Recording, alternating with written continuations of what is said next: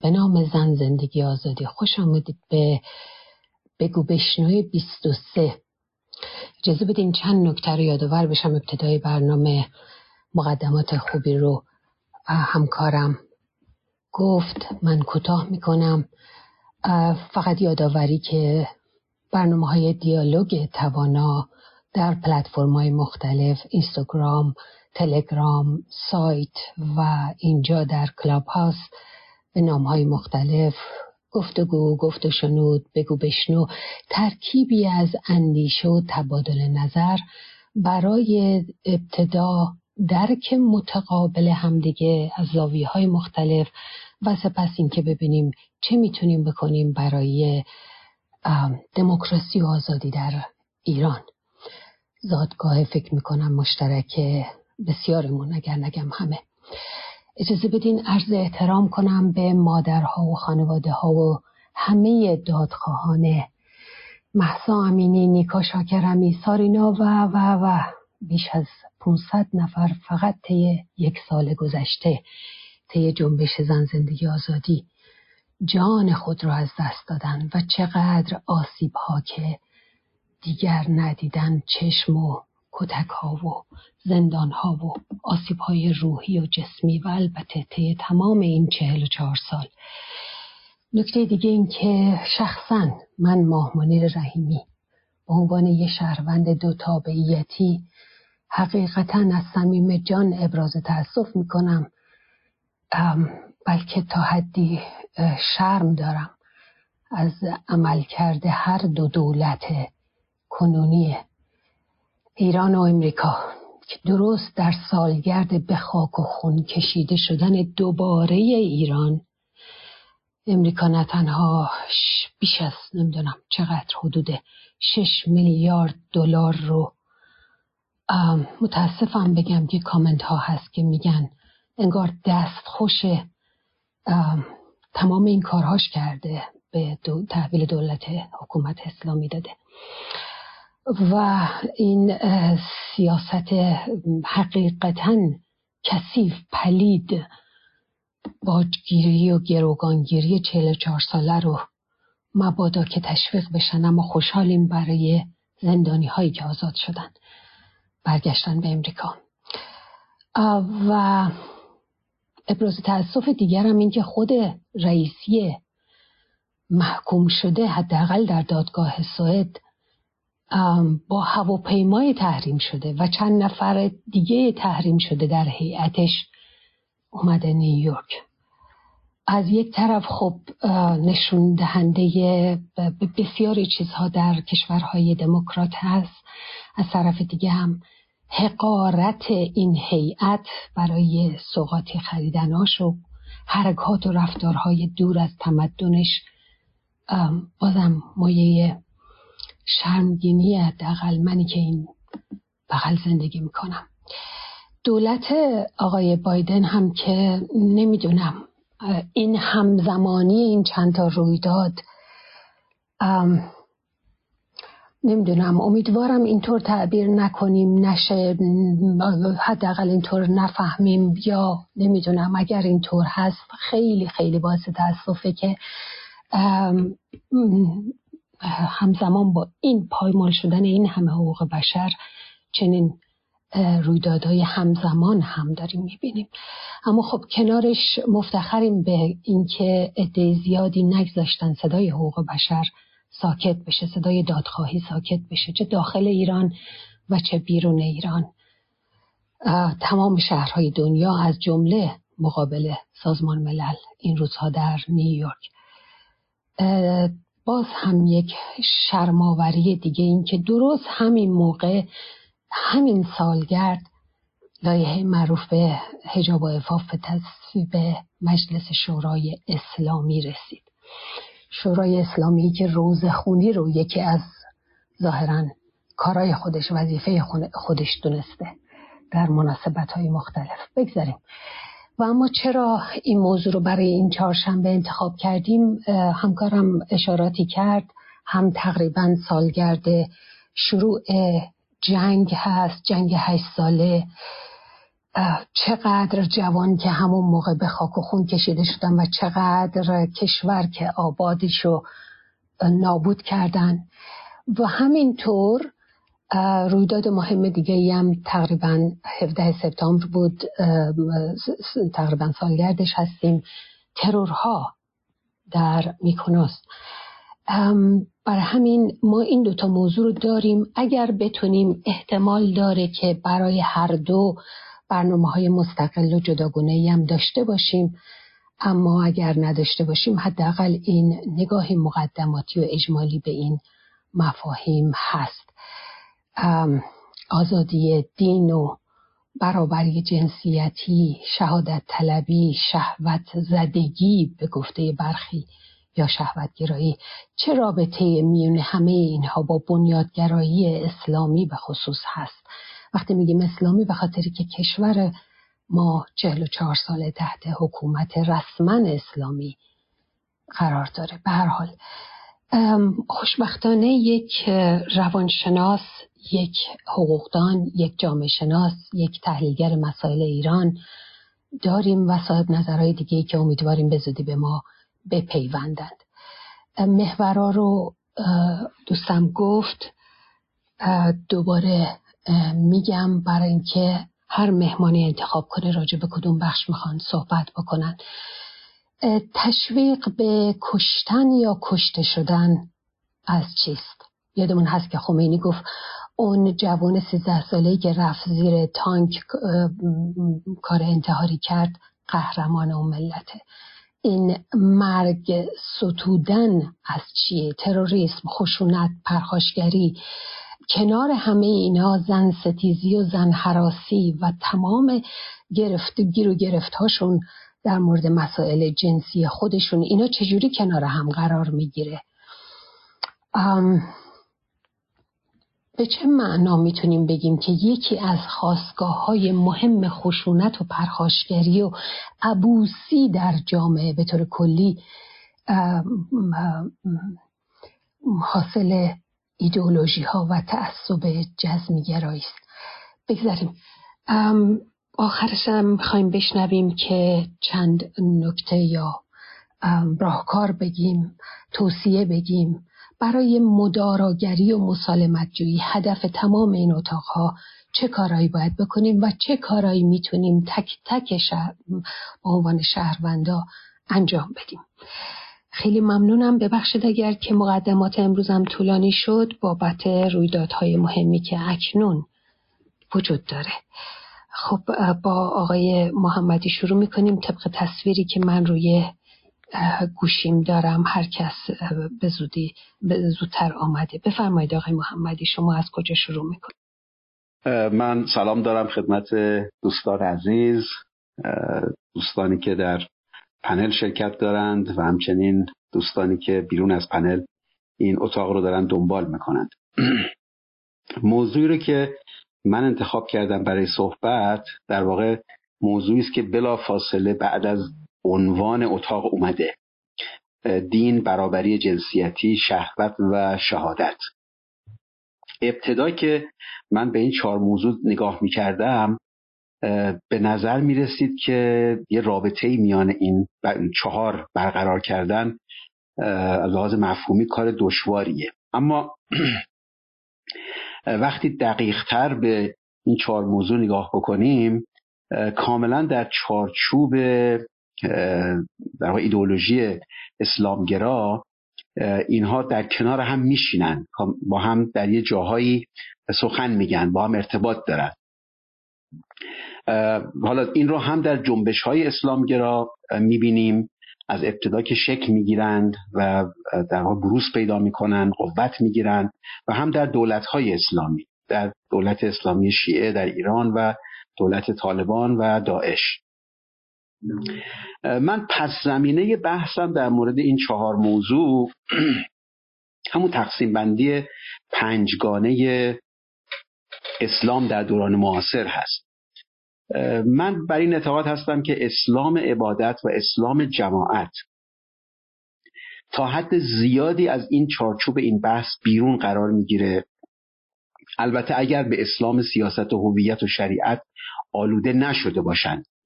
کسی در خانهش نماز میخونه یا به حج میره یا در مسجد یه جمع میشن نماز میخونن، اینها به نظر من خیلی ربط زیادی نه با بحث‌های مربوط به برابری داره، نه مربوط به شهادت طلبی، مرگ طلبی.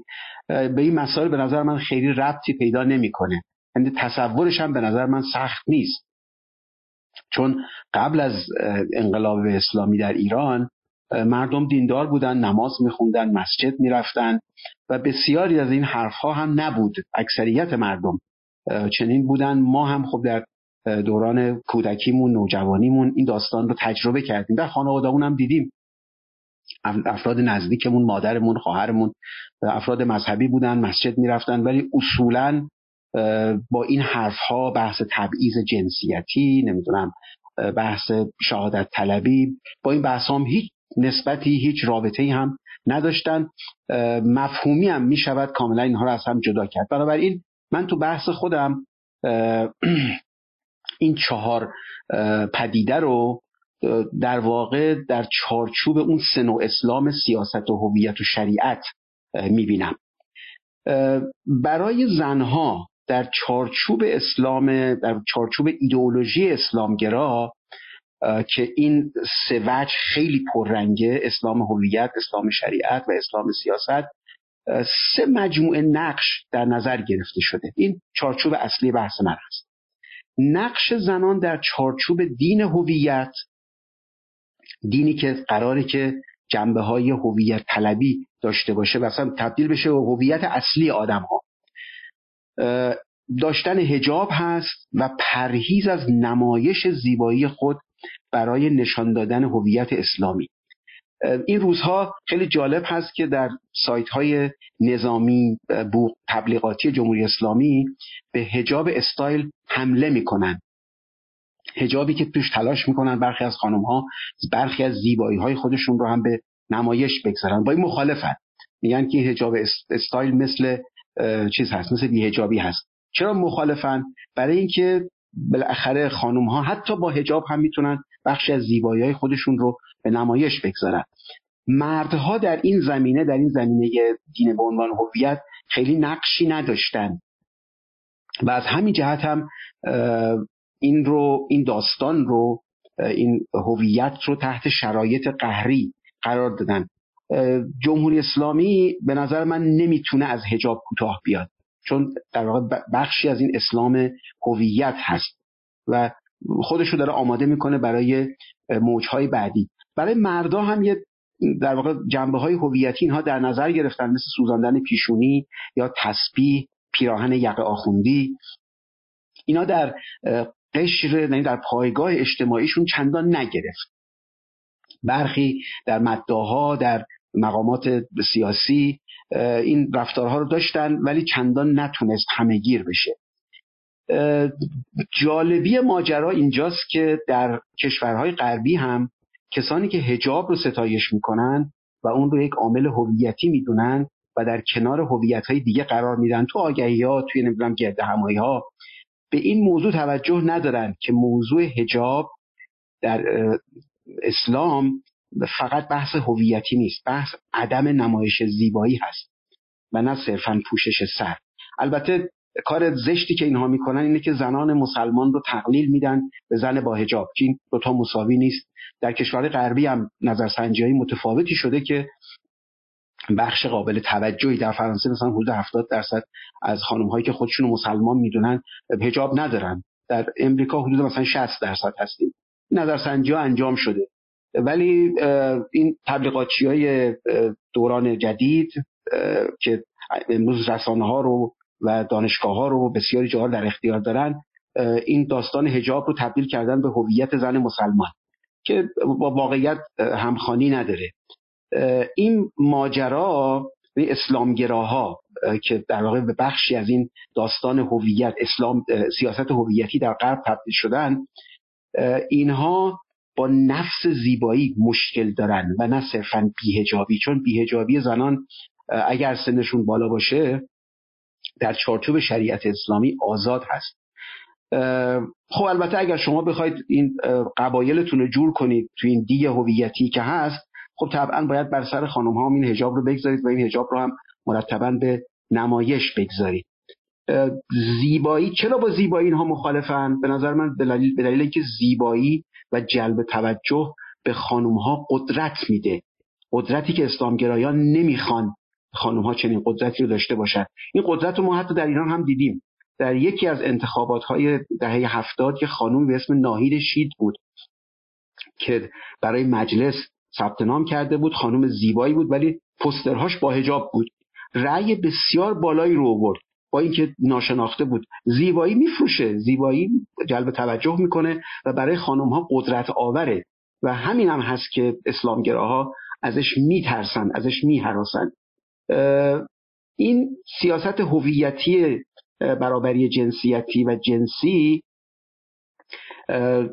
در واقع در برابر زیبایی زنها و قدرت زیبایی خانمها در مواردی رنگ میبازه، چون تقلیل دادن خانمها به هویت مذهبیشون، حتی زنان مسلمان، این کاری است که در بستر جامعه چندان مورد پذیرش قرار نمیگیره. نقش دوم، این نقش زنها در چارچوب هویتی. نقش دومی که ایدئولوژی اسلامگرا برای خانمها قائل هست در اسلام سیاست هست. در اسلام سیاست اینها 3 تا نقش در واقع فرعی رو باید بازی کنن خانمها.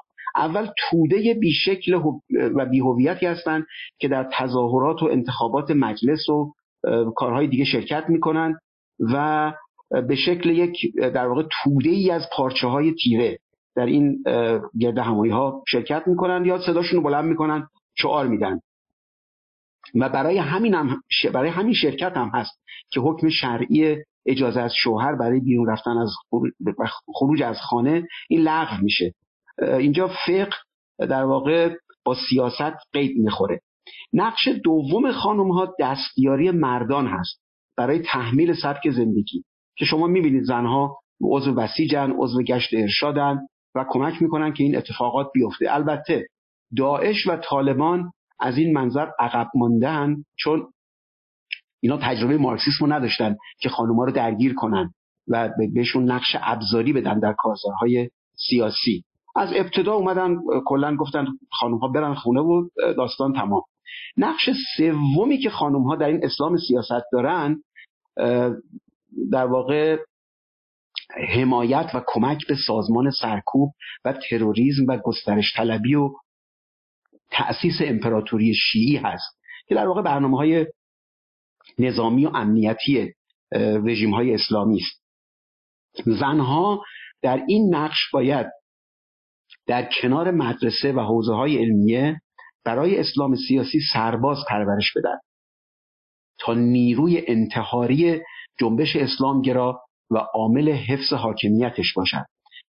در این نقش از زنها انتظار میره که روحیه و فرهنگ شهادت و سرکوب رو ترویج کنند. به برنامه‌های تلویزیونی جمهوری اسلامی نگاه بکنید، موارد کثیره‌ای رو از این نقش رو میبینید در خانم‌هایی که دعوت میکنند همراه با فرزندانشون. و نقش سومی که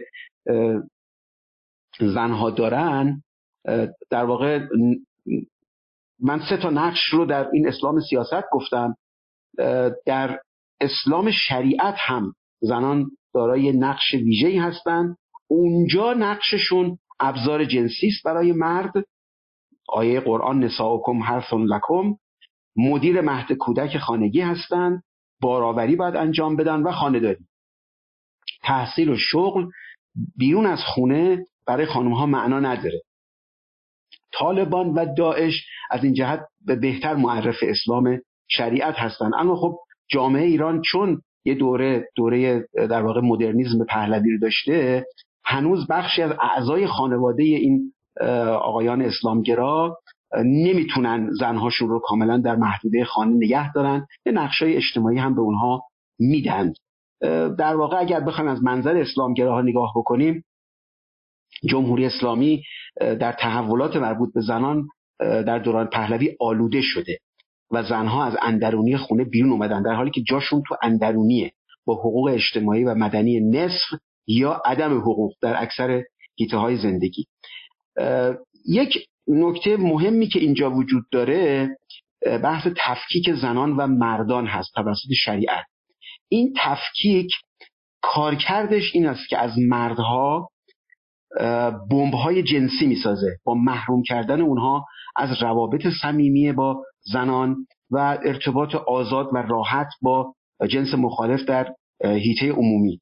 خب این بمب‌های جنسی هم خب تبدیل میشن به موجودات شهوت طلبی که هم در واقع به دنبال صید زنان هستند در روابط متنوع از ازدواج دائم تا صیغه، و همچنین این کارکرد خیلی جالبی داره برای هم داستان شهادت طلبی که با وعده بهشت میخواهند به این شهوت بیش از اندازه با 72 تا حوری میخوان به این شهوتی که با تفکیک جنسیتی ایجاد شده میخوان به اون شهوت پاسخ بدن.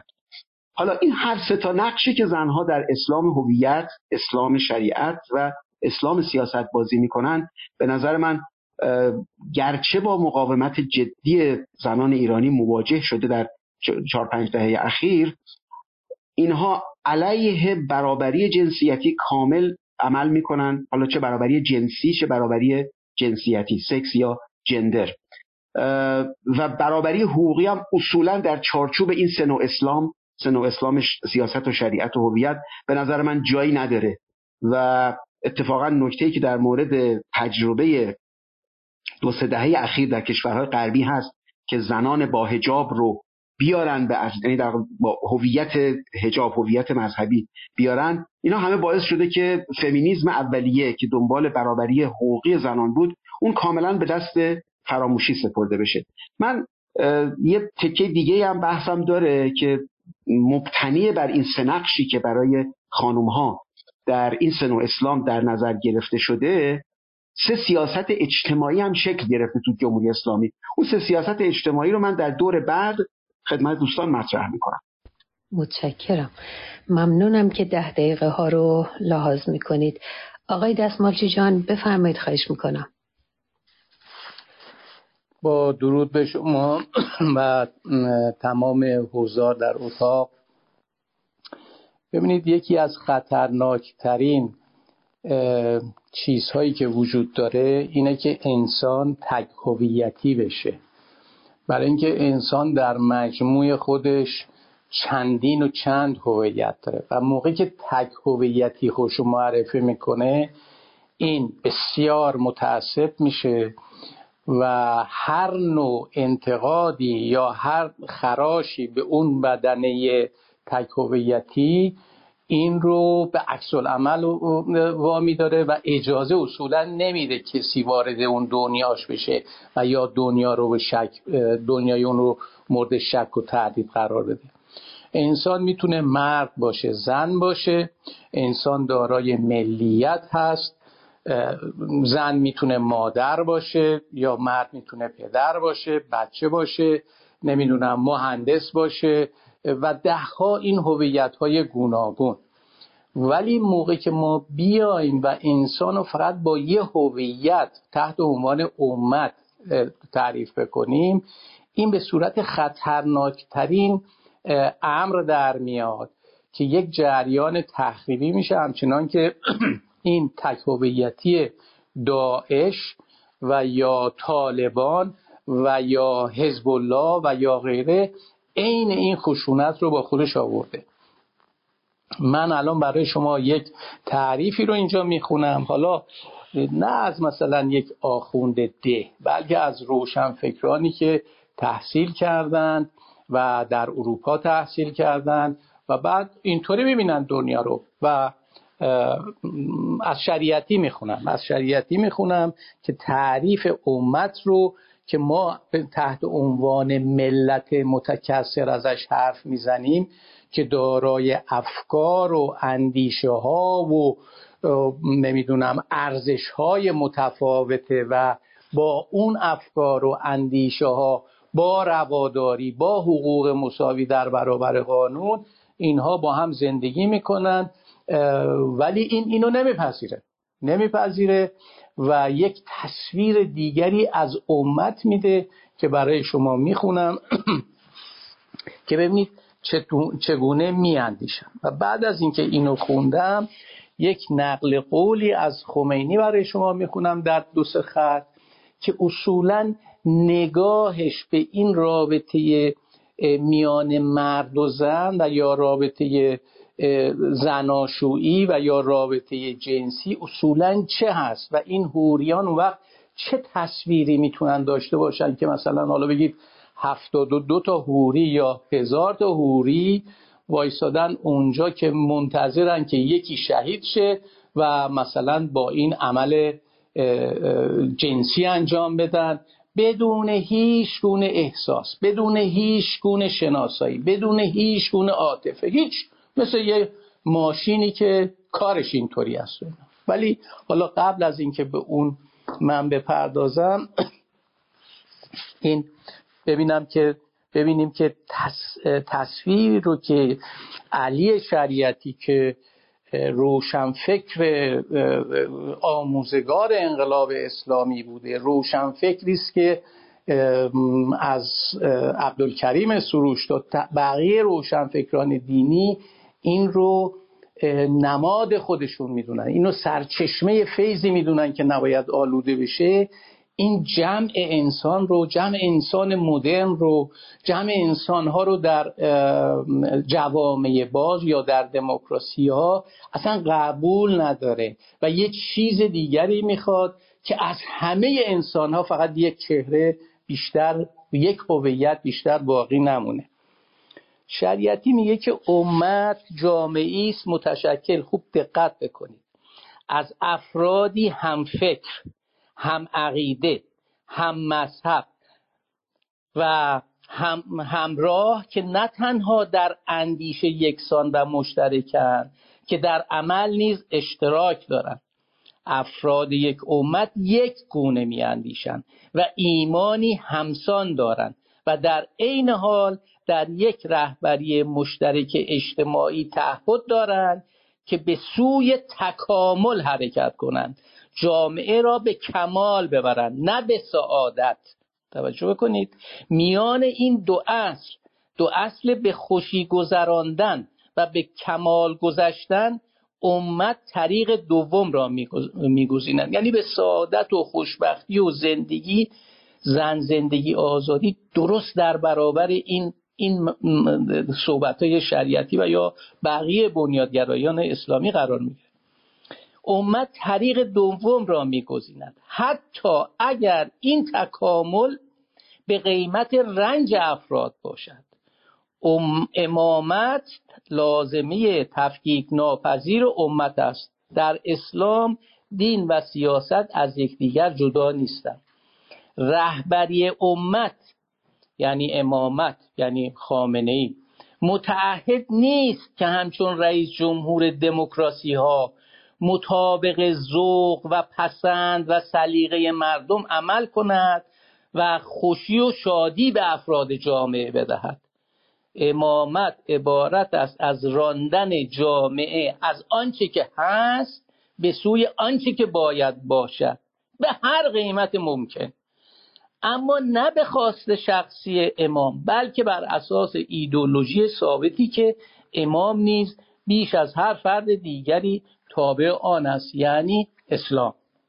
این در کتاب علی مجموعه آثار شریعتی جلد 26 ما. ببینید تصویری رو که شریعتی اینجا از جمع انسان‌ها، از اون چیزی که در جوامع مدرن به عنوان ملت ازش صحبت میشه، ملتی که متکثره در ارزش‌ها، در دین، در اندیشه و غیره، تصویری رو که میده یک تصویر واحد یکسویه است که این امت میبایستی یکسان و یک فکر و یک اندیشه و یک عمل و یک شکل و همه چیزش یکی باشه و بعدم یه امام بذاری بالا سرش که وظیفه امام این نباشه که مردم سعادتمند بشن، شاد باشن، زندگی بکنن، بلکه یک کمال، یعنی رفتن به اون دنیای دیگه یک کمال داره، بیبایستی به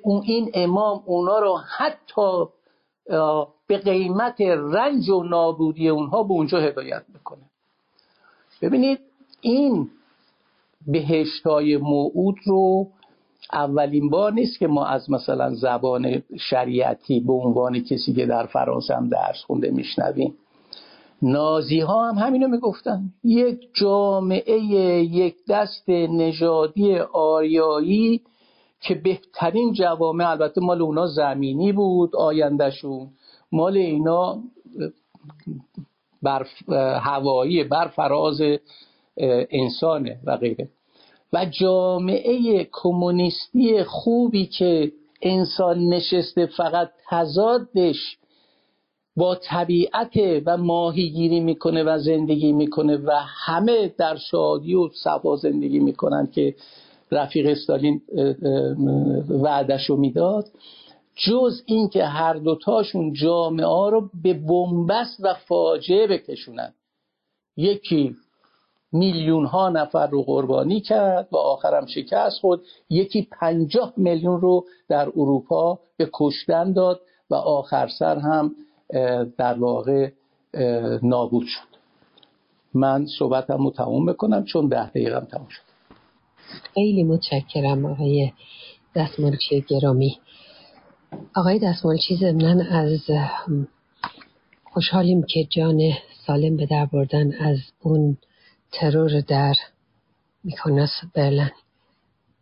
امیدواریم بتونیم یه برنامه با چند نفر دیگه هم داشته باشیم، یک پنل مستقل. خب آقای دستمالچی از زاویه تحلیل‌های سیاسی و اجتماعی گفتن، آقای مجید محمدی جامعه شناس از اون زاویه تحلیل دادن بهمون، و خانم نیره انصاری ممنون از همراهیتون از زاویه حقوقی به ماجرا میپردازن. بفرمایید. اجازه بدید خانم انصاری جان، من قبل از اون اعلام کنم که خانوم ها خیلی خوش خواهند آمد که بیان بالا و اظهار نظر کنن. مؤمنان مداراگر و اهل گفتگو هم همینطور، اینها دعوت رسمی توانا هست. و اگر روانشناس بین گروه هست، من از چندین نفر دعوت کردم ولی این روزا به خاطر شلوغی رویدادها هنوز نتونستن بیان. روانشناس هم حتما لازم داریم که تحلیلش رو بشنویم. امیدواریم که به ما بپیوندن. بفرمایید خانم انصاری جان. درود دوباره به شما دوستان ارجمند. ابتدا پوزش میخوام، من به خاطر یک کمی سرماخوردگی ممکن هست که صدام نارسا باشه، پوزش میطلبم. و بعد هم در تایید گفتار خوب خانم رحیمی نازنین در رابطه با دولت امریکا و رژیم اسلامی میتونم بگم که ای کاش مکانیزم‌های حقوقی بین‌المللی مقدم بر سیاست بود. در علم سیاست هم در بعد داخلی و هم بین‌المللی مسئله اساسی چگونگی شناخت منافع هست و این بسیار براشون حائز اهمیت هست، یعنی منافع مشترک و نه مصالح مشترک. در رابطه با محورهایی که موضوع برنامه هستش، ببینید در خصوص اینکه شهادت طلبی، جنگ و ستودن مرگ و اینها، من میتونم اینطوری خدمتون عرض بکنم که در رژیم اسلامی مجله های پورن مشاهده نمیشه، همونطور که میگویند که دگرباشی وجود نداره، که از این طریق میخوان که ذهن شهروندان ملول نشه. البته مجله های مفیدی توصیه میشه که به شما میگن که تازه ترین و کشنده ترین سلاح‌های جهان کدوم هستن، و این در حالیه که مسئله تبلیغ جنگ افزار به درج در مطبوعات و مخاطبان خاص محدود نباید بمونه از نظر اینها. زمانی که اولویت دغدغه‌های ملی از نان و آب و تندرستی و آموزش مردم به ضرورت لشکرکشی در خارج از مرزها تغییر کرده، موقع شوق و وجد به تسلیحات هم ابعاد گسترده تری به خودش گرفته و در حقیقت اعلام میکنن که اینها اطلاعات مجلات تخصصی جنگ هست و اینکه ما فراموش نمی‌کنیم که ایران تحت فشار 8 سال جنگ ویرانگر و مخرب با عراق از هرچه موشک و هواپیما و گلوله و اینها مردمان ایران منزجر بوده اند و این جنون و شهوت گروهی به جنگ افزار در حقیقت میخوایم ببینیم که از کجا وجود پیدا کرده. با توجه به اینکه در حال حاضر این مسئله چگونه تصاویر پورن برای کودکان بدآموزی داره اما سلاح و جنگ و کشتار بدآموزی نداره، کدوم قرار هست که در آینده کودکان کاربرد داشته یا به کار بیاد و این در حالی هستش که طرح این چالش در یادداشتی میشه گفت به زبان فارسی مصادق در واقع مصداق بارز تندروی محسوب میشه. برای نمونه چگونه هست که صدا و سیما رژیم اسلامی آلت و ابزار و اینسترومنت موسیقی رو نشون نمیده اما صبح تا شب فیلم جنگی، تسلیحات نظامی و خشن رو به معرض نمایش میگذاره؟ کدوم یکی از اینها مخرب‌تر هستش؟ تصور بکنیم کودکی که در یک محیط نظامی رشد میکنه وقتی هر روز 10 بار هواپیماهای جنگی بر فراز خونش در پرواز هستند، غیر ارادی و ناخودآگاه در بازی‌های کودکانه خودش جذب این جنگ افزارها میشه و به ویژه کنجکاو و علاقه‌مند نسبت به اینکه بدون مثلا سریع‌ترین هواپیما کدومه، سطح پرواز کدوم بیشتر هست، کدوم پیشرفته تره یا اساسا هواپیماهای ایران کدوم هستن، امریکا چی داره، روسیه چه نوع هواپیمایی داره، آلمان که خودش صادر کننده و فروشنده اسلحه هستش چی، کدوم قوی تره و هزار پرسش کودکانه، در حالی که این پرسش های کودکانه رو همه انسان ها در همون دوران کودکی رها نمی کنن. در حقیقت نخستین بار یک مجله تخصصی جنگ افزار رو در واقع من روی میز روزنامه فروشی مشاهده کردم، متوجه شدم که بسیاری اون شوق و قریحه کودکی رو تا پایان عمرشون حفظ میکنن و ظاهراً میشه گفتش که با توجه به این مقدمه‌ای که خدمتون عرض کردم، شیفتگان به جنگ افزار در حقیقت میشه گفتش که چنان این شبکه‌های اجتماعی رو تحت تاثیر قرار دادن که اگر یه موقع ناگهانی وارد این شبکه‌ها بشی تصور میکنی که به انبار تسلیحات ارتش گام برداشتی و مسئله بسیار در حقیقت گسترده تر از این موارد هستش. با توجه به اینکه در یکی از برنامه‌های تلویزیونی کودکان در همین رژیم اسلامی مجری برای کودکان توضیح میده که با چند موشک خوشگل زدیم همه آدم بدها رو کشتیم. تلطیف کردن فراز کشتن که ما کشتیم، در حقیقت استعمال صفت خوشگل برای موشک از ابتکارهای دستگاه تبلیغاتی حکومتی هست که با ادامه اجرای سند توسعه پایدار آموزشی سازمان یونیسف که موسوم به سند BC هستش، اونجا گریبان می‌داره که این سند غربی هست و جامعه ما، قوانین ما اسلامی هست و نباید این رو ما ادامه اجراشو در ایران داشته باشیم.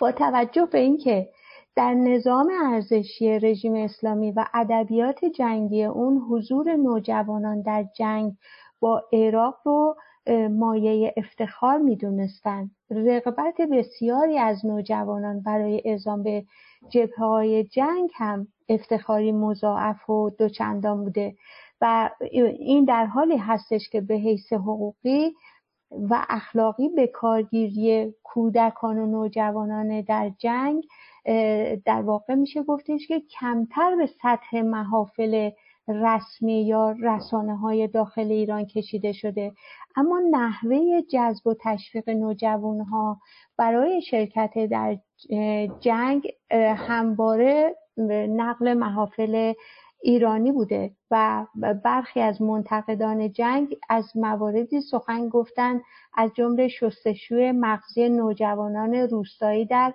مدارس و انداختن کلید بهشت بر گردن اونها و موافقان جنگ هم به تفسیر جنگاوری‌های خیره کننده‌ای رو در جبهه‌های جنگ به نوجوانان ایرانی نسبت میدن و با توجه به اینکه با تأسیس دیوان کیفری بین‌المللی در ژوئن 1998 و لازم الاجرا شدن اون در سال 2002 سربازگیری و ثبت نام کودکان زیر 15 سال برای شرکت فعالان در مخاصمات مسلحانه جرم‌انگاری شد و با توجه به اینکه سالها از این در واقع تأسیس چنین دیوانی گذشته هستش، اما مسئله اینه که رژیم اسلامی هنوز این مسئله ممنوعیت سربازگیری کودکان رو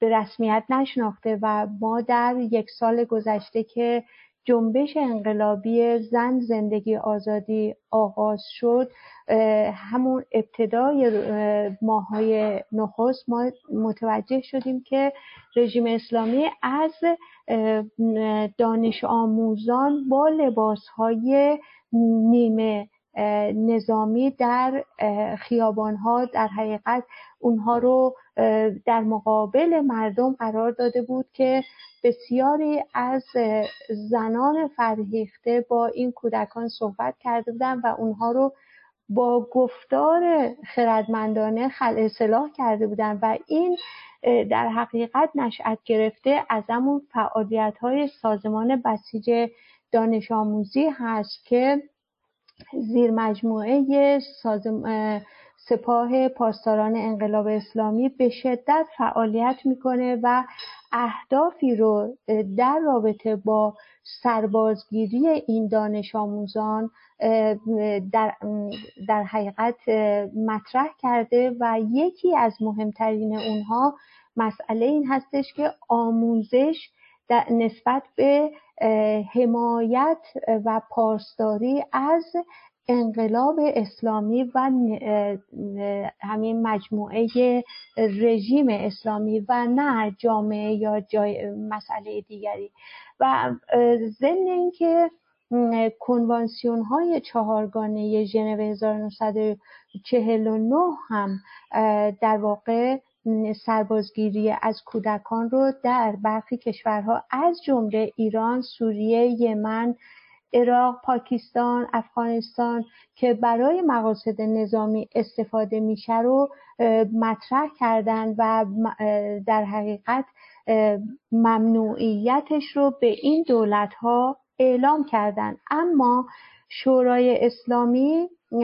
در واقع مجلس شورای اسلامی چند معاهده بین‌المللی از جمله کنوانسیون حقوق کودک رو در رابطه با همین مسئله ممنوعیت سربازگیری کودکان رو با اندراج شرط حق تحفظ امضا کرده که در واقع حق نادیده گرفتن چنین معاهداتی رو در صورتی که ناهماهنگی با قوانین داخلی و مغایرت با موازین شریعت داشته باشه رو برای خودش محفوظ داره. یعنی به این معنا که اگر چنانچه مندرجات این کنوانسیون حقوق کودک یا دیگر کنوانسیون ها در مغایرت با قانون اساسی رژیم و قوانین داخلی باشه، رژیم اسلامی اصلا مسئولیت ایفای تعهد رو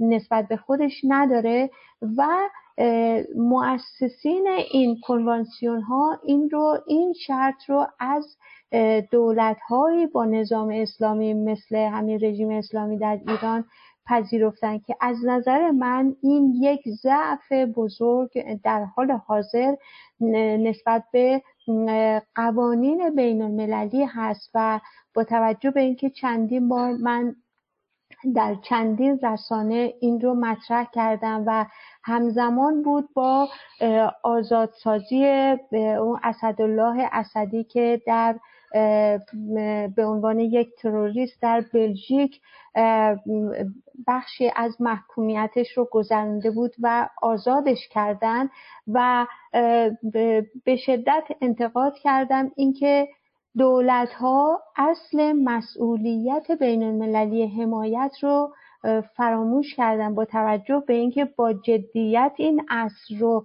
تدوین کردن و بسیاران از دولت‌های غربی این اصل رو پذیرفتن و داخل قوانین داخلیشون کردن. در همون زمان آنتونیو گوترش اعلام کرد که منشور سازمان ملل باید یک تغییرات اساسی رو به وجود بیاره که من پیوند دادم با همون انتقادها و امروز ما میبینیم همین آقای گوترش با ابراهیم رئیسی که یک جنایتکار هست، یکی از اعضای هیئت مرگ در سال 67 بوده است که زندانیان سیاسی رو به قتل رسوندن، عکس یادگاری میگیرن و اینها همه مغایرت داره با کلیه مکانیسم های حقوقی بین المللی و کنوانسیون ها، معاهداتی که همین دولت ها، همین مؤسسین اونها رو تدوین کردن. از طرف دیگر مسئله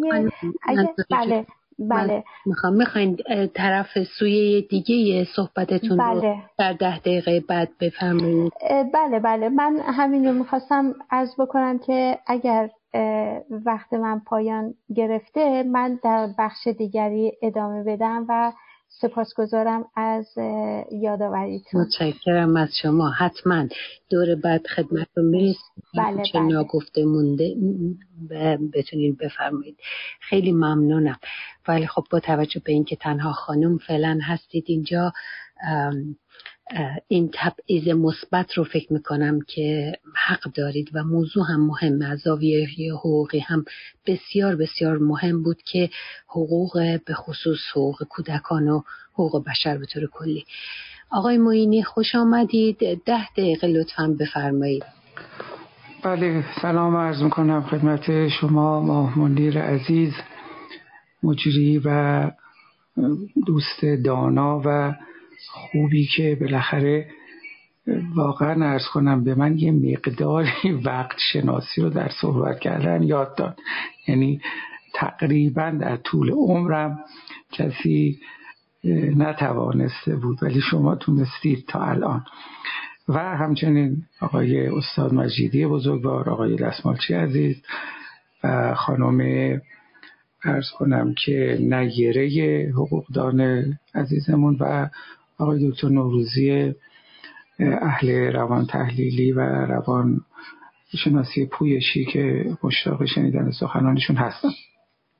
عرض کنم که در باب آزادی دینی و اینکه اشخاص بتوانند دین خودشون یا مکتب فکری خودشون رو در جامعه دربارش صحبت کنند و احیانا به آداب مطابق آداب اون مکتب عمل بکنند، چون برخلاف آنچه که گفته می شود که دین یک امر خصوصی است، ولی این نباید موجب بشه که ما تصور کنیم امر خصوصی مظاهر و تجلیاتی در عرصه عمومی نداره.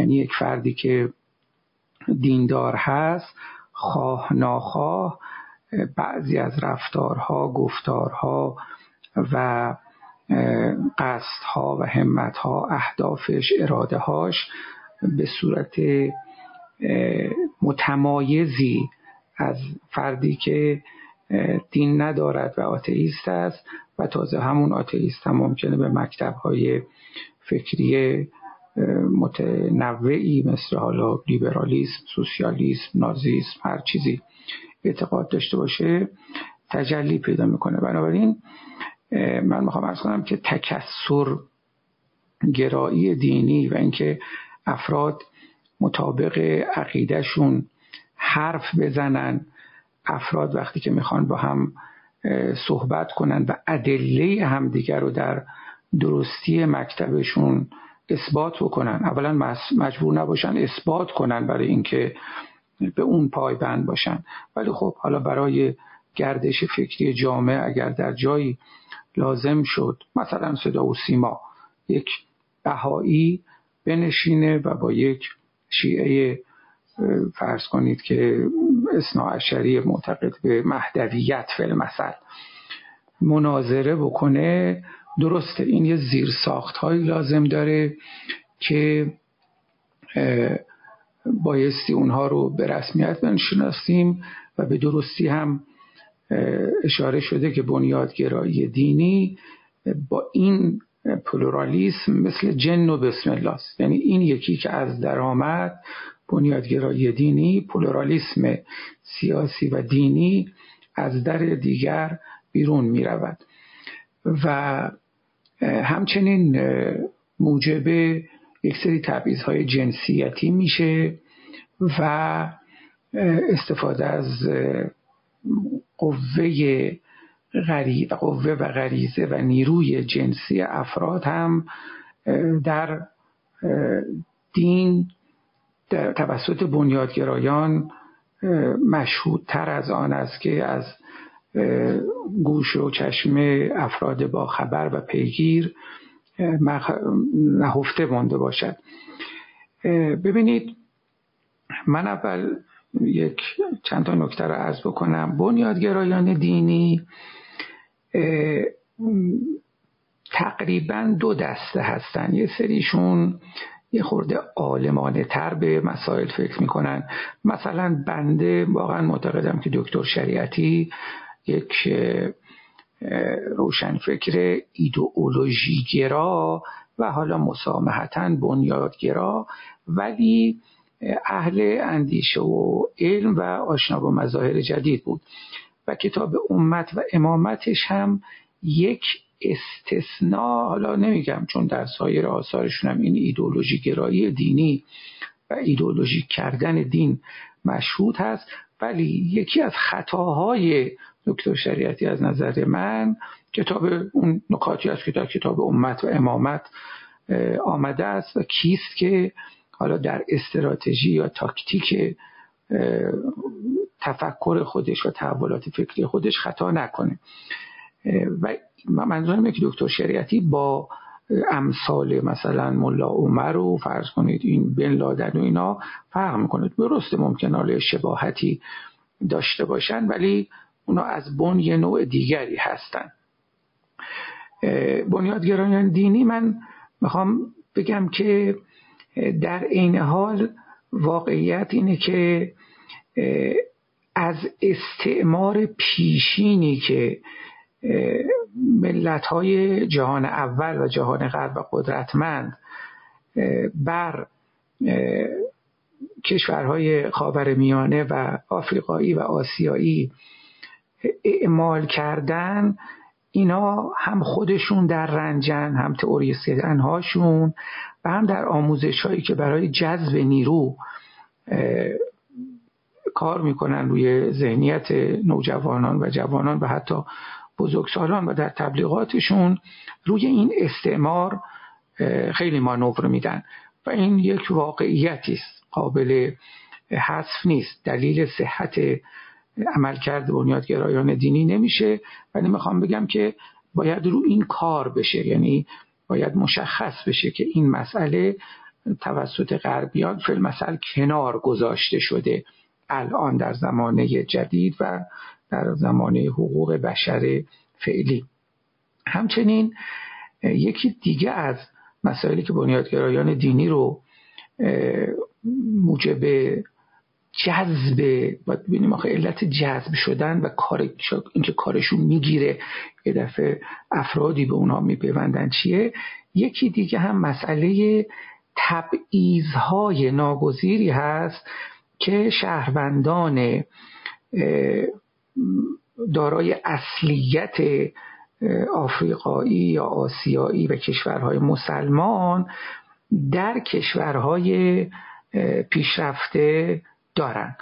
این تبعیض‌ها ناگزیره، یعنی خواه ناخواه مثلا یک جوان فرانسوی سیاه پوست این به صورت طبیعی یک سری حقوقش کاملا برابر با شهروند اصیل سفید پوست فرانسوی نیست. من گمان میکنم شاید بعضی از دوستان ایرانیمون که در خارج از کشور به سر برده باشن و روند شهروند شدن رو و سیتیزن شدن رو و تابعیت رو طی کرده باشن احساس میکنن که بالاخره چندان مهمانهای عزیزی ابتدا محسوب نمیشن، یه برخورد بیگانه‌واری بهشون به اصطلاح انجام میشه. با توجه به تاپیک، خب وعده هایی که متون دینی مخصوصاً قرآن به مبارزان و مجاهدان و کسانی که اهل قتال و جهاد هستند درباره اجرها و ثوابهای اخروی شهادت میدهد و علل خصوص اون لذائذ جنسی، این هم خیلی مؤثره. واقعا یک نوجوان یا جوان اگر مغزشویی بشه، فکر میکنم خانم نیری عزیز هم اشاره کردن به این مسئله که نگران نباش، این کمربند انفجاری رو ببند و برو و بعد از او واقعا تو رو به در یک بهشتی می افکنند که در اونجا بالاخره جوی عسل و شیر روان است، تو روی تخت نشستی و عرض کنم که اونجا دیگه زنها هم مانتو و روسری ندارن، غیر از اونایی که حالا مانتو و روسری ندارن عرض کنم که یک سری حوری های ویژه ای هم در میان هستن که اونا خیلی به اصطلاح زیبا هستن و اون وقت میتونی اونجا تمتعات جنسی خودت رو استفاده کنی که به قول یکی از روشنفکران یک پارادوکسی هم هست. خب اگر لذت جنسی بده و مانع قرب خداونده، چرا به عنوان یک پاداش در نظر گرفته شده در متون دینی؟ این یک پارادوکسی است که متون مقدس باش مواجه هستن، مگر اینکه اهل تأویل باشیم و مشرب عارفان. نکته دیگری که من به ذهنم میرسه سریع عرض بکنم، اصولاً دینداران خانم ماه منیر عزیز و بنیادگرایان دینی نظیر مثلا همین آقای مصباح خودمون و دیگران وقتی که میخوان فرد یا جامعه رو به سوی تکامل اخلاقی سوق بدن، چون که میدانیم خب انسان رو واجد 3 قوه میدونن، حالا مطابق اون اخلاق ساده ارسطویی، قوه غضبیه، قوه شهویه و قوه شیطنت که در مقابل حلم و عرض کنم زهد و حکمت می نشیند. یعنی 3 تا کمال دارن این 3 تا قوه و 3 تا انحطاط. بنیادگرایان دینی در تکامل اخلاقی 99% تبلیغ و اعتنا و اتکاشون به مهار قوه شهویه هست و شهوات جنسی، در صورتی که قاعدتاً باید 33% مثلا به مهار قوه شهویه اعتنا کنن، 33% به مهار قوه غضبیه یعنی خشونت، پرخاشگری، دعوا کردن با دیگران، مسالمت آمیز با دیگران زندگی نکردن، همین اهل گفتگو بودن، صبوری. ولی متاسفانه یک چنین عدم تعادلی رو ما در جامعه خودمون هم شاهد هستیم. خشم و خشونت و چماقداری و بزن و بکوب و اینا آزاده، حتی کمال اخلاقی محسوب میشه، در مقابل فقط همه چیز خلاصه شده در مهار شهوت. اون وقت ما برای اینکه پذیرش آقای حتما دوباره 10 دقیقه بعدی این قسمت بعدی که تصور میکنم راهکار یا نمیدونم کاربردهاشو به هر حال تحلیل بعدیتون رو اجازه بدین 10 دقیقه بعدی در خدمتون خواهم بود با اجازهتون. باشه شد. الان اجازه 10 دقیقه گذشت. بله 10 دقیقه گذشت. من رأس ساعت حواسم این قافله عجب میگذرد. عجب میگذرد. بله. خب تحلیل روانشناسی دکتر نیما نوروزی رو بشنویم، بعد برمیگردیم برای دور دوم. دکتر نیما جان خیلی خوش آمدید. درود بر شما ماهمونیر عزیز، جواد عزیز، آقای دکتر محمدی و آقای پرویز عزیز. ماهمونیر جان به من بگین راجع به چی صحبت بکنم؟ عجب، دکتر همه اطلاعیه و محورها رو براتون فرستاده بودم. ببینید حالا اینکه من مقدمه مفصلی هم دادم، ولی تیتر اتاق رو ببینید. ارتباطی آیا شما میبینید بین اولا آزادی دین در دین یا از دین یا برای دین؟ یعنی وقتی آدم ها بتونن خودشون دینشون رو انتخاب بکنن، این یک طرف. حالا از این ور ما شاهد انواع نابرابری های جنسیتی هستیم، از طرفی به زنان، از طرفی به LGBTQ ها و کنار اینا پس دو چیز شد. کنار این ما در به خصوص بین بنیادگراهای که کشتن و کشته شدن و ترورهای انتحاری و شهادت طلبی نمیدونم همه اینا رو ترویج میکنن و خیلی خوب میبینن. به شدت اغلبشون درگیر مسائل جنسی هم هستن. ما انواع به قول امریکایی‌ها اسکندل ها، رسواگری ها، نمیدونم اینجور چیزایی که وقتی که به خلوت میروند چه کارها دیگر که نمی کنند بنیادگراها هستیم. آیا بین اینها رابطه‌ای میبینید؟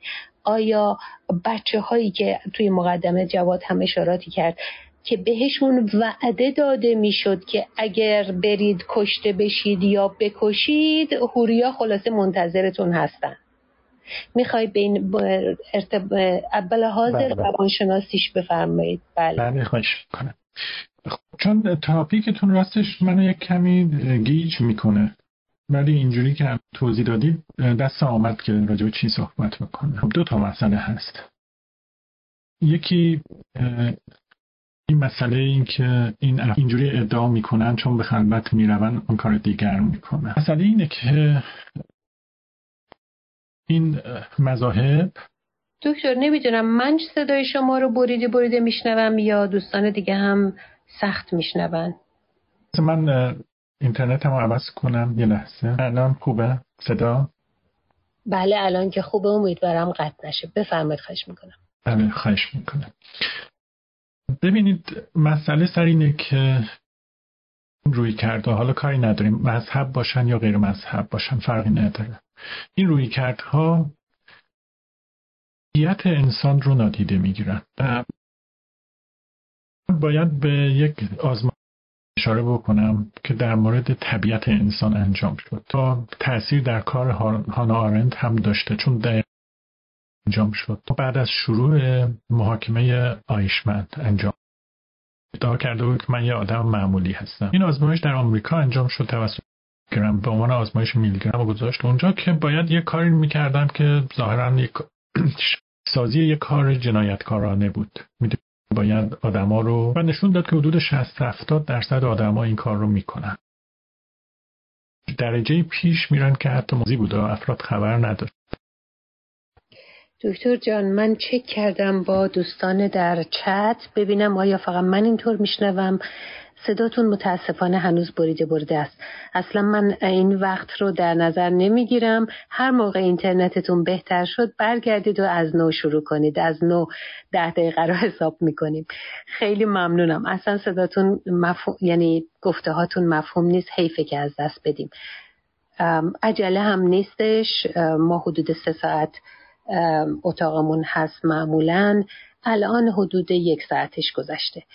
من اینترنتم یعنی روترم رو یه ریست میکنم بعد برمیگردم. باش، هر موقع اومدید لطفا مایک بذارید. خب برگردیم دور دوم. آقای محمدی بفرمایید، خواهش میکنم. ممنون از فرصت مجدد. من در بخش اول در واقع نقشی رو که برای زنان در سه نوع اسلام هویت، سیاست و شریعت در نظر گرفته شده بود خدمت دوستان عرض کردم. خلاصش در اسلام هویت عمدتاً خانم‌ها هستن که باید چنین هویتی رو به نمایش بگذارن با پنهان کردن زیبایی‌هاشون. در اسلام سیاست 3 تا نقش برای خانم‌ها در نظر گرفته شده: توده بیشکل برای برنامه‌های سیاسی، دستیاری مردان در تحمیل سبک زندگی و نقش سوم هم در اسلام سیاست کمک به سازمان سرکوب و تروریسم و گسترش طلبی با آماده کردن کسانی که میتوانند به شهادت برسند. در اسلام شریعت هم عمدتاً 4 نقش برای خانم‌ها در نظر گرفته شده: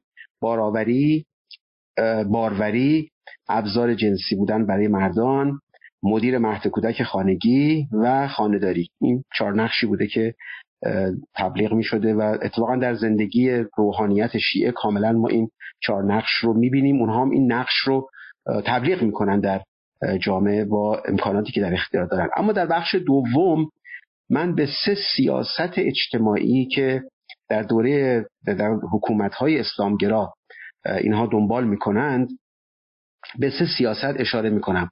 فقط بحث این نیست که در حد ایده یا توصیه مانده باشه اون نقش ها. در نظام هایی که بر این اساس شکل میگیرن اینها تبدیل به پالیسی میشه، تبدیل به سیاست میشه. سیاست اول سیاست تبعیض هست. یعنی تبعیض اینطور نیست که اتفاقیه. تبعیض یه سیاست هست که زنان با مردان برابر نیستن، نه در جامعه، نه در خانواده، نه در سیاست، نه در انواع و اقسام حرفه ها. در همه سطوح این تبعیض‌ها اعمال میشه. حتی در استخدام افراد برای مشاغل معمولا مردان رو ترجیح میدن، میگن اینا نانآورن، در حالی که در ایران خیلی جالب هست که از حدود 24-25 میلیون خانوار 4 میلیونشون سرپرست خانواده خانم‌ها هستن به دلایل مختلف، حالا یا طلاق یا از دست رفتن شوهر و به دلایل مختلف. حدود تقریباً 1/6 خانوارها سرپرستش خانم‌ها هستند و این نابرابری‌ها و این در واقع امتیازاتی که برای مردان قائل میشن اینها به هیچ وجه قابل توجیه نیست، ولی به عنوان یک سیاست در دوران جمهوری اسلامی اینها دنبال شده. در واقع این نابرابری جنسی، خب در کنارش هم نابرابری جنسیتی در جمهوری اسلامی یک سیاست هست که به جد دنبال میشه. آقای خامنه‌ای هم اصلا در این زمینه‌ها شرم‌آلود نیست، کاملا وقیحانه با در واقع از مهندسی اجتماعی و مهندسی فرهنگی دفاع میکنه. این یکی از اون ابزارهای مهندسی اجتماعی هست، این تبعیض‌ها. سیاست دوم این که بروز شهوترانی مرد رو اینها نهادینه کردن در جمهوری اسلامی. روابط جنسی بیرون از نهاد میگن خانواده، حتی این قانون حجاب و عفاف رو هم بعدن یه عنوان خانواده بهش اضافه کردن برای اینکه به نظر مشروع‌تر و مقبول‌تر بیاد، ولی واقعا اینا هیچ نسبتی با خانواده نداره. وقتی که شما روابط جنسی رو بیرون از نهاد خانواده آزاد بگذارید برای مردان، طبعا این نهاد خانواده رو تضعیف میکنه. مردان میتونن بیش از یک زن داشته باشن. اکثر مدیران جمهوری اسلامی مقامات اینها دارن، چند زن دارن و همچنین صیغه که خیلی راحت راه رو باز میکنه برای هر گونه رابطه جنسی که اینها دارن و خیلی هم فقهای شیعه راحت کار رو راحت کردن. افراد میتونن خودشون صیغه رو بخونن، به فارسی هم میتونن بخونن اگر عربی بلد نباشن. این در واقع شهوترانی رو به عنوان یک اصل برای مردان اینها به رسمیت شناختن. به جریان انداختن شهوترانی با چندزنی و صیغه اینها چیز هست، هیچ گونه محدودیتی هم برش قائل نیستند. زمینه هاش رو هم برای خودشون فراهم کردن با اختصاص منابع مالی و امکانات به قشری که امروز بر جامعه ایران حاکم هست. خانم ها چیزی در آخرین آمارهایی رو که رسما اعلام شده بود، خانم ها در ایران حدود از کل ثروت جامعه چیزی در حدود 12-13% رو دارن.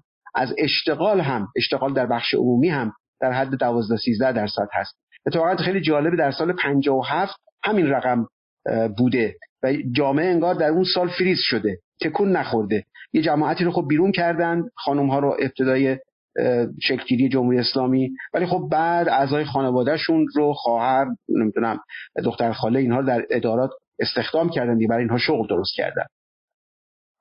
و سیاست سوم هم این هست که خانم ها رو تحت قیمومت مردان قرار دادن. این از اون جاهایی است که واقعا برای زنان تحقیرآمیز بوده، اینکه خانم ها بدون مرد به سفر نمیتونن برن، بدون مرد هتل نمیتونن بگیرن، بدون مرد سفر خارج نمیتونن برن قبل از اینکه اون مردی که در واقع نظارت داره امضا کنه، حالا اگه شوهره یا پدره، حق سفر ندارند، حق گرفتن پاسپورت ندارند. من خودم در ترمینال جنوب رفتم سفر کنم، به خانومی که تنها اومده بود بلیط ندادن، گفتن شما تنهایی نمیتونی سفر کنی، باید خلاصه آقاتونو بیاری، حالا یا برادرت یا شوهرت یا پدرت باید بیاد برای تو بلیط بگیره. اینها چیزایی نیست که ما از دور شنیده باشیم. یه عده‌ای بگن که نه اینا یه نشستن در نیویورک این حرفا رو میزنن. اینا چیزایی است که ما با چشمان خودمون در اون جامعه مشاهده کردیم، قابل انکار هم نیست، چون مردم اونجا هر روز این داستانها رو تجربه میکنن، میتونن ببینن. این داستان این که زنان نمیتوانن از خانه خارج بشن بدون اجازه مردان، این در واقع قیمومت، در واقع زنها رو صغیر حساب میکنن که باید تحت نظارت مردان باشن. اصولا از خانومها تحت عنوان غیرت و منزل صحبت میکنن در این ادبیات. اینها در جمهوری اسلامی فقط به حرف نمونده که حالا مادر بزرگ من چنین تصوری داره یا پدر، مثلا پدر خانومم. این داستانها در جمهوری اسلامی تبدیل به سیاست شده و این سیاستها مرتباً داره اعمال میشه و در بسیاری از موارد زنان رو از پیشرفت، از بهره‌گیری از آزادی‌های ابتداییشون زنها رو محروم میکنه. مدارا، ببینید در نتیجه این سه سیاست تبعیض، سیاست در واقع مجوز صادر کردن برای شهوترانی مردان بیرون از چارچوب خانواده، اگر واقعا اینا به خانواده اعتقاد داشتند، و قیمومت مردان، جایی برای مدارا، مسالمت‌جویی، آزادی دینی، فردگرایی در جامعه نمیگذاره. اینهایی که از این عناوین صحبت میکنن در ایران باید متوجه باشن که دولت، حکومت چه سیاست‌هایی رو داره و چه سیاست‌هایی رو با اصرار داره اعمال میکنه. و اگر روزی واقعا قرار باشه در ایران ما مدارا و تساهل داشته باشیم، برابری جنسیتی داشته باشیم، آزادی دین داشته باشیم، باید فاتحه اون سه نوع اسلام، سیاست و شریعت و هویت رو باید خواند. این بیماری البته محدود به ایران نیست، در دیگر کشورهای مسلمان با اکثریت مسلمان در منطقه هم مشاهده میشه، در کشورهای غربی هم مشاهده میشه. حالا اسلام شریعتش ضعیفتر، یه عده البته در بودن، هم در بریتانیا هم در امریکا به دنبال این هستن که حداقل در قوانین مدنی شریعت رو به عنوان یک آلترناتیو تصویب کنن. البته جامعه امریکا در بسیاری از ایالات این رو ممنوع کردن، مجالس ایالتی، ولی یه عده دنبالش هستن، اسلام شریعت رو میخوان همونطوری به تدریج به عنوان آزادی‌های مدنی در عرصه امور اجتماعی بیارن. هویتش که به شدت قوی است در این داستان سیاست هویتی که امروز تو کشورهای غربی هست. اسلام سیاستش هم که رسما در جریان هست، حتما اخبارش رو کاملا دوستان دنبال میکنن. با ورود در واقع سهمیه هایی که در دوره اوباما برای مهاجران مسلمان در نظر گرفته شد، اینا در مهاجرت طبیعی نبوده، سهمیه های خاصی بوده. بعد اینها رو بردن در ایالت مینسوتا، اونجا جانشین کردن. نتیجهش شده خانم ایلهان عمر که به قانون مهسا رأی منفی داد. مایه ننگ هم در واقع اون جمعیتی است که به ایشون رأی دادن و هم مایه ننگ این اسلام هویتی است که به فردی مثل ایلهان عمر اجازه میده که به نمایندگی کنگره برسه. من اینجا متوقف میکنم. خیلی متشکرم.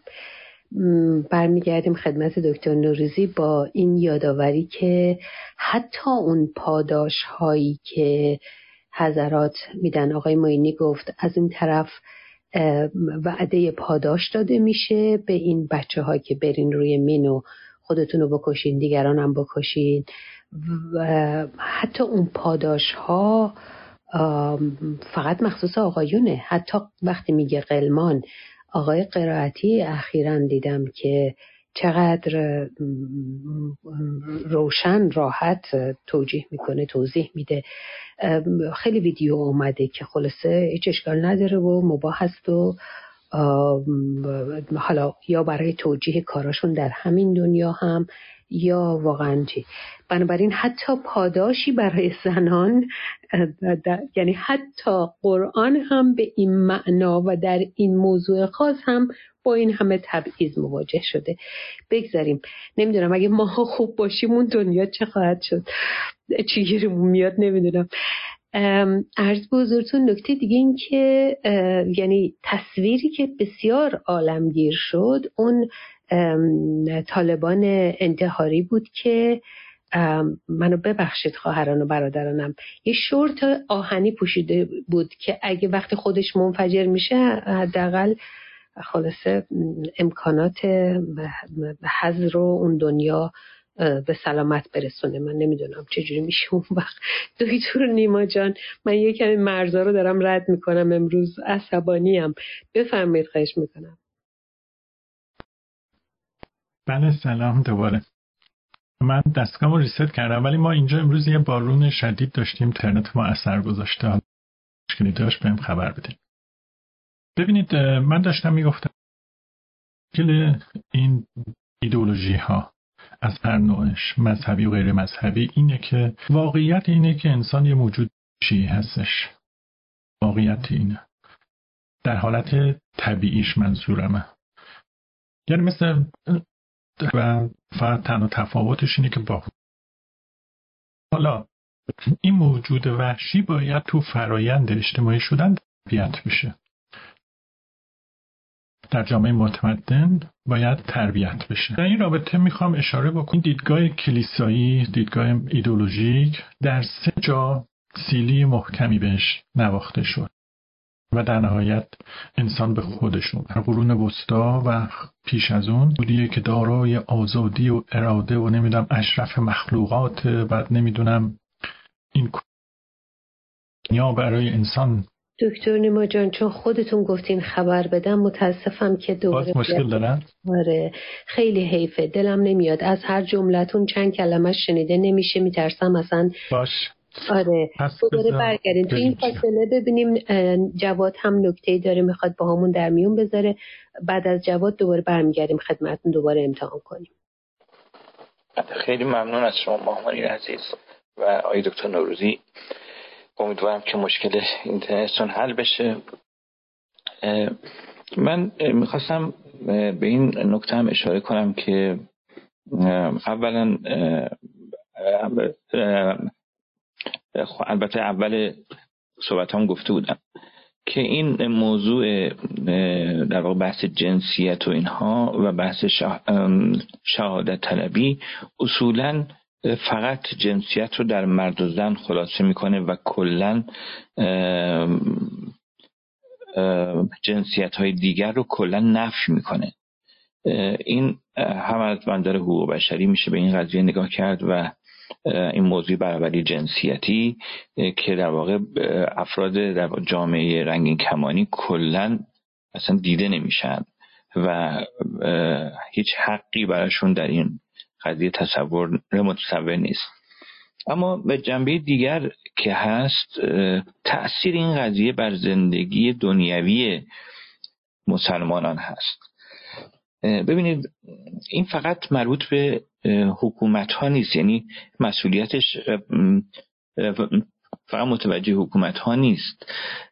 تو جوامع سنتی، تو جامعه ایران که در واقع این موضوع شهادت طلبی و اینها ترویج میشد، من به هر حال یادمه که فقط حکومت نبود که این رو ترویج میکرد، خانواده ها هم همینطور بودند. به طور مثال مادر من وقتی من بچه بودم، برخلاف بقیه، حالا شاید مثلا قصه بزبز قندی هم به من میگفت، ولی خب قسمت اعظم قصه هایی که برای من تعریف میکرد قصه نمیدونم علی اکبر و امام حسین و حضرت موسی و عیسی و غیره و ذالک اینجور چیزها بود. و من در 9 سالگی در شرایط در واقع متأثر از اون جوی که وجود داشت یه وصیت‌نامه نوشته بودم و اولش نوشتم انما الحیات عقیدة و جهاد، یعنی حیات ما خلاصه میشد در جهادی که در راه عقیده باید انجام بشه و نهایتش هم شهادته. و اون وقت یک چنین تصوری، یک چنین روی کردی برای زندگی دنیوی خودش برنامه اون وقت نداره برای رشد و تعالی خودش. و شاید به خیلی از کشورهای مسلمان و اونهایی که الان مخصوصا عقب افتاده هستند، یک قسمت از این که از نظر توسعه یافتگی هم عقب هستند برگرده ریشه‌اش به همین که برای زندگی دنیوی اون ارزش لازم رو قائل نیستند و خب اصالت رو میدن به جهان بعد، به آخرت. اونجا دیگه بحث شاید که فقط بحث حوری و اینها مطرح نیست، بحث چیز دیگری هم هست، یعنی این ارزش هایی که در واقع خیلی برجسته میشه توی این نوع نگرش و این تأثیرش به نظر من از این جنبه هم باید نگاه بکنیم که چه تأثیری میذاره بر زندگی فردی و اجتماعی که فرد برای خودش در واقع برای مال دنیا ارزشی قائل نمیشه و میگه اینها همه گذراست، اینها ارزش نداره و اصل جریان قراره که در آخرت باشه. حتی اگر یک فردی این به مرور زمان عقایدش هم تغییر کرده باشه، اون چیزی که از کودکی شکل گرفته درش بر زندگیش تأثیر میگذاره، در تمام شؤونات زندگیش تأثیر میذاره. این رو میخواستم روش تاکید بکنم. ضمن این که همین امروز در کشور کانادا راهپیمایی در شهرهای مختلف یه سری والدین دارن راهپیمایی میکنن علیه آموزش‌های جنسیتی در مدارس. خب اکثرا گروه‌های راستگرا هستند که گفتن که همونایی که در واقع یک عده که در مخالف واکسیناسیون بودن میگفتن که میخوان ژن ما رو تغییر بدن و اینها، اونها در واقع لیدر این جریان هستن. و من دیدم که مثلا گفتن که دولت میخواد در واقع القا کنه به بچه‌های ما که شما مثلا جنسیتتون هر شود که مشکل داره و مثلا ایجاد تردید کنه در مورد جنسیتشون. حتی امروز من دیدم یک نفر نوشته که میخوان به بچه‌ها واکسن بزنن که جنسیتشون رو تغییر بدن. یک چنین چیزی رو نوشتن. من الان در توییتر دیدم که یک نفر از حامیان این راهپیمایی نوشته. و خب اینجا بعد جامعه مسلمان ها به خصوص ایرانی ها خیلی الان پیوستن به این راهپیمایی و من مدرسه قبلی پسرم دیدم که والدینشون توی گروهی که تو تلگرام دارن نامه جمع میکنن در حمایت از این راهپیمایی که آموزش‌های جنسیتی توی مدارس مثلا نباید اینطوری داده بشه. بچه‌ها وقتی بزرگ شدن خودشون یاد میگیرن یا از 18 سالگی به بعد ما نمیخوایم بچه‌مون دچار تردید راجع به جنسیتش بشه، بهش بگن که تو باید الان جنسیتتو مشخص کنی و اینها و اینها. این قسمت قضیه هم بیشتر در واقع این تفکرات دیده میشه که و بیشتر، حالا من البته یه خود نگرش توطئه‌ای دارم در این مورد و فکر میکنم یه جوری جمهوری اسلامی هم تو این وسط شاید هزینه کرده باشه، پول خرج کرده باشه که به این چیزا اینور دامن بزنه، یا افراد صادراتی داره که دارن روی این زمینه کار میکنن. ولی کلا با برابری جنسیتی کلا میانه‌ای ندارن، یعنی اکثریت ادیان با برابری جنسیتی رابطه‌ای ندارن و فقط جنسیت رو ابزاری میدونن برای تهییج و ترغیب مؤمنان برای کشته شدن برای مقاصدی که اون حاکمان دارن. و خب یه حال تأثیرات اجتماعی، اقتصادی و همه اینهاش رو باید در نظر گرفت که این تو جامعه چه بلایی سر یک جامعه میاره. از نظر حالا روانی هم روی اعضای جامعه چقدر تأثیر داره. یه بخشی اصلا دیده نمیشن. زنانی که در واقع در راه همین دین و اون اهداف و اینا کشته میشن، اون دنیا اجرتشون کمتر از مردانه و طبق همین چیزایی که روایت هایی که میگن. و خب این یه بحث خیلی جالب و جنجالی هستش که ما توی کلاب هاوس هم بعداً دیدیم که تو اتاقای مختلف راجع بهش صحبت شده. مثلا وریا هم اومده، فکر کنم که بعداً راجع به این موضوع خیلی صحبت داشته باشه. خیلی ممنون مامانی عزیز. ممنون از خودت. برام یه سوال پیش اومد. تظاهر کننده هایی که الان گفتی ایرانی ها هستن؟ ایرانی های مهاجر اونجا یا مسلمان؟ ایرانی ها هم حضور دارن، یعنی یک برنامه گذاشتن با 1 میلیون امضا، گفتن میخوایم جمع بکنیم. از چند ماه قبل شروع کردن به امضا جمع کردن و امروز در شهرهای مختلف راهپیمایی در برابرش فعالان کویر و حقوق جنسیتی هم در برابر اونها راهپیمایی دارند تجمع کردن. اونها هم خبردار شده بودن که یک چنین برنامه‌ایه و برام جالب بود که مثلا در یک گروهی که والدین ایرانی حضور داشتن، اکثریتشون داشتن حمایت میکردن از این راهپیمایی و غیر از من و 2 نفر دیگه که گفتیم که این با حقوق بشر در تناقض و اینها، دیدم که اکثریت اون طرفن و حمایت میکنن از یک چنین راهپیمایی و میگن که ما نمیخوایم که تو مدارس به بچهای ما آموزش‌های جنسیتی داده بشه. و دارن در کشور کانادا زندگی میکنن ولی یک چنین باورهایی دارن. بله. در امریکا هم بعضی ایالت‌ها ایالت به ایالت فرق میکنه، اون گروه، اون منطقه‌ای که چه تیپ آدمایی زندگی میکنن متفاوته. بعضی ایالت‌ها هنوز این گیر و گرفتار رو دارن. بریا جان خوش آمدی. دکتر نوروزی داشت صحبت میکرد ولی اینترنتش خوب نبود، ببینیم که میتونه الان خوب صحبت کنه. دکتر نوروزی جان دوباره امتحان میکنیم. دکتر ما هستی؟ صدای منو میشنوین؟ فکر کنم هنوز نمیتونن. آقای دستمالچی جان شما نوبت شماست، بفرمایید خواهش میکنم. بعد برمیگردیم دو مهمانی که هنوز صحبت نکردن رو ادامه میدیم. بفرمایید. ببینید ما در رابطه با در شرایطی هستیم که در رابطه با بسیاری از چیزها حالا نیاز نداریم که بریم مثلا استدلال بکنیم، بررسی بکنیم. واقعیت‌هایی رو که افکار و اندیشه های اسلامی، احکام و موازین شرع، حقوق اسلامی نتیجهش چی شده، خب نگاه کنیم به جمهوری اسلامی، خب نگاه کنیم به طالبان، خب نگاه کنیم به داعش، خب نگاه کنیم به حکومت سودان و غیره. یعنی به عنوان فاکت های واقعا موجوده در سده 21. ببینید موقع که خمینی و بنیادگرایان اسلامی معمم یا مکلا اومدن سر کار، این مهم نیست که شما عمامه داری یا نداری، درس خوندی یا نخوندی. خب نصف بیشتر اعضای شورای انقلاب اعضای نهضت آزادی بودن، کسانی بودن که حکومت دینی میخواستن.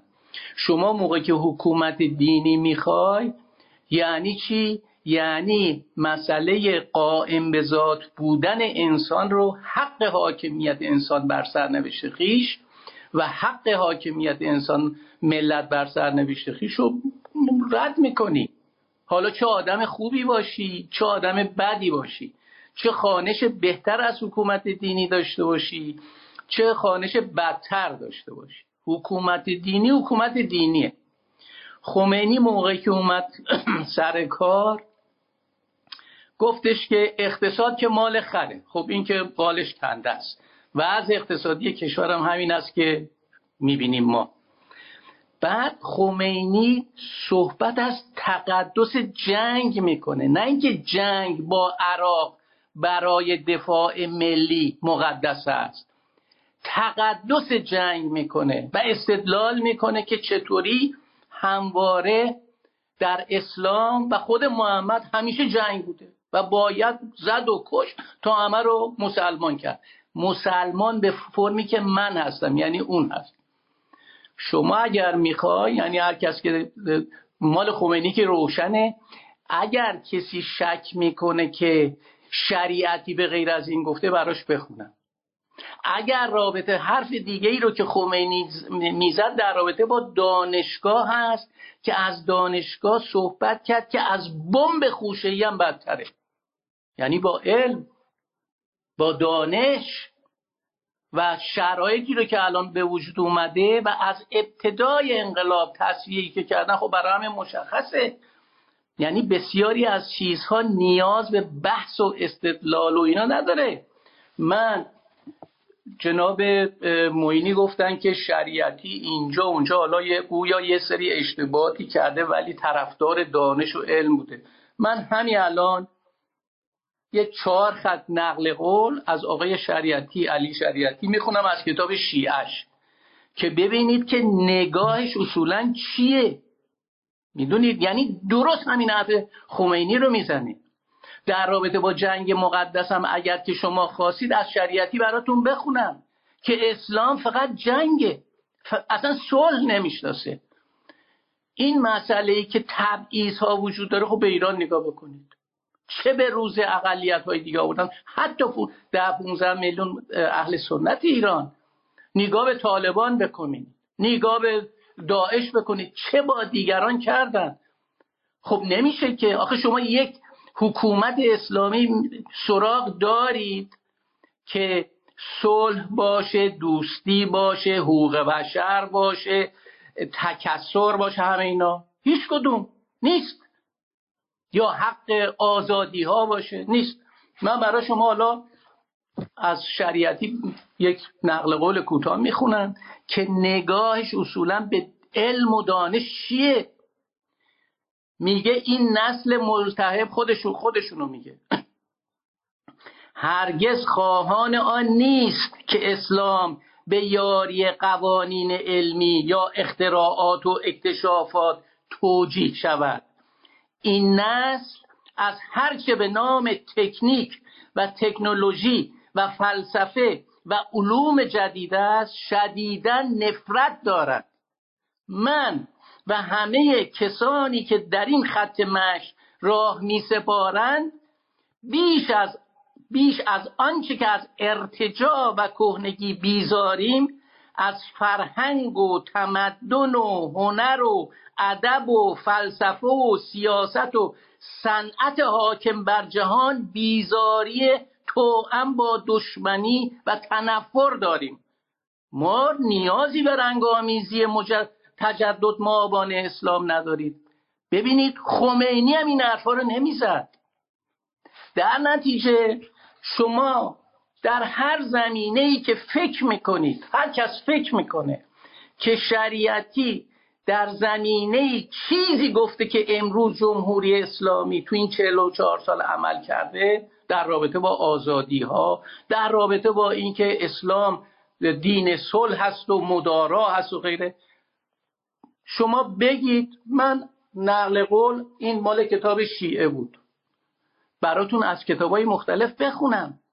یعنی ما نباید توجیه بکنیم چیزی رو که در عمل شکست خورده و این اندیشه های مخرب جامعه ایران رو به اینجا کشونده و تمام جریانات بنیادگرای اسلامی همینن و شریعتی رو معلم خودشون میدونن و شریعتی رو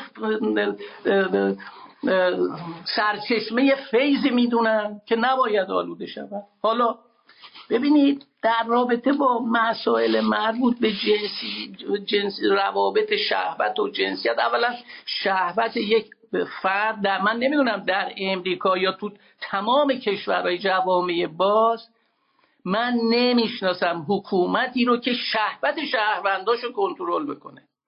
تازه اون کنترلی که جمهوری اسلامی میکنه این کنترل شهوت نیست، این افسار گسیختگی شهوتی که شما 4 تا زن بگیری، هر وقت خواستی بگیری، هر وقت خواستی صیغه بکنی، 5 دقیقه صیغه بکنی، 10 دقیقه صیغه بکنی، 2 دقیقه صیغه بکنی. این افسار گسیختگی در اخلاق و اتیک و شهوت و همه چیز هست. میدونید، ببینید تصویری رو که اصلا اصولا در رابطه با مسائل میان زن و مرد وجود داره، من الان براتون این نقل قول خمینی رو میخونم، 2 خطه. مسئله 2536ش در توضیح المسائل میگه اگر کسی با زن نامحرمی به گمان این که زن خود اوست نزدیکی کند، چه زن بداند که او شوهرش نیست یا گمان کند شوهرش هست، باید عده نگه دارد. خب شما ببینید در کجای دنیا شما چنین رابطه‌ای رو میشناسی که یه مردی با یه زنی همخوابگی میکنه ولی نمیدونه این زنشه، زنم نمیدونه این شوهرشه، شوهرش نیست. آخه شما میتونید اینو تصور کنید؟ آقای دستمال چی لامپ نبوده، این روایت مال زمان بیلامپیه. حالا به عنوان شوخی عرض میکنم ولی واقعی نه، میخوام بگم این حرف خمینیه. میدونید بابا ما در سده 21 زندگی میکنیم، آدم خجالت میکشه بسیاری از این حرفا رو بخونه، بزنه، تکرار کنه.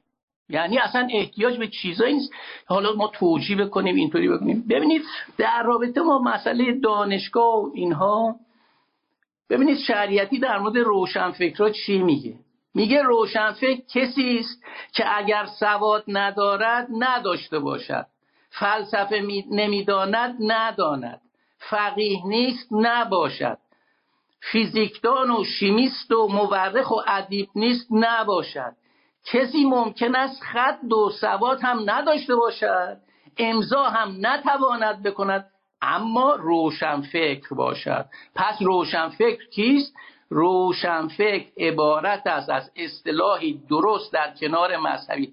دارم از روشنفکران دینی حرف میزنم، برید به چه باید کرد رجوع بکنید. خب اگر روشنفکر شما سواد نداره، خط هم نداره، امضا هم نمیتونه بکنه، فقط ایمانش تعیین کننده است، خب جامعه همین میشه جامعه طالبانی، میشه جمهوری اسلامی، میشه داعش، میشه همین وضعیتی که جامعه رو روشنفکران دینیش و یا غیره بردن رسوندن.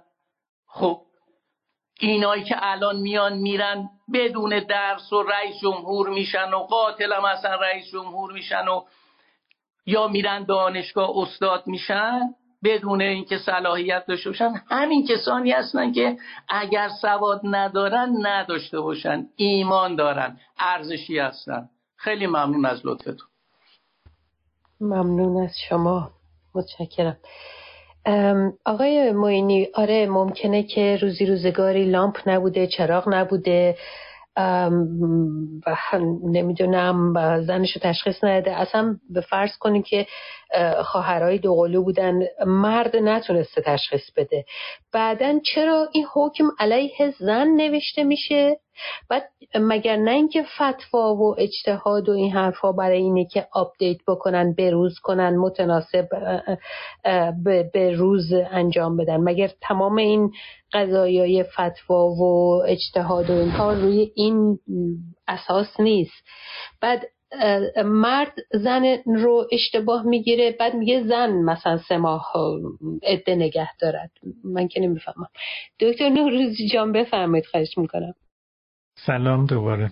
نمیدونم، فکر کنم اینترنت هم هنوز خوب نشده. اگر خوب نیست به من بگید، من برم یه جای دیگه. فکر کنم خوب نیست. نه خوب نیست. چقدر حیف. باشه. پس من میرم یه جای دیگه، یعنی سوار ماشین میشم میرم یه جایی که اینترنت خوب. ممنونم دکتر، خیلی متشکرم. حتما احتیاج داریم که از زاویه روانشناسی حتما به موضوع بپردازیم. وریو جان بفرمایید، خواهش میکنم، شما هنوز صحبت نکردید. سلام و درود خدمت شما و خدمت همه دوستان. من نکات خیلی خوبی رو جناب آقای دستمالچی گفتن در مورد شریعتی که من کاملا موافقم. من حالا نمیدونم از این منظر بررسی شده یا نه. یک کتابی رو من جدیداً دارم میخونم، خیلی جالبه، از خانم فرانچسکا ستاوراکوپولو یا همچین چیزی، اگه اسمشون سخت پرونانس کردنش. اسم کتاب هست God and Anatomy، یعنی این آناتومی خدا. یک نگاهی به تاریخ ادیان.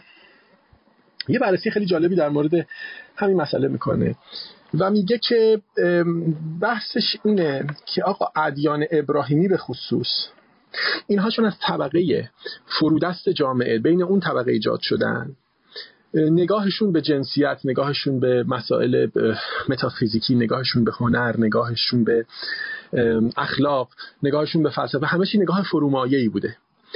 نه اینکه حالا توهین باشد به اون طبقه، ولی از دل طبقه آمدن که این طبقه معمولاً بردگان بودن، بخشی از جامعه بودن که ارتباطی با اشرافیت نداشتن، ارتباطی با مثلا هنر والا نداشتن، ارتباطی با ادویکیشن نداشتن. معمولا اون بخش از جامعه بودن که به شدت سرکوب شده بودن و آزار دیده بودن و اذیت شده بودن و به دنبال گرفتن بیسیک ها بودن و اگر این جهانشون از دست داده بودن ولی مسیحیت بهشون میگفت آقا اون جهان هست، یعنی برده ها به راحتی مسیحی میشدن. طبقه فرودست جامعه شما نگاه بکنید، اطرافیان حضرت محمد به جز اون 1-2 نفر که حالا عمر و عثمان و اینها رو بذارید کنار، ابوبکر و اینا، بقیه طبقه به شدت فرودست جامعه بودن، اشراف عرب که مسلمان نشدن. حالا یه نگاهی من به این برابری جنسیتی بکنم و در آخرش توضیحی میدم که الان چه که اول جلسه گفتم، من اول گفتم منظورم چه بود. توی شما ببین ادیان ابراهیمی که نگاه بکنید، توی جودائیسم یا یهودیت، شما بخش هیستوریکال کانتکستش شما ببینید، میبینید توی جامعه گذشته کهن یهود یک جدایی یا یک دیستینکشن خیلی جدی بر اساس جنسیت وجود داشته. خب که مردها لیدر بودن، اون بالا بودن و حالت کشیشی و اینها هم داشتن و زنها باید همیشه به عنوان کارهای خونه رو انجام میدادن. چرا؟ بحث خانم فرانچسکا اینه که اینجا میگه آقا اینها برای اینکه اینها معمولاً یهودیت، اینها یک قومی بودن که برده بودن، یک قومی بودن که همیشه در ظلم بودن. اینها در دل خودشون به گونه‌ای می‌خواستن سروایو بکنن، به گونه‌ای می‌خواستن زن‌هاشون رو از دستشون نگیرن، به گونه‌ای می‌خواستن چون در جامعه هیدونیستی که پیگن، اینها اصلا مسئلهشون جنسیت نبوده، از جنسیت رد شده بودن. براشون جنسیت یه مسئله حل شده ای بوده. شما به جوامع پیگن اون موقع نگاه بکنید، در مصرش، در نمیدونم شاخ آفریقاش، در رومش، در یونانش، ببینید که این مسئله اونقدر مهم نبوده، چیزهای دیگری مهم بوده. به سراغ هنر میرفتن و به سراغ تراژدی میرفتن و به سراغ نمیدونم نمایشنامه‌های بزرگ و موسیقی و فلسفه چیست و نمیدونم اخلاق چیست و هیدونیسم خوب است یا نمیدونم زهدگرایی خوب است. اینطوری یعنی جامعه رد شده بوده از این مسئله. ولی اون بخشی که استثمار شده، اون بخشی که زنهاش رو ازش گرفتن و اون بخش قوی جامعه زیبارویان و زنها رو به دست می آورده و بخش فرودست جامعه که برده بوده اینها رو نداشته، مجبور بوده به شدت خودش رو پروتکت کنه، به شدت خودش رو حفظ بکنه. خب و این رو شما می‌بینید توی مادرن رفورمیشن، یعنی توی این چی میگن اصلاحاتی که اتفاق افتاد توی زمان جدید توی بین یهودیت، یعنی در حقیقت کانزرواتیو جویش موومنت ها، این حالا نمیدونم به فارسی باید چی گفت، یک مقدار تغییر ایجاد شده، بحثای جندر ایکوالیتی و اینها اضافه شده که مال جهان جدید است و حتی گفتن که آقا ما میتونیم از زنها به عنوان ربای استفاده بکنیم، یعنی بیان زنها شغل کشیشی و اینها در دست بگیرن. ولی ریشه کار، اون چیزی که در کریستیانیتی سرایت کرده، از همون نگاه بردگونه یهودی است. یک نگاه فرودستی به جهان داشتن اینها و در تعالیم مسیح تو نیو تستمنت هم شما میبینید که یک اصلا یک ورس توی نیو تستمنت میگه there is neither Jew nor Greek, there is neither slave nor free, there is no male and female, for you are all Christ Jesus. میگه اصلا مرد و زن و نمیدونم یهودی و غیره همه شما فرزندان جیزس هستید. ولی جای دیگری میاد میگه آقا سر خانه head of family, head of household مرد است، میگه رأس خانه مرد است. خب و بعد میبینید تو تعالیم کلیسا میبینید چقدر این قضیه جنسیت جدی گرفته شده. چرا؟ برای اینکه برای مردم عادی، برای مردم کوچه و خیابان این قضیه خیلی مهم بوده. برای اون ضعفا، اون پابرهنه ها، اون مستضعفینی که ممکن بوده مریض بودن، زشت بودن، نمیدونم پولی نداشتن، قدرتی نداشتن، اینها کسانی بودن که جوامع دیگه به هیچ عنوان تا آخر عمرشون ممکن بود حتی عمل جنسی نتونن انجام بدن، نمیتونستن، به دستشون نمیشده. و مسیحیت برای اینا اومده. مسیحیت که برای رأس جامعه نیومده. شما نگاه بکنید تو اسکندریه فرودستان، فرومایگان، اوباش، اراذل تبدیل شدن به اسمشون میگفتن یادم رفته، پارابولونی یا همچین چیزی به خودشون گذاشته بودن. اینا مسیحیان شدن. یک چیز سیاهی هم به خودشون چسبونده بودن، هر کس تو خیابون رد میشد سنگش میزدن. همین هان که کتابخونه اسکندریه رو از بین بردن، به یک وادار کردند حکمای اونجا رو که پیگن بودن، معابدشون اونها رو سوزوندن، هایپشیا فیلسوف رو کشتن. چرا؟ برای اینکه میگفتن، برای همه چی ساده بود، همه چی براشون ساده بود. میگفتن آقا یه خدایی هست، ما رو هم قرار رها بکنه، هدف از این جهان اینه که ما این نونی بگیریم بین بقیه پخش کنیم، زنها هم بشن تقریبا یه جوری برده، ما هر کسی یه زنی برای خودش داشته باشه، کالای من بشه، یه وقت دست من نگیرن این زن رو، یه آدم پیگن پولدار نمیدونم زیبایی برای خودش پیدا نشه، زن منو بفریبه ببره تو آغوش خودش، من یه قانونی داشته باشم که مال من باشه، همین کافیه. این بوده، این دین برای اینها اومده. برای همینه که آیین پیگن میبینید اونقدر پیچیده و اونقدر زیبا و با اون معماری ها و اون نمیدونم هنر و اون نگاه عجیب غریب به اون، شما افسانه های یونانی ها رو نگاه کنید، اون همه فلسفه و اون همه فرهنگ درشه. و داستان مسیحیت بذارید که داستان پیش پا افتاده ذلیل و خارگونه، همون مشکلیه که نیشه با مسیحیت داره. نمیگه آقا این آیین فرومایگان است، آیین طبقه بی سواد، بی اطلاع، فرودست جامعه است. اون آیین اشراف و اون آیین بزرگان و اون تراژدی ها و اینها از بین رفت، خورد شد، نابود شد. و این نگاه به جنسیت از همونجا میاد. دقیقاً تو اسلام هم همینه. شما نگاه بکنید، من دیگه وارد نمیشم، فقط میخوام خیلی خلاصه بگم. شما نگاه بکنید این ادیان ابراهیمی از مسئله جنسیت رد نشدن. جنسیت براشون مسئله است. یعنی هنوز که هنوزه مهمترین فکرشون اینه که آقا عمل جنسی چطور انجام بدیم و این غریزه جنسی براشون تبدیل شده به یک تابو. شما نگاه بکنید میگن آقا مسلمان ها پاسخشون اینه که میگن آقا ما حجاب بر سر زنان میکنیم برای اینکه میخوان زنامون کالا نشن، ولی دقیقاً برعکسه. چون به زنها به عنوان کالا نگاه میکنن، چون از مسئله جنسی رد نشدن، چون مسائل جنسی براشون مهمترین چیزه، چون در فکرشون فقط مسائل جنسی است، چون فقط به صیغه فکر میکنن و به زنها که نگاه میکنن ابژه جنسی میبینن، مجبورن که انقدر به حجاب بپردازن، انقدر قضیه جنسیت رو مهمش بکنن، انقدر با همجنسگراها مشکل دارن، چون از مسئله جنسیت رد نشدن و در جوامع جدید ببینید تقریبا جامعه عبور کرده. با اینکه مسیحیت 2000 سال ما رو برد عقب، ولی داریم تازه میفهمیم که احتمالاً اون پیگن‌ها پیشا مسیحی‌ها فهمیده بودن داستان رو. همین بوده که سقراط و ارسطو اینا می‌نشستن در باب آزادی حرف می‌زدن، در باب نمیدونم عدالت حرف می‌زدن، در باب نمیدونم شعر صحبت می‌کردن. اینقدر بحث در باب این که آقا زن و مرد با هم چی کار بکنن و روابط جنسی باید چطور باشه و نمیدونم هر کس چند تا زن میتونه بگیره و این و کی تو خونه رئیس اون یکیه، اینها بهش پرداخته نمیشه، چون آیین یا آیین از مسئله جنسیت رد شده بودن. ادیان ابراهیمی هنوز رد نشدن متاسفانه. یعنی در عین اینکه انسان رو به ابژه جنسی تبدیل میکنن، به جهان جدید نگاه میکنن، جهان جدید رو نفی میکنن. یعنی اینکه در جهان جدید آزادی جنسی وجود داره و آدما مسئله جنسیت براشون مسئله اصلی نیست. حتی اگر یه آدمی به شدت قوای جنسیش هم زیاد باشه، یه جوری ارضاش میکنه، ممکنه بره چه میدونم چند تا پارتنر جنسی بگیره یا حتی یه دونه بگیره یا اصلا به گونه خود ارضایی بکنه یا هر کاری بکنه، یک جوری مسئله رو حلش میکنه. چیزای دیگری است که در جهان جدید مهمه.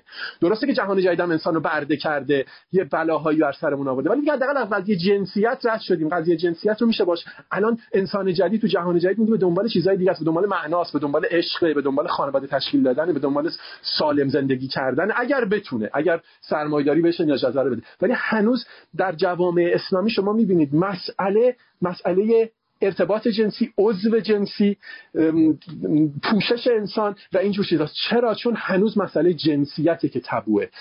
من فکر میکنم تقریبا تمام این اسلام رو شما دور این مسئله جنسیت میتونید حول اون داستان بکشیدش. میبینید فتواهایی که داده میشه، قوانین شرع، همه چیز به گونه ای مربوط میشه به مسئله جنسیت و رابطه زن و مرد، چون براشون خیلی مهمه. برای همینه که میبینیم آقا به وقتی میگن آقا آخوندها کسانی هستن که اهل سیغن، اینها فاسدانند، اینها نمیدونم اشرت به دنبال اشرت هستن، بی خودی نیست. برای اینکه اسلام روی این قضیه تاکید داره، این رو مهم میکنه، این رو تابو میکنه در ذهن آدم‌ها. برای همینه که یک آخوند به جای اینکه به دنبال عشق بگرده، به دنبال صیغه کردن، به دنبال چند زن گرفتن، ولی از منظر قانونی اسلامی، یعنی در عین حال که به شما میگه آقا کار درست داری میکنی، آدم سالمی هستی، آدم دینداری هستی، شخصی هستی که در مسیر حق هستی، در این حال که این رو به شما میگه، در این حال اجازه هم میده که تمام اون لذت طلبی رو که قبلا پیگن ها انجام دادن انجام بدی، تازه به دیگران هم بگی کافر، به دیگران هم بگی فاسد و به دیگران هم بگی آقا زن رو به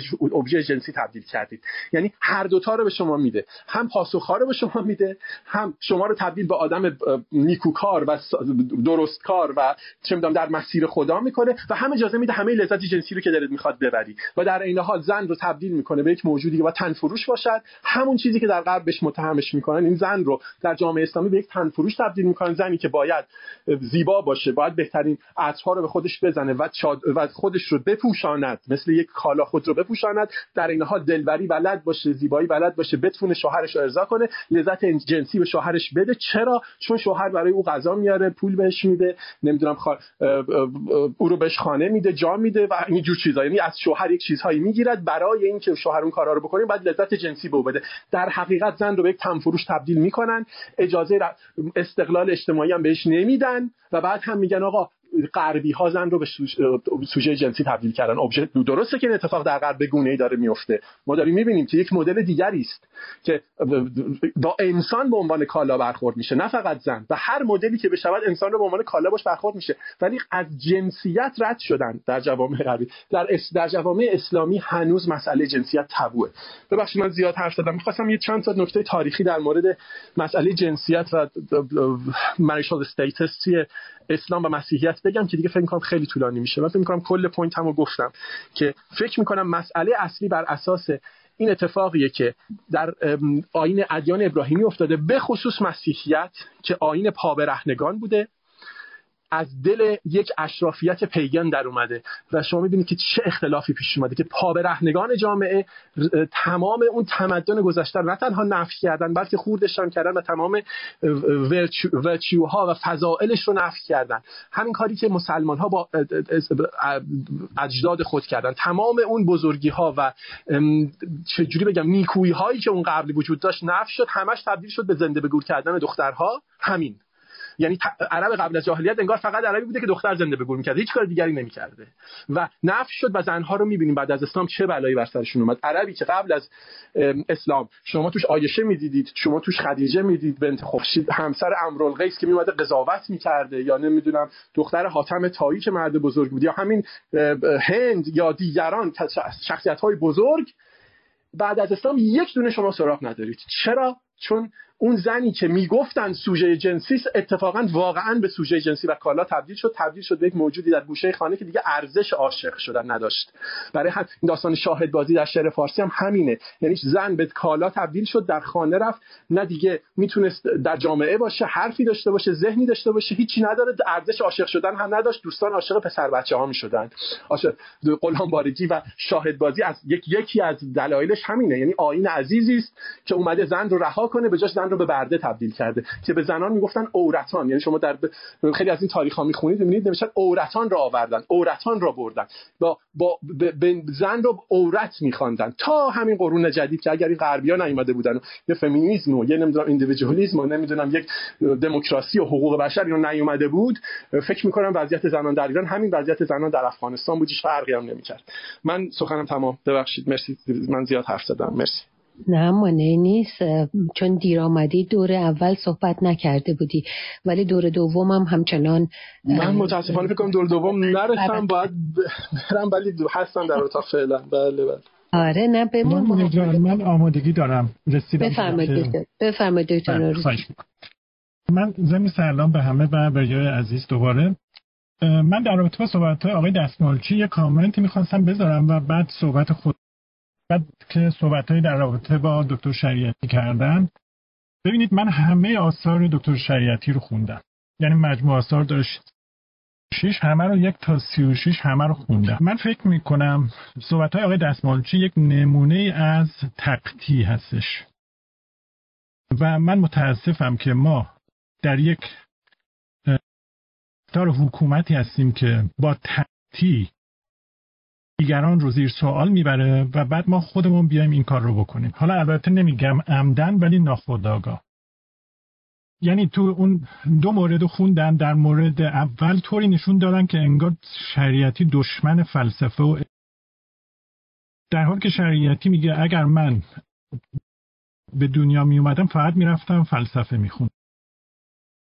شریعتی در دانشگاه سوربن فرانسه دکترای جامعه شناسی گرفته، بنابراین با فلسفه آشنا. اون چیزی رو که شریعتی داره رد میکنه اسمش رو میذاره تجدد، یعنی این که شما بیای علم رو، فلسفه غرب رو، جامعه شناسی غرب رو بدون این که خوب بشناسی. میگه که غرب یک مراحل رو طی کرده تا به اینجا رسیده، ولی ما اون مراحل رو طی نکردیم، بعد بخوایم این علوم انسانی رو از غرب بیاریم بدون اینکه با فرهنگ ما تطبیق کنه بهش اعمال کنیم. دشمن چنین کاری بود. دشمن یعنی نه، مخالفتش با چنین کاری بود.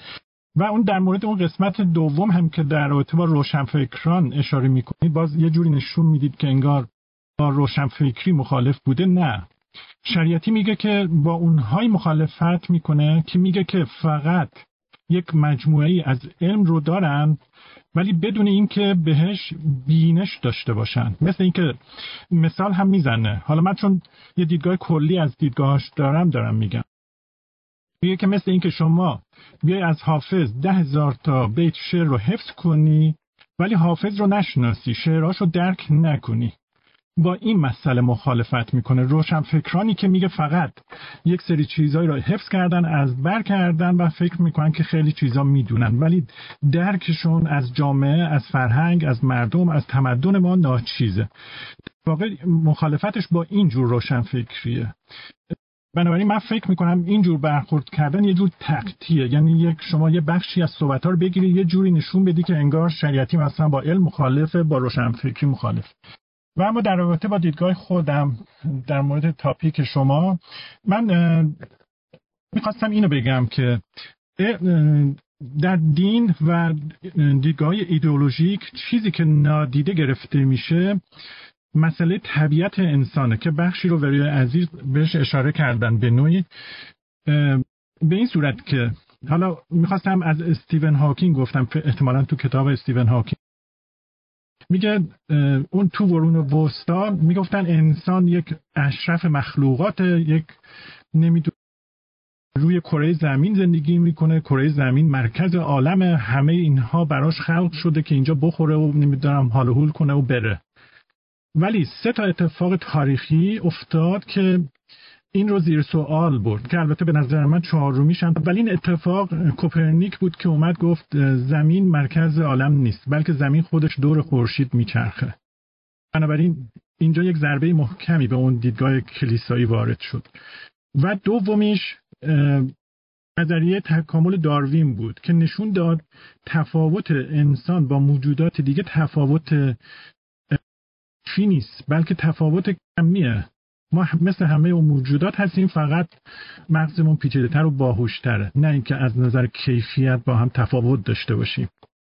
ما مثل حیوانات همه اون ویژگی‌ها رو داریم، وحشی میتونیم باشیم، خشمگین باشیم، درنده باشیم، همه این اتفاقات میتونه در ما بیفته. سومین رویداد نظریه روانکاوی فروید بود که نشون داد آن اسیر گذشته‌اش هست، اسیر کودکیش هست، اسیر تجربیاتیه که در کودکی تجربه کرده و همه اونها شما رو در بزرگسالی شخصیتتون رو تعیین میکنه و همینطور اسیر غرایزش هست، غرایز طبیعی حیوانیش. 4 که گفتم الان در راه هوش مصنوعیه، چون اینا فکر میکردن که هیچ وقت چه درست بشه مثل موجودات، ولی هوش مصنوعی داره نشون میده که به اونجا خواهیم رسید. البته خیلی ممکنه فکر کنن که هوش مصنوعی خیلی از ویژگی‌های انسان رو نمیتونه داشته باشه، ولی خواهد داشت از دید من. فقط نیاز به زمان داره به اینکه پیشرفته تر بشه. این یه سمت ماجرا بود. میخواستم بگم که این دیدگاه ایدئولوژیک این نیازهای اساسی انسان و اون طبیعت انسان رو نادیده و اینو ربط بدیم به تاپیک شما، یعنی اینکه اون نیازهای جنسی بخشی از طبیعت انسان هستن و بسیار بسیار طبیعی و این رو سعی کردن نادیده بگیرن. نادیده گرفتنش فاجعه آفرید، چون نادیده گرفتنش یعنی اینکه شما بخشی از طبیعت جامعه انسان رو نادیده بگیرید. این یه نکته دوم میخواستم بگم باز در رابطه با تاپیکتون، مثلا چون شما اشاره کردی به اینکه این آدما خودشون بیشتر دنبالش هستن و حتی میخوان این کاملا درسته، به نوعی تو صحبت‌های وریان بود. یک مکانیزم دفاعی داریم تو روانشناسی بهش میگیم ریاکشن فورمیشن یا وارونه. یعنی یه فرد یه چیزی رو، یه نیاز خیلی قوی رو تو درونش داره، حالا این میتونه خشم باشه، باشه، ولی چون این براش پذیرفته شده نیستش، با اون مشکل داره، در بیرون میاد به صورت واکنش وارونه برعکسش عمل میکنه. اصلا خودش مثلا میاد میشه فرض کنیم چیه اخلاقی، مثلا معلم اخلاق میشه کنه.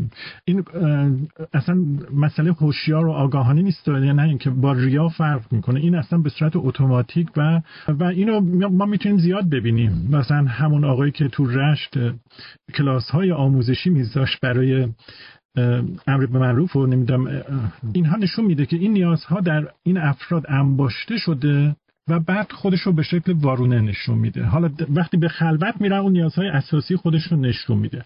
حالا چرا در اینها انباشته میشه؟ باز برمیگرده به اون مسئله محدودیت‌ها. اگر به صورت طبیعی همه انسان‌ها دارن، اگه به صورت طبیعی این کارو میکردن اصلا زیر سوال نمیره.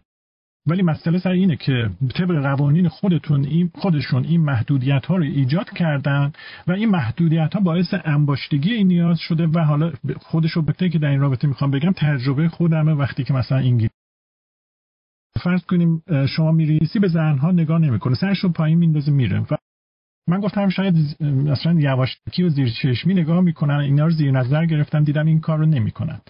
ولی مثلا یک مرد و ایرانی و اطراف ما و اینها میان، ببخشید حالا مسلمان و بگیم کشورهایی که به هر حال محدودیت وجود داره، اینا وقتی میان مثل سی تی اسکن زنها رو سی تی اسکن میکنن، احتمالاً تو ذهنشون برای بعد از استخر. و این در واقع نشون دهنده اینه که وقتی این محدودیت ها وجود داره، این نیاز بویژه، من دارم تاکید بویژه وقتی در زمان خودش این نیاز برآورده نشه، در زمان خودش در بزرگسالی در انگلیس یا در کشکان و نوجوانان از کودکی و نوجوانی با جنس مخالف برخورد دارن، ارتباط دارن، اون نیاز به صورت خیلی معقول و طبیعی برآورده میشه. ولی وقتی که شما مدرسه رو دختر پسر نمیتونه هم دیگر رو تجربه بکنن، این نیاز انباشته میشه، در زمان خودش برآورده نمیشه و بعد در بزرگسالی خودش رو دائم نشون میده دیگه. یعنی حل نمیشه، حتی ازدواج میگه معقول طبیعی هم داشته باشه حل نمیشه و ادامه پیدا میکنه. ممنونم دکتر نوروزی عزیز. با وجود گرفتاری اینترنتی این امروز بی سابقه بود ولی باز هم با ما بودید، خیلی متشکرم. آزاده جان دیدم مایک تو، ولی اجازه بده که با خانم نیره انصاری صحبتشون اون موقع تموم نشد، صحبتشون انجام بدن. میام خدمت شما. خیلی خوش آمدید و حمید جان شما هم خوش آمدید. خانم انصاری جان تشریف دارید؟ بله متشکرم ازتون. عرضم به حضورتون که در ادامه گفتار قبلی میتونم بگم که اگر بخوایم در مقام مقایسه بر بیایم، در نظام‌های دموکراتیک جزو حقوق کودکان هست که تحت نظام آموزشی و پرورشی قرار بگیرند تا از اونها یک شهروند و ابژه مدنی ساخته بشه. این از یک طرف هست. از طرف دیگه در یک حکمرانی معقول و متمدنانه در بحث دفاع ملی، حاکم و حقوقدان کنار هم قرار میگیرند و این در حالی هستش که در ایران دولت ناکارآمد ناتوان از مدیریت کشور تحت عنوان مفهوم امنیت مرزی و امنیت داخلی خودش رو با پلیس و قوه قاهره تعریف میکنه. از طرف دیگه مفهوم کودک سرباز رو میشه در سروده سلام فرمانده بازشناسی کرد که محتوای این شعر کودکانی با لباس شبه یونیفرم حضور دارن و دو کلیدواژه به عنوان مؤلفه‌های تثبیت اهداف ایدئولوژیکی، سیاسی و نظامی رو در بر میگیره. اینکه یک، میخوان کودکان ایمان مدار تراز باشن. دوم، از کودکان میخواهن مثلا الگوشون قاسم سلیمانی بشه، یعنی الگوی نظامی تراز. و بعد هم رژیم اسلامی آموختن مفاهیم جمهوری و جمهوریت اساساً در دستور کارش نیست و مایل هم نیست که از کودکان ابژه مدنی بسازه. ابژه مومنانه‌ای که در ماهیت ایمانیش هست اسلام و غیر خودش رو کافران و ملحدین میدونه و اساساً تحلیل مدنی نداره و در این بخش حاکمیت اسلامی مسئولیتش تعلیم فرهنگ کودک سربازان هستش. اما در خصوص خشونت و زن ستیزی و اون مبحث جنسیتی میشه گفتش که به حیث فکری از جهت اینکه بخوایم نقد بکنیم، در واقع نقاد و منطق تاریخی رو در خصوص حقوق زن باید با نگاهی متفاوت با گذشته و اکنون در حقیقت در ظرف بستر سیاسی، ایدئولوژیکی، مذهبی و فرهنگی به چالش بکشیم. در حقیقت میتونم خیلی فشرده بگم که رابطه بین اسلام و خشونت خانگی و جنسیت همواره مورد مناقشه است. در خصوص خشونت به طور مبهم میشه اشاره به آیه 34 سوره نساء کرد که درباره اشکال ضرب در شرایط خاص بحث میکنه و اینکه اگر زنانتون از آیات پیروی نکنن این کارو بکنید، اون کارو بکنید. و این در حالی هستش که یکی از مهمترین و جدیترین اسناد حقوق بشر در خصوص زنان و حقوقشون کنوانسیون رفع کلیه اشکال خشونت و تبعیض جنسیتی علیه زنان هست و این در حالی است که تک تک احکام اسلام تاریخی که مبتنی بر تفاوت حقوقی زنان با مردان هست با این کنوانسیونی که عرض کردم و دیگر کنوانسیون‌های مربوط به حقوق زنان در تعارض مستقیم هست و طبیعی و واضحه که در اسلام سنتی حقوق مرد و حقوق زن داریم اما حقوق انسان یا حقوق بشر نداریم. در قرائت سنتی از اسلام همونطور که تفاوت فیزیولوژیک زن و مرد بدیهی هستش، خب تفاوت حقوقی اونها هم به همین میزان از بداهته. در اسلام تاریخی به حیث حقوقی مرد انسان درجه اول و زن انسان درجه دوم محسوب میشه که اسلام سنتی اساساً رفع کلیه اشکال تبعیض علیه زنان رو در هر قالبی بر نمیتابه و میشه گفت که در اسلام سنتی جنسیت مقدم بر انسانیت هستش و اون چه که خانم رحیمی نازنین اشاره کردن به قانون عفاف و حجاب که مصوب شد در مجلس اسلامی، در حقیقت میتونم بگم که دیدگاه غالب فقه شیعه در حقیقت تو این قانون به کار رفته و اساساً اون مواردی رو که مربوط به حقوق بشر، حقوق زنان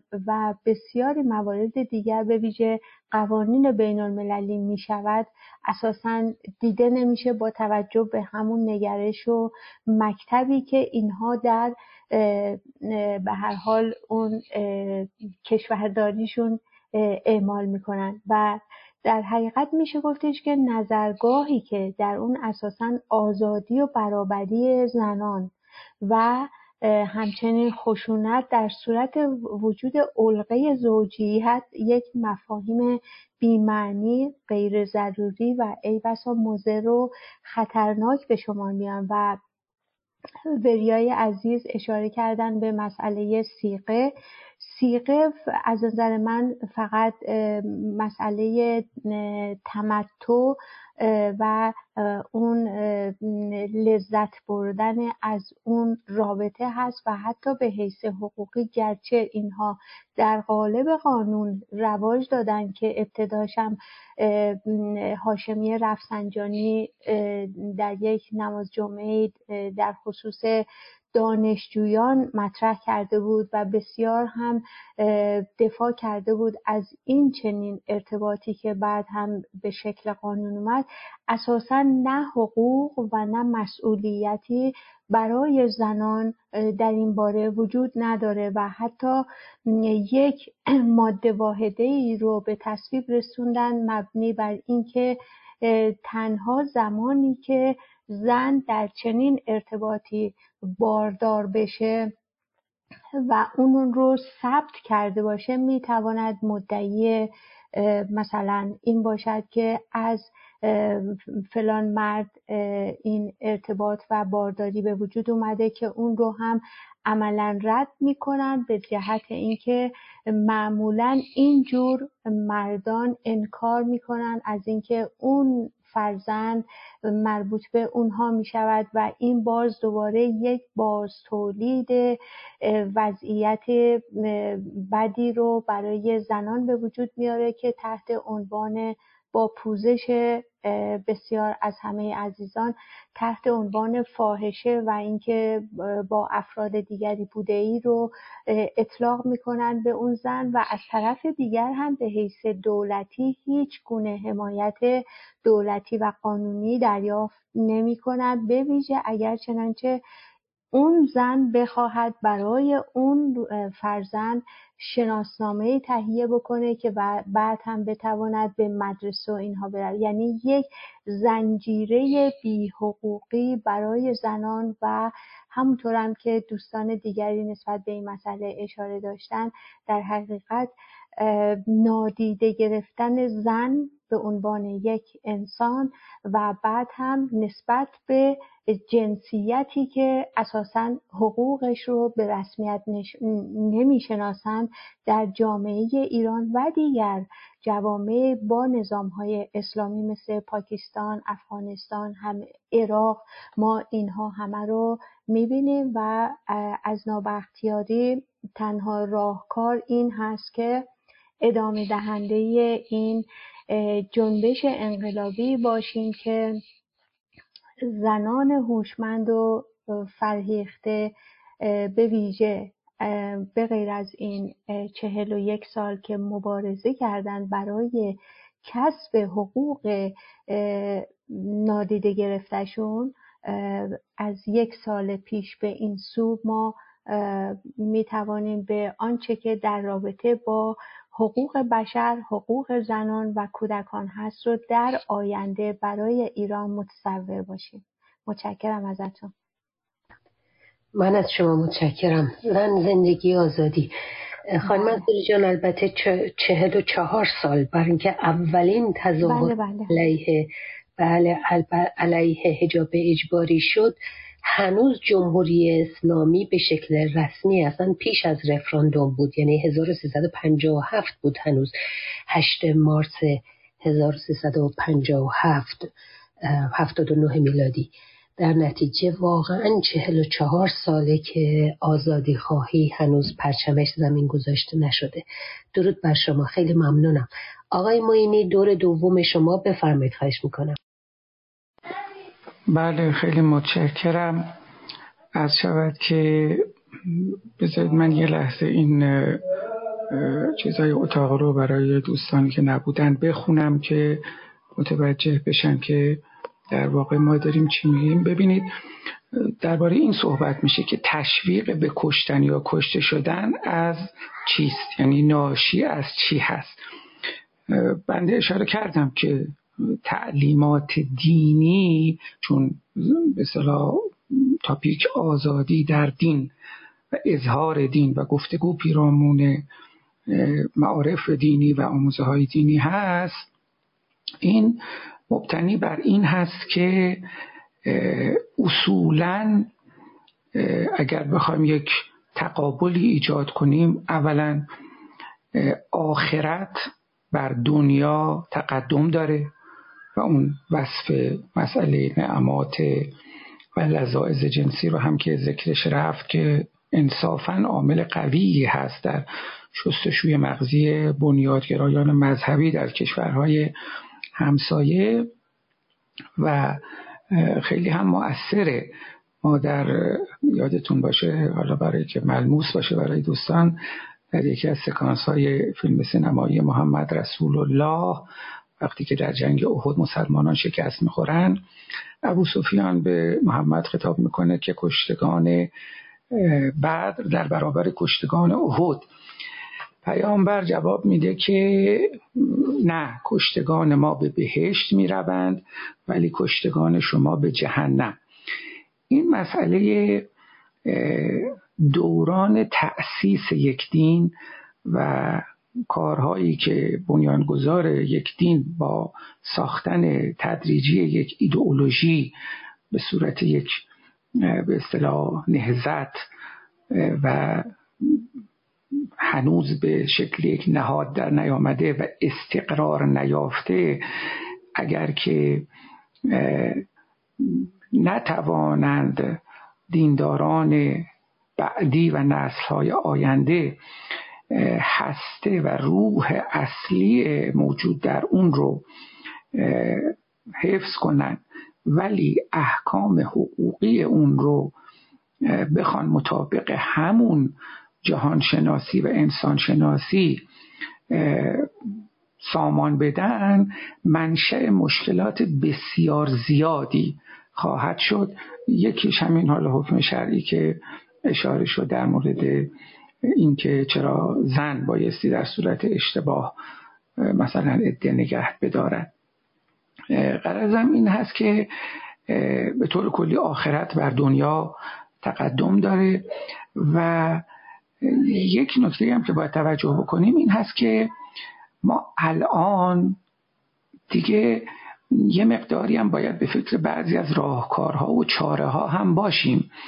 یعنی هر چقدر هم حالا بخوایم بکوبیم بر سر خاستگاه ادیان گزارش هایی که از دوران تأسیس یک دین به ما رسیده، من جمله مثلا تحلیلی که وریای عزیز از تکون ادیان ارائه دادن در کتاب آناتومی خدا که من خیلی باهاش همدل نیستم. من کتاب رابین دانبار در مورد اینکه ادیان چگونه تکامل می‌یابند رو بیشتر میپسندم.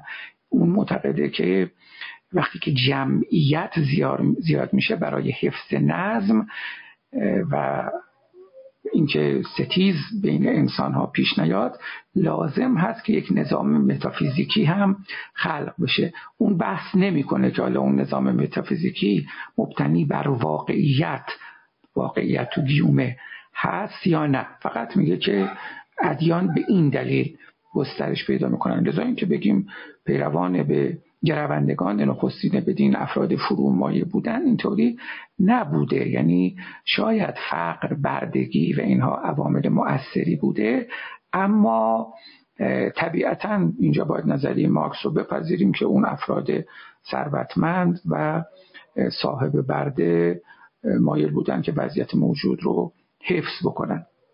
علی ای حال برای اینکه با کم بوده وقت مواجه نشیم، حالا میخوام این رو عرض بکنم. ببینید تمدن غربی که الان به یک سامان نسبتاً خوبی در زمینه حقوق زن و آزادی زن و همچنین آزادی دینی و پلورالیسم دینی و دموکراسی و برابری و گفتگوی ادیان رسیده، چون روح محتوای روم‌های توانا بر این مسائل، بر مسئله مدارا و گفتگو، امکان پذیر شدن گفتگو تأکید داره، تمدن غربی الان این مسئله رو کنار گذاشته. یعنی به آخرت اونقدر اهمیت نمیدهند متفکران و حتی روحانیان و شهروندان نهایتاً که دنیای اونها رو خراب بکنه. اینجا من مجبورم حالا خودم یه نقدی به شریعتی وارد بکنم. شریعتی میگفت که دینی که به درد دنیا نخورد به درد آخرت هم نخواهد خورد. خب این غلطه. دین دنیوی، دین ایدئولوژیک، دینی که ما بخوایم با پرخاشگری، با خشونت، با عبوسی، با روحیه عصبیت، نفرت و همون روحیاتی که در یکی از سالهای دیگر عرض کنم ارسالی آمده است که به چه معنا میتوان گفت یکی از خاستگاه‌های خشونت، مهم خشونت و پرخاشگری و عبوسی در اجتماع ایدئولوژی‌ها و تعصب یعنی جزمی گرایی است. این درست هست. یعنی دین به واسطه مطرح کردن ببینید جهاد اکبر مثلا در برابر جهاد اصغر، یعنی قصه این است که پیامبر با یه عده‌ای از یه جنگی پیروزی داشتن برمیگشتن، بعد افراد خوشحال بودن. پیامبر بهشون گفت که نه ای شهان کشتیم ما خصم برون، ما خصمی زوبتر در اندرون. کشتن این کار عقل و هوش نیست، شیر باطن سخره خرگوش نیست. غرضم این هست که به این دلیل یه مقداری لذات طبیعی رو، اگر بخوام رو کلمه طبیعت که آقای نوروزی به درستی روش تأکید کردن و اتفاقاً دستمایه و نقطه آغاز جان لاک در زمینه حقوق طبیعی قرار گرفت و بعد هم روسو و هابز و دیگران تا رسیدن به جامعه مدنی، جامعه لیبرال و یک جایی که حقوق شهروندی و فردیت انسان چه زن چه مرد، این نکته مهمیه، چه زن چه مرد تامین بشه. یکیش همین مسئله به اصطلاح مسئله آخرت گرایی و دنیا گراییه. بین این دوتا باید یه تعادلی برقرار باشه، یعنی چندان بر آخرت افراط و تأکید نشه که دنیا فراموش بشه. حتی از منظر روانکاوی فرویدی و یونگی هم ما فراموش نکنیم اون سه عنصر اید که لذت جو هست در نهاد انسان پدید میاد و ایگو که تا حدودی بی اعتنا به قانونه و دوست داره که خودخواهانه به یک معنا کاراشو پیش ببره، و بعد سوپر ایگو که به منزله وجدان یا نفس به اصطلاح لوامه عمل میکنه و میتونه جلوه های بیرونی هم داشته باشه، به یه معنا روحانیون دینی انگار تبلور سوپر ایگو هستن. غرضم این است که اینها رو دارم با عجله عرض میکنم. اون سگانه کودک بالغ والد که بعداً هم حالا توسط اریک برن در روانشناسی تحلیل رفتار متقابل یک نظامی حولش شکل گرفت، اینجا هم کار میکنه. یعنی ما باید بپذیریم که در وجود هر فردی اولا دوران کودکی به شدت مؤثره، چنان که جواد آقا خاطری اشاره کردن از اینکه چجور ناگزیر شدن یه وصیت‌نامه بنویسن، و بعد بالغ، انسان بالغ یعنی انسانی که میتواند بفهمد که کدام یک از انگیزه من اشاره کردم که استعمار و شهروند درجه 2 تلقی شدن و یا احساس کردن، یکی از انگیزه های گرایش به سازمان های بنیادگرای دینی هست که میان انگیزه های خودش اون فرد بالغ تعادل ایجاد کنه و لازم نباشد که یک والدی به نام خدا یا دین یا روحانیون یا فقیه یا ولی فقیه یا شورای نگهبان بالای سرش باشه و بخواد از حیث بیرونی بر مملکت و از حیث درونی در مملکت درونی او به اصطلاح بخواد حکومت بکنه. یعنی این سه تا همیشه درون فرد هستن. ما باید به ایده خودمون هم غذا برسونیم، به ایگوی خودمون هم غذا برسونیم و تحقیر لذاذ جنسی و جهاد اکبر شمردن مبارزه با نفس، یعنی مبارزه با خود. حالا گرچه نفس رو در مراتب دانستن، این تمدن غربی اینو گذشته، عبور کرده، یعنی آخرت گرایی رو بدل به یک نوع دنیا گرایی متعادل کرده. علاوه بر این الان تمدن غربی شک رو بر یقین برتری میده. یعنی اگر یک کسی شک کرد خجالت نمیکشه که اینکه شکش رو اظهار بکنه. اتفاقا در اون یکی از فرمایشات ماه منیر من به یاد این بیت حافظ افتادم. یعنی اصلا این تاپیک و پرسش ها و مسئله عبوسی و روحیه خشن اتفاقا با همین حافظ خواجه شمس الدین حافظ خودمون این مسئله رو گویی باهاش دست و پنجه نرم میکرده. بیت جالبی داره، یکی میگه که من که امروزم بهشت نقد حاصل میشود، وعده فردای زاهد را چرا باور کنم؟ و واقعا این را اگر به یک نوجوان تحت تعلیم داعشی، حالا نوجوانم نه، همین پاسداران بزرگسال 40 50 60 70 80 90 ساله موجود، به اینها یه تذکری در این مورد بدی اصلا نسبت دنیا و آخرت رو اونجوری که در میان فیلسوفان و عارفان اسلامی دست کم تبیین شده براشون توضیح بدیم، دین رو بهتر میفهمن. فراموش نکنیم وقتی انسان به فهم دین رو میاره، همینطور که نیره خانم به اصطلاح اشاره کردن، فقط با ذهن به فهم دین رو نمیاره، با همه شخصیت خودش رو میاره. و یکی از وجوه شخصیت جنسی فرده، یک شخصیت جنسی که دچار عقده هست، یعنی یک انرژی انباشته‌ای که در زمان و مکان معین طبیعی ظهور خودش اظهار نشده و به صورت یک گره‌هایی در روان پدید آمده و مدام در تک تک رفتارهای فرد داره اعمال اثر میکنه. خب چنین شخصیتی مسلمه که قانون نویسی و حکم به اصطلاح دادنش و اون دین شناسیش هم متناسب با همین عقده های شکل گرفته در وجودش هست. بنابراین این که شک رو فرد بتونه اظهار کنه، نه ترسه اینکه اینجا کامل بود. اجازه بدین چون اینجا جملتون کامل بود، اگر بخواید باب دیگه رو باز بکنید اون وقت از زمانمون خیلی دور میشیم. خب شما الان من فقط 5 تا برمیگردم خدمت. من 10 ثانیه بگم که مطلب شهید نشه. ببینید تمدن غربی بر تقدم شک بر یقین، تقدم حق بر تکلیف، تقدم جان بر عقیده و تقدم انسان بر خدا بنا شده، در صورتی که تمدن دینی بر اساس تقدم و اولویت آخرت بر دنیا، تقدم یقین بر شک، تقدم تکلیف بر حق، تقدم عقیده بر جان، این رمز عملیات استشهادی همینه، و همچنین تقدم خدا بر انسان و نفی اومانیسم شکل گرفته. اینها پاسخگوی اون پرسش ها هستن. اگر مجال بحث پیدا بشه که انشالله پیدا خواهد شد، من یه توضیحات دیگری خواهم داد. ببخشید. متشکرم. اختیار دارین. خیلی هم متشکرم. اتفاقا خوب جمع‌بندی کردید، یعنی فهرست کردید. این خیلی خوب بود.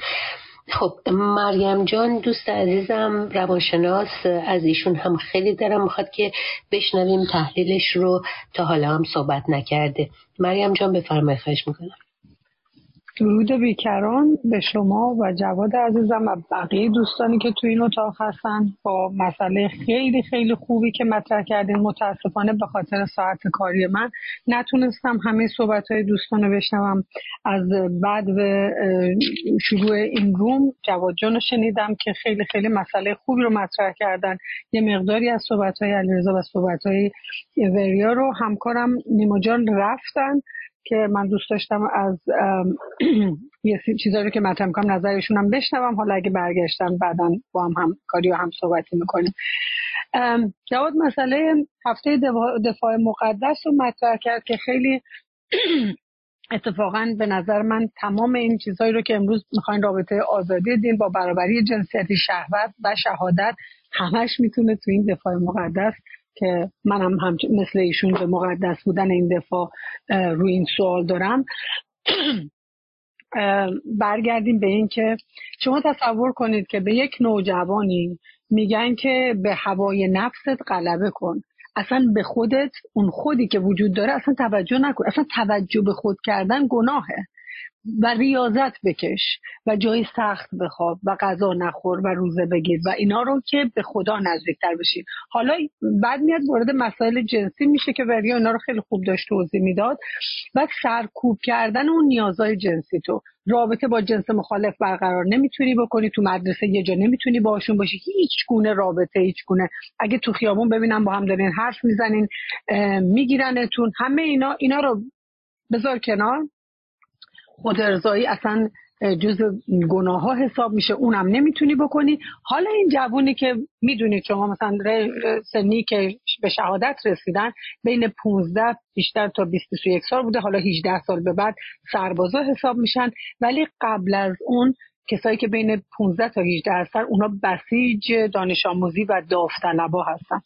این جوون اینا مرتب داره این برین واش که میگن یه چیز علمیه، این شستشوی مغزی داده میشه تو مدرسه از صبح. این صدام یزید کافر بود. ما هیچ وقت من نمیدونستم که، حالا ما که بچه بودم ولی صدام مسلمان بود. صدام یزید کافر بود، مرگ بر صدام یزید کافر. و اینو شما تصور کنید که هر روز صبح یه بچه 5 ساله، 6 ساله، 10 ساله، 12 ساله مرتب تکرار میشه. من فکر میکنم که خودم این سخنرانی رو گوش نکردم ولی شنیدم که آقای هنگران و آقای اون یکی جنوبی، الان فامیلیشون یادم نیست، خودشون اعلام کردن که احساس بدی میکنن که با اون سرودهایی که میخوندن ای لشکر صاحب زمان آماده باش آماده باش و چجوری این بچه ها رو تشویق میکرد با اون اوج احساسات بچه 15-16 ساله که به هر طریقی سرکوب شده بود، اونا رو برانگیخته میکردن. حالا شما به هیچ کدوم اینا دسترسی نداری، رابطه جنسی نمیتونی برقرار کنی، اگر صیغه نکنی، ازدواج نکنی، حرامه، ولی میری به شهادت میرسی و اون وقت خوریای بهشتی اونجا در خدمتت هستن دیگه. یعنی اگر این شستشوی مغزی نیست، این گرایش نیست، یا همین توی اتاق طرف میگن که من میخوام گناهام پاک بشه، چرا یه جوان 16-17 ساله، حالا اونایی که ما میدونیم اونایی که end of life هستن، زمان آخر زندگیشون هست یا این مریضی‌های خطرناک دارن، احتمال داره به گناه و مرگ و آخرت و اینا فکر کنن. ولی واقعا یه جوان 17-18 ساله چه گناهی، حتی به قانون اسلام هم مثلا از 14 سالگی به تکلیف رسیده تا 16-17 سالگی چه گناهی میتونه مرتکب کرده باشه که خون بهاش شهادت و مرگ باشه که گناهاش شسته بشه.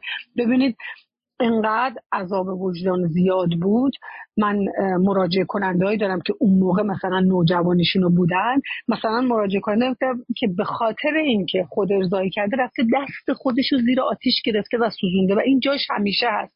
چرا؟ به خاطر اینکه اینو ببینه و دیگه این کارو نکنه. آیا دیگه هیچ وقت این کارو نکرد؟ چرا کرد؟ ولی با اون عذاب وجدان و با یه جای سوختگی خیلی عمیق رو دستش.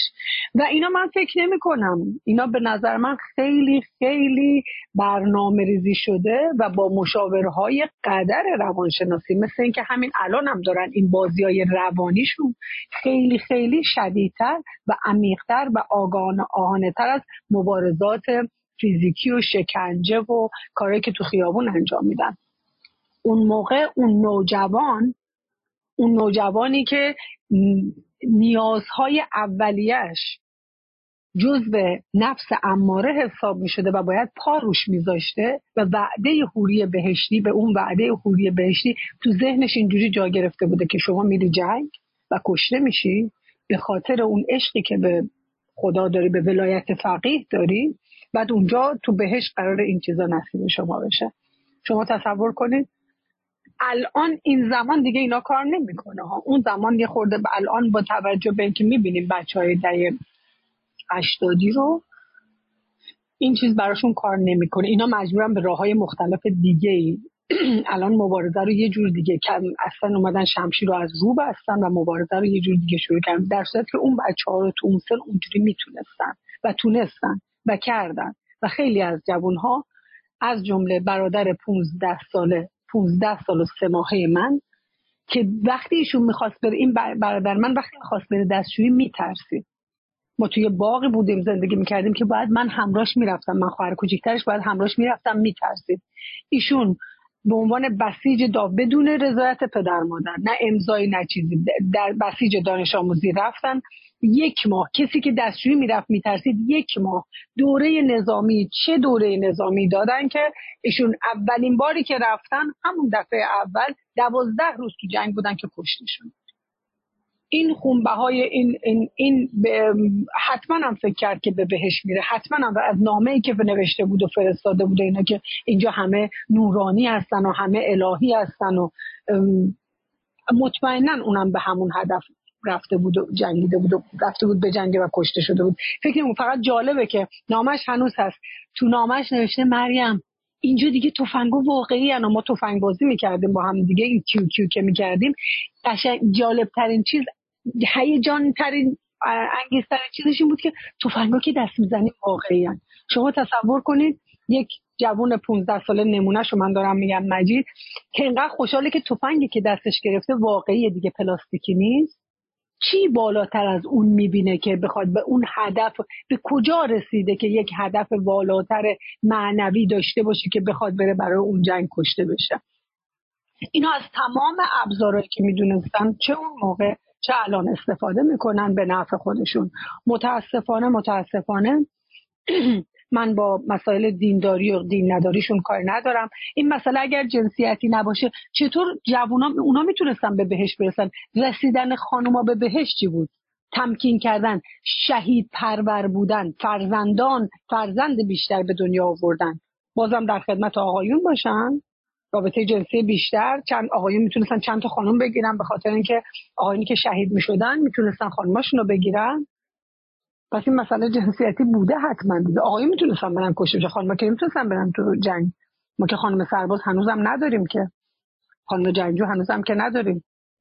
فقط اونا هستن که میتونن تو ماشینای گشت بشینن و توهین بکنن زبانی، عملی نمیتونن برن جنگ بکنن.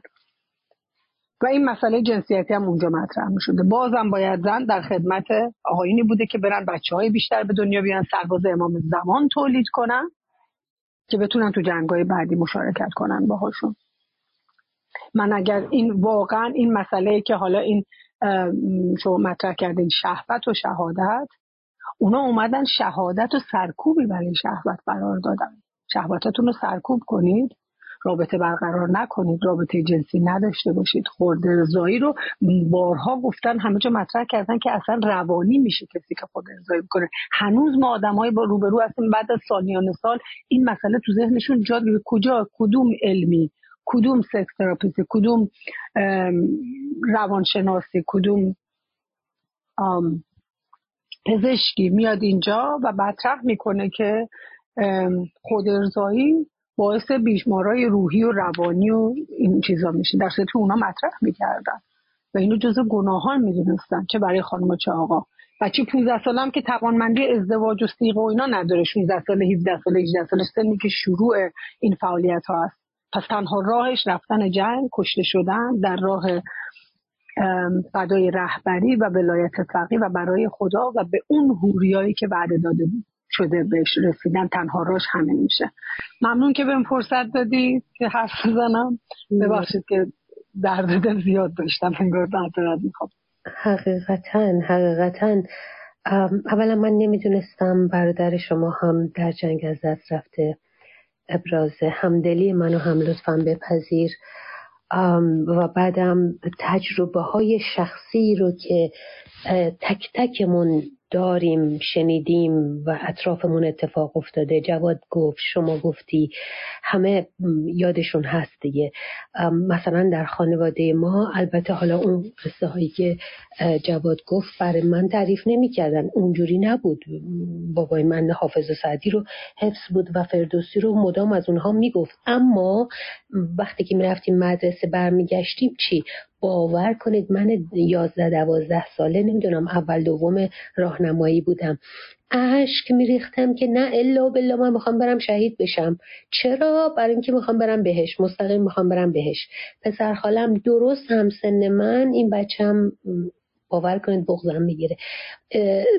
1 سال 2 سال بعدش نمیدونم از مدرسه جا موند یا هر چی که شد، رفت و کشته شد. به همین سادگی. یعنی این همه آدم، 2 تا برادر من البته که اونا سرباز بودن، ولی به هر حال این همه رنجی که بردن، این همه که مادرهایی که چشم به راه موندن و هنوز عده زیادی چشم به راه بازمانده جسدهاشون هستند، این همه اسارت، این همه ویرانی مملکت و عرض کردم ممکنه که یک برنامه مستقل راجع به داخل گیوم دفاع مقدس داشته باشیم. خیلی ممنونم مریم جان که با ما بودی.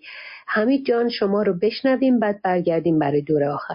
حمید جان مرسی که با ما بودی. خواهش میکنم. ممنونم از حمید هنرمنده و تزش هم در قلمرو هنره. دلمون میخواد ببینیم که از چشم هنری چگونه میشه این موضوع رو دید. بفرمایید حمید جان. خواهش میکنم. اتفاقا پیشنهاد خیلی خوبیه. من اصلا به ذهنم نرسید از این زاویه که شما میگین وارد بشم، چون جالبه. اول سلام کنم خدمت شما جواد جان و کل بزرگواران، شنوندگان و عزیزان. من فکر میکنم که یعنی این صحبتایی که میکنم بیشتر از همه شما رو مامونی جان، یعنی احتمالاً تعجب کنی از صحبت‌هایی که الان خواهم کرد، چون قالب صحبت‌هایی که تو روم شنیدم به نظرم خیلی یکسویه آمد و به نظرم خب از لحاظ تاریخی دست کم عموماً درست نبودن و اون چیزی که مثلا در حرفای وریا دیگه به حالت خیلی چیز که دیگه غربی‌ها اومدن به ما آزادی و اینا درس دادن فلان اینا، یعنی خیلی دیگه به صورت فرموله شده، بماند که واقعا این حالتی که یعنی ما باید مراقب باشیم که یعنی مامونی جان شما با نظرات من آشنایی دارید، ولی من مطلقاً با اسلام ستیزی موافق نیستم و معتقدم که آن کاری که کلاً از روشنگری به این سو انجام شده، تمام متفکرین که من میشناسم نوک تیز حملهشون روحانیت بوده و نه مذهب. این رو متاسفانه روشنفکران ما از بعد این به اصطلاح این حساسیت هایی هم که برانگیختند و به اصطلاح افراط‌های مقابل رو موجب شده، سر همینه که ما گیر میدیم به مذهب. شناخت درستی هم از مذهب نداریم، نه از تاریخ پیدایش و اینا واقعا شناخت درستی نداریم. ولی قبل از این که من بیام مثلا به صدر اسلام و اینا بپردازم، فقط حالا در حد همین به قول شما هنرمندی که نگاه میکنه، خب بصری میبینه. شما لباس احرام و این کسایی که میرن حج رو نگاه بکنید، بعد با اون کنتراستش و با اون چه به اصطلاح برقه های سیاهی که زنان میپوشن، یک لحظه تو ذهنتون در نظر بگیرید اون سفیدها یادآور چیه؟ هر کی تاریخ رو بشناسه و کلا مثلا هنر یونان و اینا رو بشناسه میدونه که اینا لباس رومیانه. خب و بعد خب چجوری شده که از اونجا به اینجا رسیدیم؟ حالا سواله. یعنی ما خیلی وقتا اون 2 قرن سکوتی که به قول زرین کوب خود کتابش هم واقعا گواه اینه، ما بایس هامونو پر میکنیم جایی که هیچ گونه شواهد تاریخی درست نداریم متاسفانه. یعنی اگر فرض کنید در یک دوری عرب ستیزی مد بوده، ما اومدیم اینجوری وانمود کردیم که ما ال بودیم و گل بودیم و بلبل بودیم و اینا، عربا اومدن زدن داغون کردن و ما بالاخره به این روز افتادیم. یعنی متأثر از اون آنتیسمیتیسمی که در اروپا بود، ما هم اومدیم تاریخمون رو اینجوری تفسیر کردیم. ولی در واقعیت تاریخ چه شکلی بوده؟ واقعیت اینه که تمام پیشروان روشنگری یکی از جاهایی که همواره ستودند ایران بوده. یعنی شما از گوته بگیر تا مونتسکیو اینا، گوته که میدونید دیگه دیوان شرقی غربی نوشته، حافظ، اصلا انقدر این آدم، برید این همینجا فرانکفورتی که من زندگی میکنم، بیایید خانه گوته ببینید که چقدر این خط فارسی تمرین کرده، چقدر تلاش کرده خوشنویسی ایرانی رو مثلا، چقدر تلاش کرده حافظ رو هم اشعارش رو بفهمه هم با خط خودش بنویسه. این فقط خاص گوته نبوده، رامبراند انقدر از رضا عباسی کپی زده حد حساب نداره. و مونتسکیو کتاب روح القوانینش و اون اولین نسخش به عنوان نامه‌های ایرانی منتشر شده.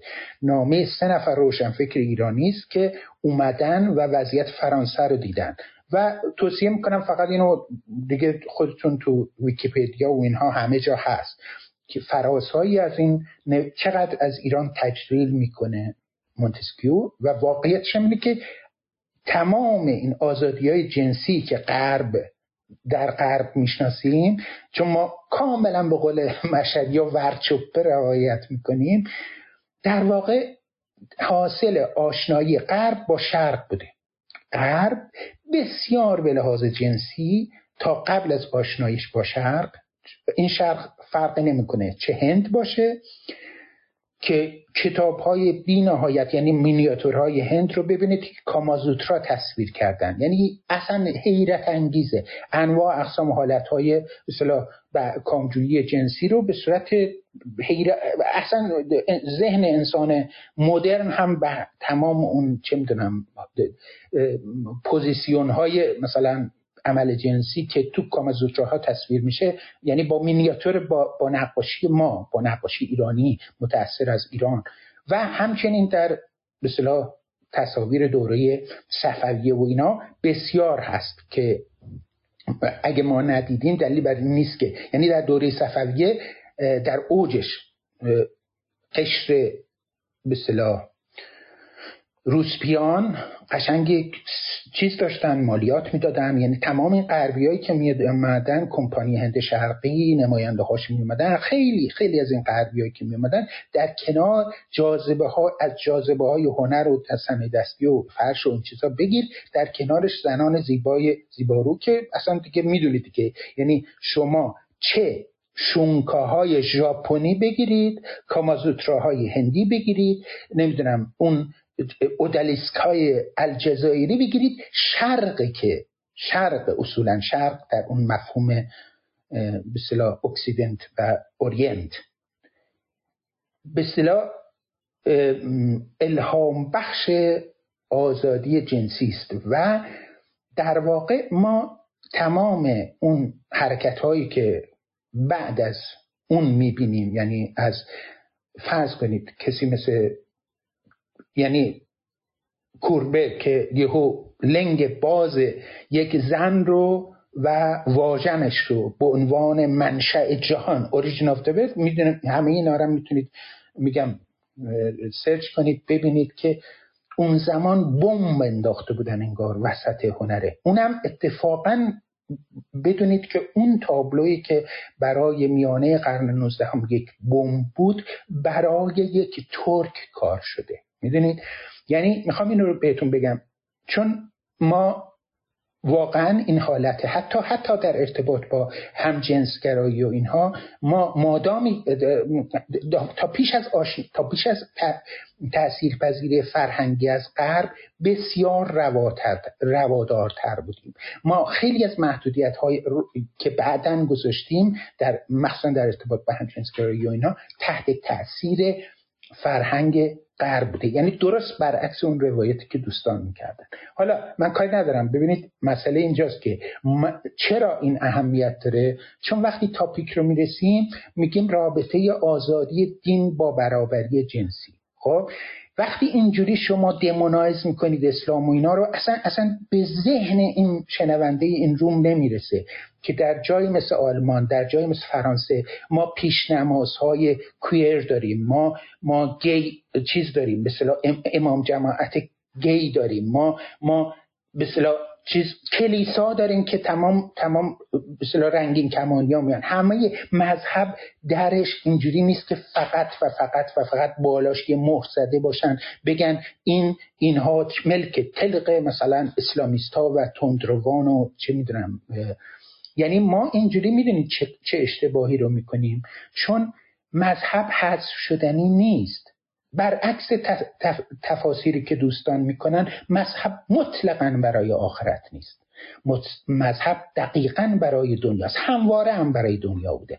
مذهب از همون ابتدایی که آیین بزرگداشت نیاکان بوده، برای اون ریشه مشترک، برای تأکید بر اون ما بودن، اصلا بنیان ما بودن ما بوده. ما در واقع این دوستان آقای وریایی اینا که میان در مورد این رومای مثلا آتئیستی اینا تشکیل میدن، در مورد فیزیکالیته خدا بحث میکنن. اصلا یه لحظه به ذهنشون خطور نمیکنه که خدا یه کانسپته، خدا جایی تو کهکشان کیهان نباید دنبالش گشت.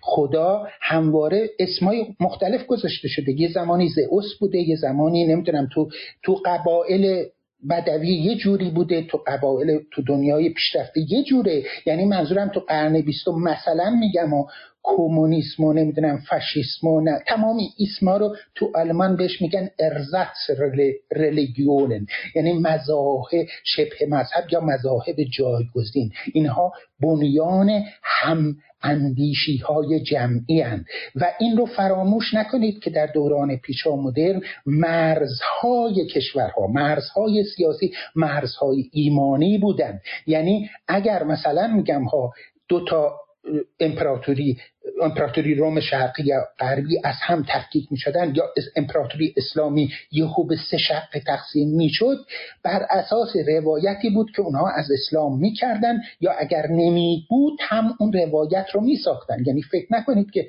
مذهب مثلا 12 امامی از اول بود. در واقع این برای خود صفوی ها جدن در جدشون سنی بودن. این مذهب رو برای اینکه شیرازه یک ملت، یک چسبی این ملت رو باید به هم میپیوست و این در خودش رو متمایز میکرد با همسایه غربی به ویژه که همواره تهدید ما بود دیگه. میدونید که با عثمانی تمام اون عمرکشی ها، تمام اون نفرت پراکنی ها هم اصلا در جهت اون عمر صدر اسلام اینا نبوده، در جهت این بوده که بتونه اون آدم ها رو برای مثلا اون اهداف سیاسی خاص اون زمان بسیج بکنه. این در ابتدای اسلام هم اصلا مو نمیزنه. یعنی در ابتدای اسلام هم شما در واقع یک بخشی رو دارید بین امپراتوری روم و امپراتوری ایران که در اثر چه میدونم پاندمیایی که وجود آمده، تضعیف دوتا امپراتوری، اون سربازان عرب اومدن، یک مسیحی هم هستن بیشتر، ولی بیشتر میان یک تزی رو مطرح میکنن که مؤمنینیم ما هممون لا اله الا، همه فرقی نمیکنه زرتشتی باشی، یهودی باشی، مسیحی باشی، هممون میگیم خدای یگانه. خب بیاین سر این متحد بشیم. و این که بعدن در 90 سال بعدش اومده به این ضرورت پی برده شده که آقا اگر مثلا ما بخوایم یه قدرت مستقل سیاسی باشیم، یعنی ضرورت اون تشکل سیاسی مذهب رو وجود آورده، نه مذهب یه قدرت سیاسی. اینا رو چون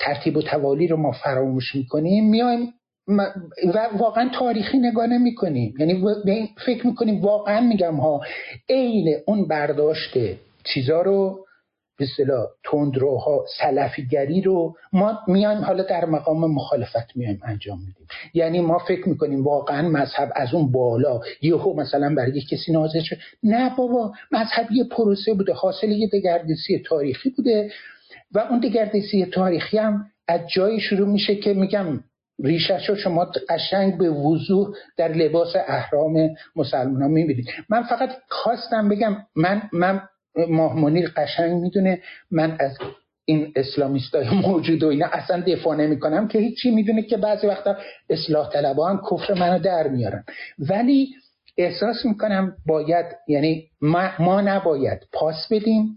این بخشی از میراث ماست. شما اسلام رو نمیتونید از ایران حذف کنید.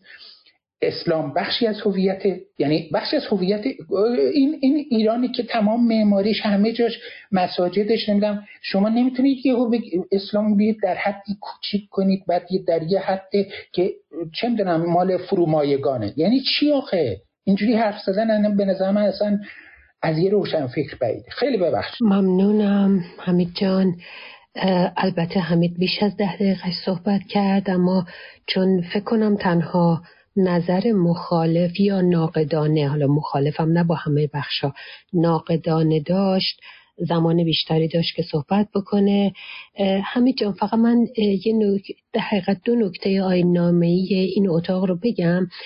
معمولا ما نقد و نظر رو، پرسش رو در حضور اون فرد انجام میدیم که فرصت اینو داشته باشه که توضیح بده. یا هم خوشبختانه اغلب جلسات با ما هست. در نتیجه من خوشحالتر می شدم که سر وعده خودم باشم که همیشه دیگران تذکر میدم که زمانی این نقد و نظر رو انجام بدیم که خود اون دوست هم باشه و اتفاقا گفتگو شکل بگیره. ولی اشکال نداره، حتما میشنوه اتاق رو و بعداً اگر فرصت شد حتما دوباره بین شما 2 نفر صحبت بشنویم، ما هم خوشحال میشیم.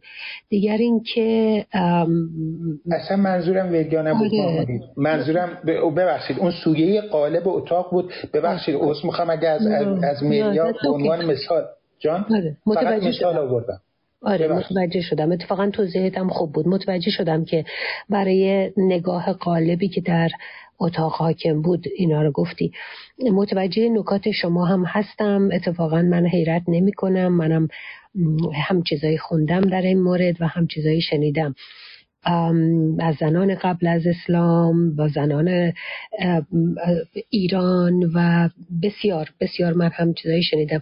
فرصت نشد. حالا امیدوارم در یه موقعیت دیگه همین داخل دلمون بخواد که این زاویه نگاه رو که چقدر پس از رنسانس در تابلوها، آثار مجسمه ها، اینها ما زن عریان میبینیم و اون در حقیقت بی هیچ پرده‌ای برهنه با حقیقتی مواجه بشیم و اون حقیقت انسان هست، بی کم و کاس، هرچی که هست همینه، زیبا یا هرچی.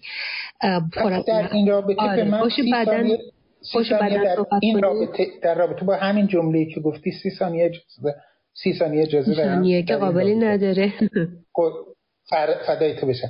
ببین اتفاقا خیلی خیلی به نظر من اهمیت داره این بدن عریان به عنوان سمبل حقیقت عریان که تجسد، میدونید که مسیح جسمانیت یافتن خداست. خب و این وقتی هم حتی از فرهنگ رومی و یونانی تأثیر میگیره، همچنان تا میانه قرن 19 اگر شما بدن برهنه‌ای میبینید در مقام ونوس، میدونید در مقام خدایی چیز مقدسه و این انسان به این شکلی که هست، اون شکلی که میگم واقعا انسان واقعا موجود، خب که بودلر مثلا شعرشو تقدیم میکنه به یه فاحشه، به یه روسپی، و مثلا مانه وسط تابلوش المپیا میشینه که یه روسپی معروف اون زمانه، یا در نهار در صدرزاران یکی از روسپیان دیگر معروف اون زمان. یعنی بزرگداشت زنی با تمام هر چی که هستش و زنی که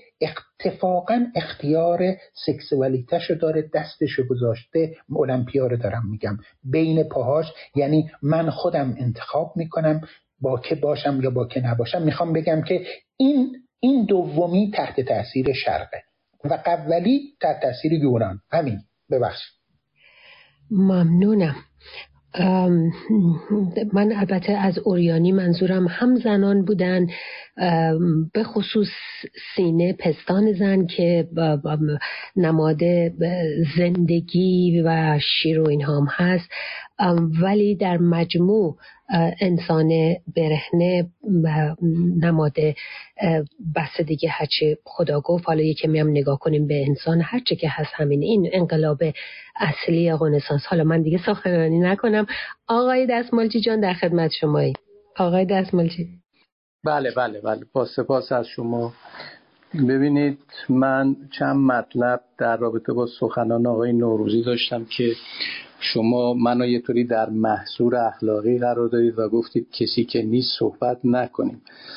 البته ایشون بعدا میتونه گوش کنه و من خب این شیورم درست نمیدونم، مگر اینکه قبلا اعلام کرده باشن که من بعد از صحبتم میروم، که یکی یه صحبتی بکنه بعد برود و بعد نشه بهش پاسخ داد چون رفته است. خب اینم یه اشکالی داره. ولی به هر حال من یه سری مطالبی فکر کردم که توضیح بدم. یکی این که در رابطه با در موقعی که 10 دقیقه صحبت میشه و یه نفری بیش از 30 جلد کتاب داره، خب شما به اندازه 10 دقیقه میتونید صحبت کنید.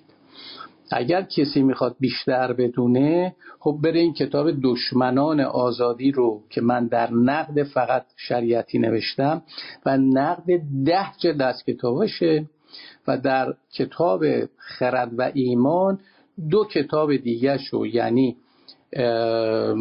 نیایش و تشیع صفوی و تشیع علوی رو هم نقد کردم. ببینید این که یه نفری بگه من کتابا رو خوندم و من فهمیدم ولی شما که خوندی نفهمیدی، خب این یه ادعایی است که خب حداقلش اینه که باید اثبات بشه، وگرنه خب منم میتونم بگم که شما پس نفهمیدی. برای اینکه استدلال بشه میبایستی اون وقت من فرض کنید نظر شریعتی رو میگن آقا تعریف روشنفکرش اینه، درسته، روشنفکر دینیش بیاره بگه نه البته شریعتی ضد و نقیض بسیار بسیار حرف زده، یعنی میشود عین قرآنه، هم این ورشو داره هم اون ورشو، این ورو میگیرید اون ورو نقل میکنن، اون ورو میگیرید این ورو نقل میکنن، هم الرحمن الرحیم داره هم قتل دیگران داره. به همین دلیل ببینید من کوشش کردم که یه تصویر بدم تو همین 10 دقیقه. اولا این که دکتر شریعتی دکترای از پاریس داره.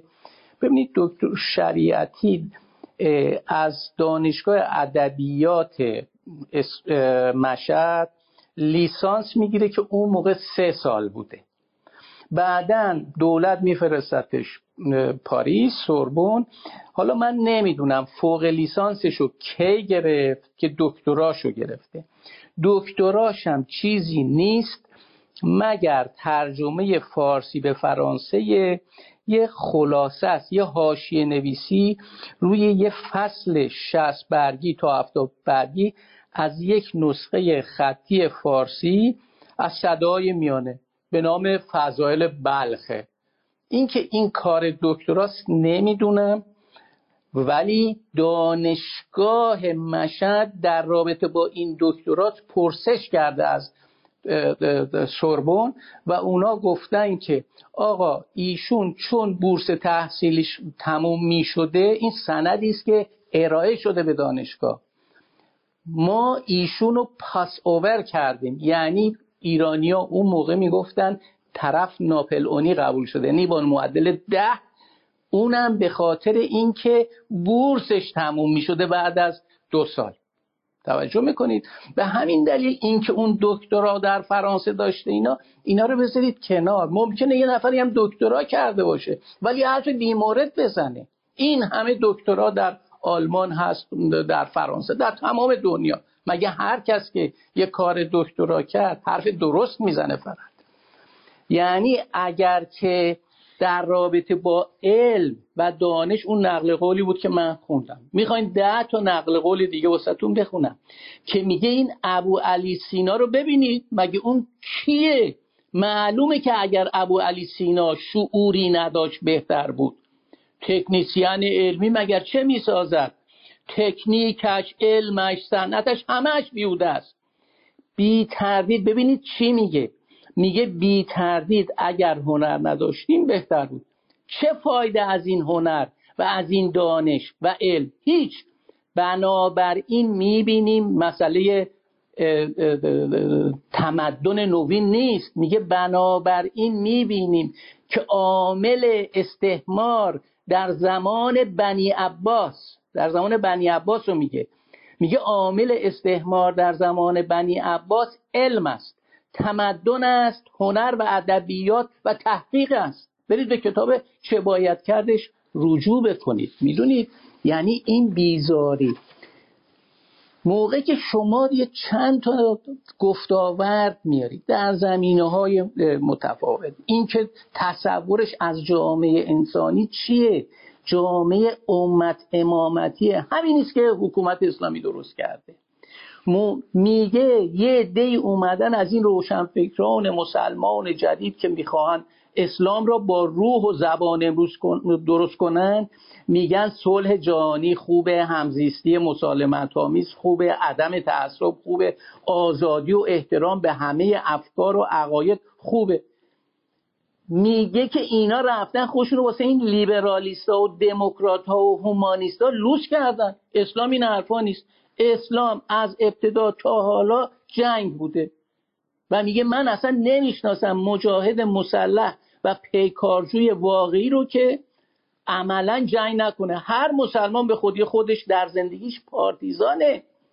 میگه اسلام تنها مذهبی است که فقط به موعظه و پند و اندرز نمیپردازد، بلکه خود برای تحقق کلمه یعنی قرآن شمشیر میکشد.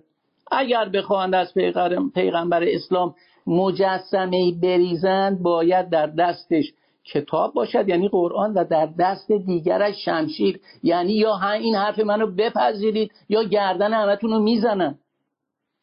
خب شما این تصاویر گوناگون رو بذارید کنار همدیگه، ببینید که میگه فقط این جهت است، یعنی ایمان و امت و جامعه امت امامتی.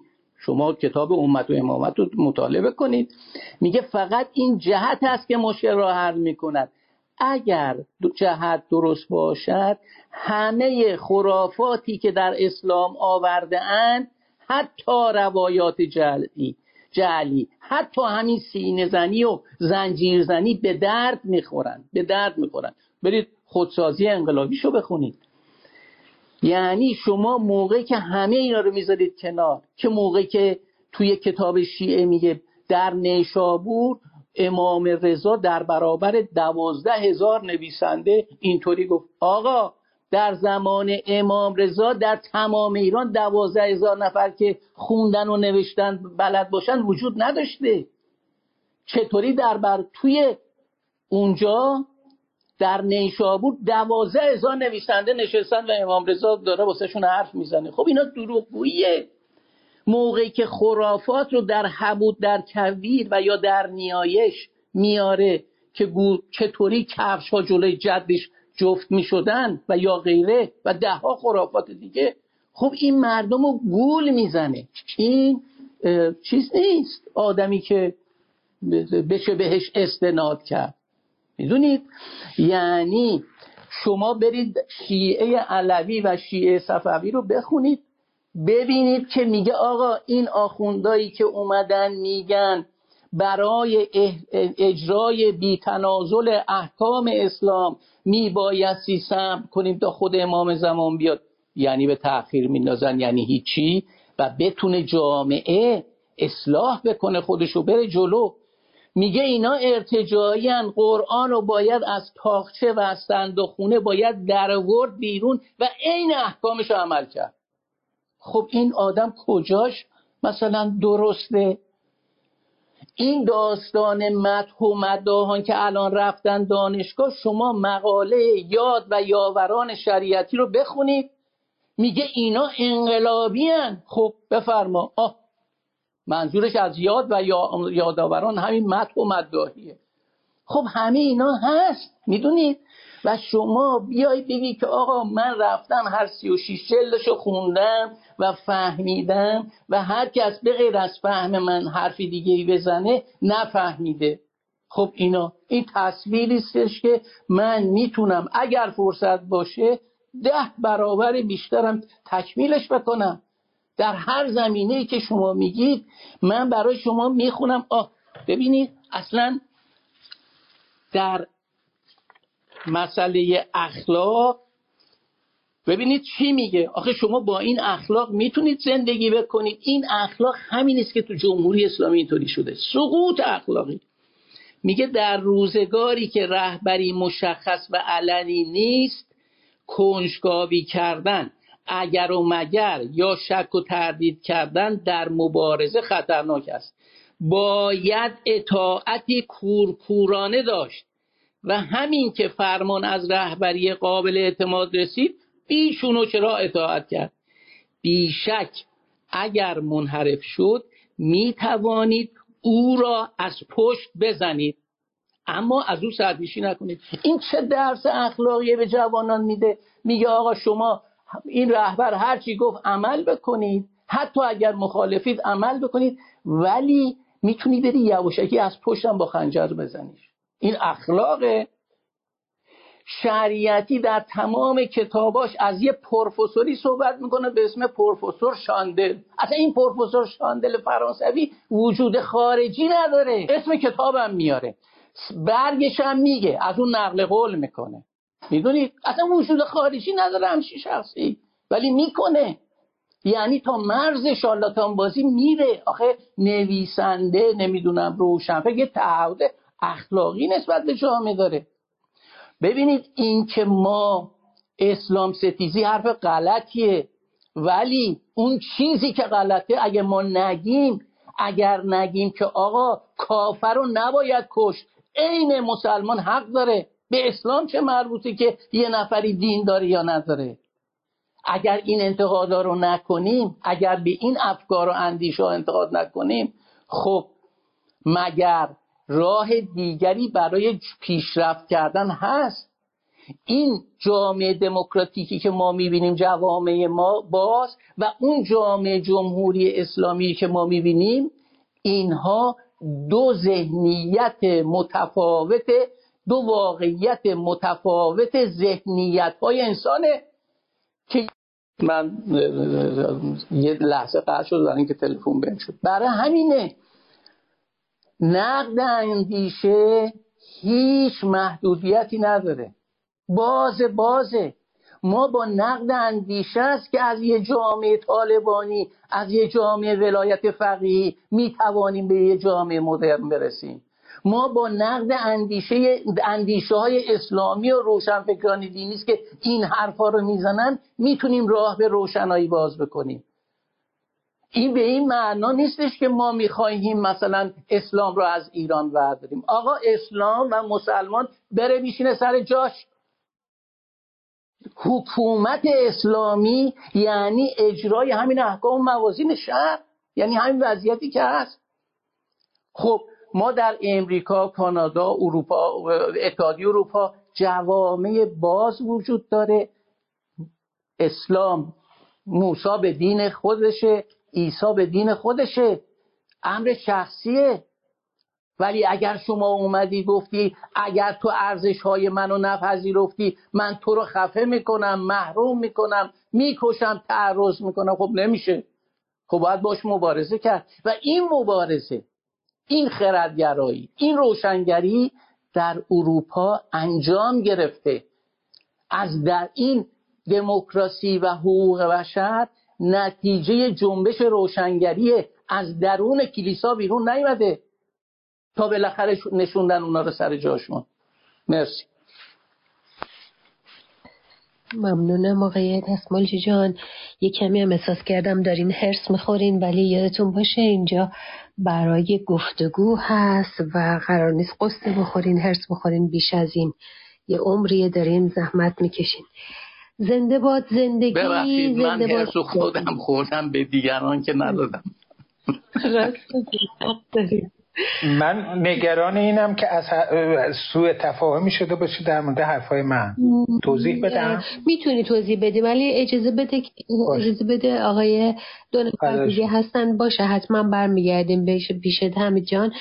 نه پیش از شما دکتر نیما نوروزی در مورد شریعتی صحبت کرد که بیشتر نگاه آقای دستمالچی به سخنان ایشون بود و ایشون حق داره. اسلام ستیزی بود. کلمه اسلام ستیزی رو من اون آخر سر بود. درسته اون آخر سر بود. حتما بهش میرسیم. اما این که من یادآور شدم کسی که نیست مال زمانی هست که نقد بر شما نبوده. شما بر صحبت شما نقدی بود و شما حق دارید که نقد رو پاسخ بدید در همون اتاق و امیدوار بودیم که دوستان باشن اما نباشن هم حق شما جای خود هست. خب آقای معینی شما صحبت دیگری دارید؟ همیشه آقای معینی صحبت داره ولی واقعا اگر بتونی کوتاه بگی، چون از زمان مقرر اتاقمون ما خیلی وقت رد شدیم. اگه بتونی خیلی کوتاه این دفعه 5 دقیقه صحبت بکنی من واقعا قدر دارم. آقای معینی. بله خیلی متشکرم. عرض شود که دوستمون آقای حمید درست میگن. یعنی نکاتی که گفتن ببینید شما هم روش تاکید کردید. بالاخره اولا شاه بیت حالا همین حرف 5 دقیقه من اینه که حقوق شناسی زن و رفع تبعیض درش و فهم درست آموزه های دینی در باب حقوق زن مبتنی بوده و مبتنی باید باشد بر وجود شناسی زن و سایکولوژی زنان شناسایی بشه، ساختمان جسمی، ساختمان ذهنی، ساختمان فکری. در عصر حاضر اون حجاب هایی که مانع شناخت بودن و تفکر و پارادایم زن شناسی رو در جوامع دینی و حتی ما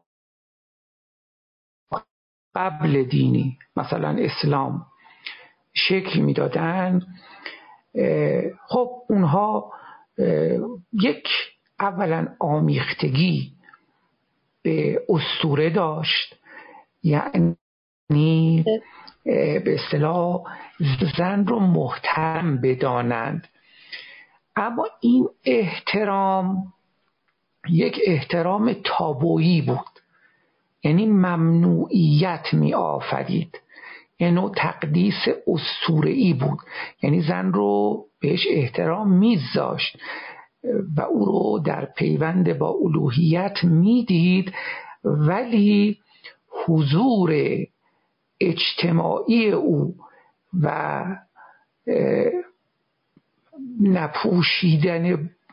نپوشیده بودن او رو بر نمیتافت.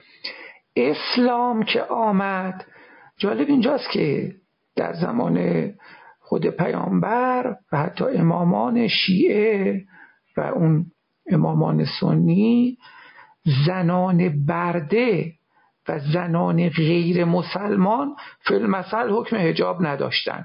حالا چون حجاب هم مسئله روزه و زن زندگی آزادی، بلکه فقط برای زنان آزاد حکم حجاب بود.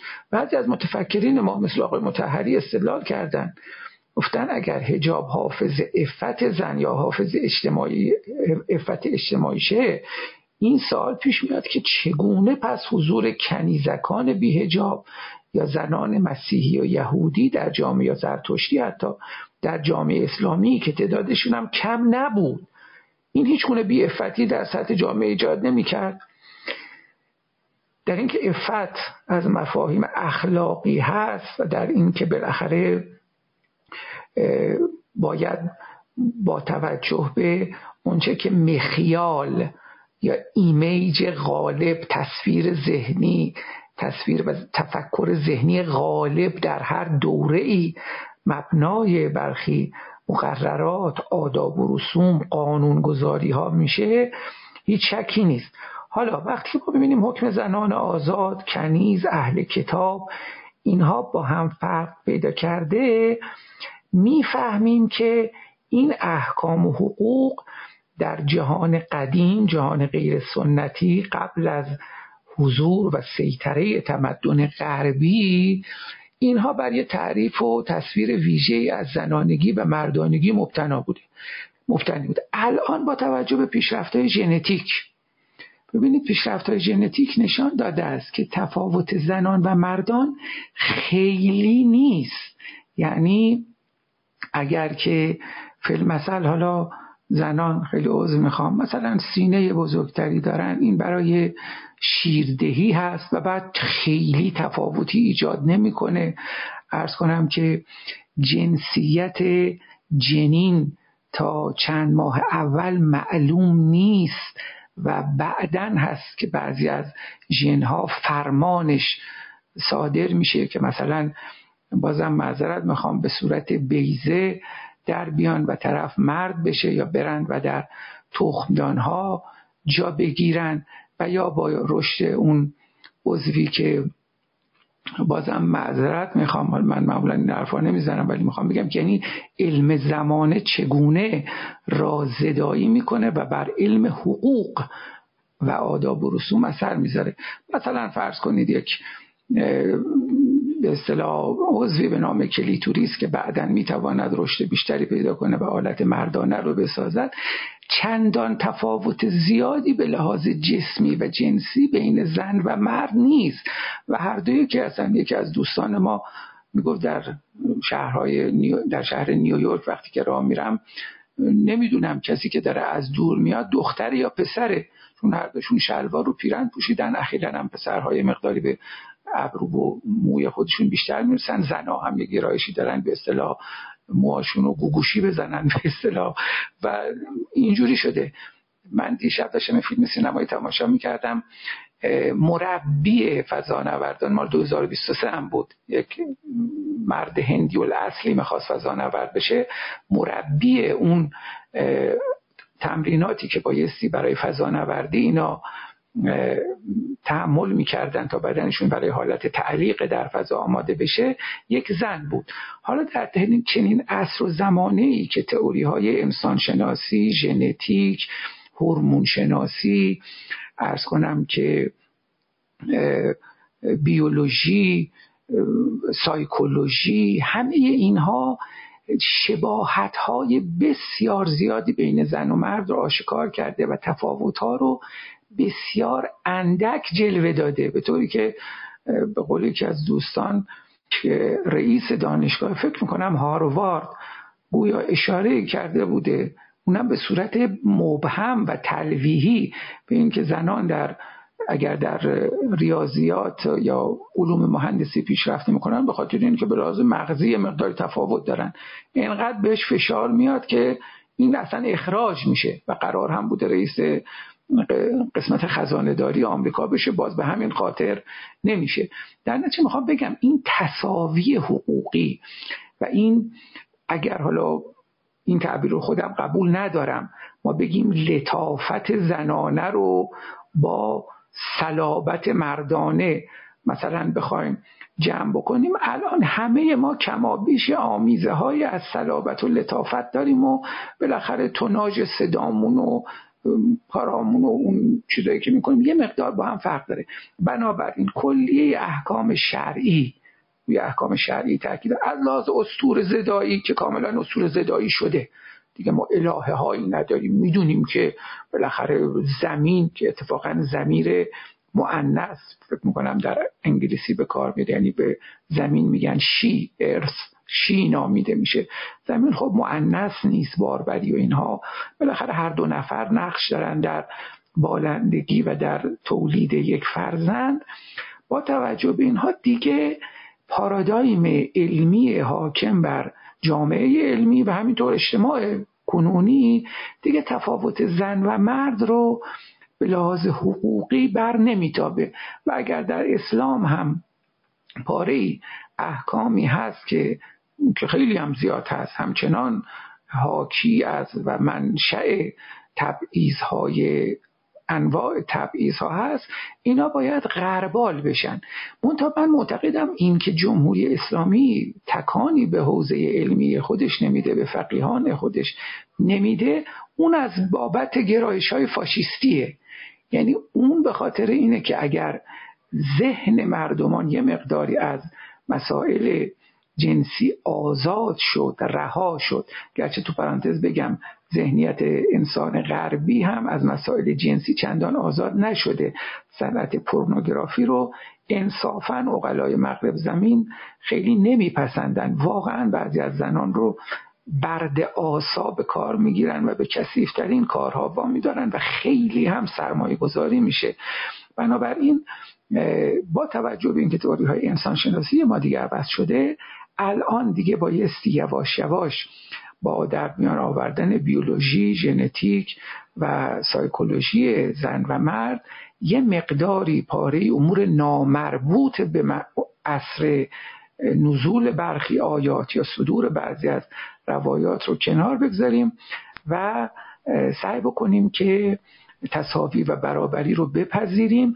و اگر هم حکومتی بخواد اسم این رو متاسفانه عقب نشینی یا عدول از ارزش‌های خودش بگذاره، این مکافات ما باش خواهیم داشت. محکوم به شکست هست مسلماً، چون خلاف طبیعت انسانیه، اما هزینه‌های زیادی رو به روی بر دوش جوانان اون مملکت و دختران و پسرانشون می‌نهد و موجب انزوای بین المللی اونها هم میشه.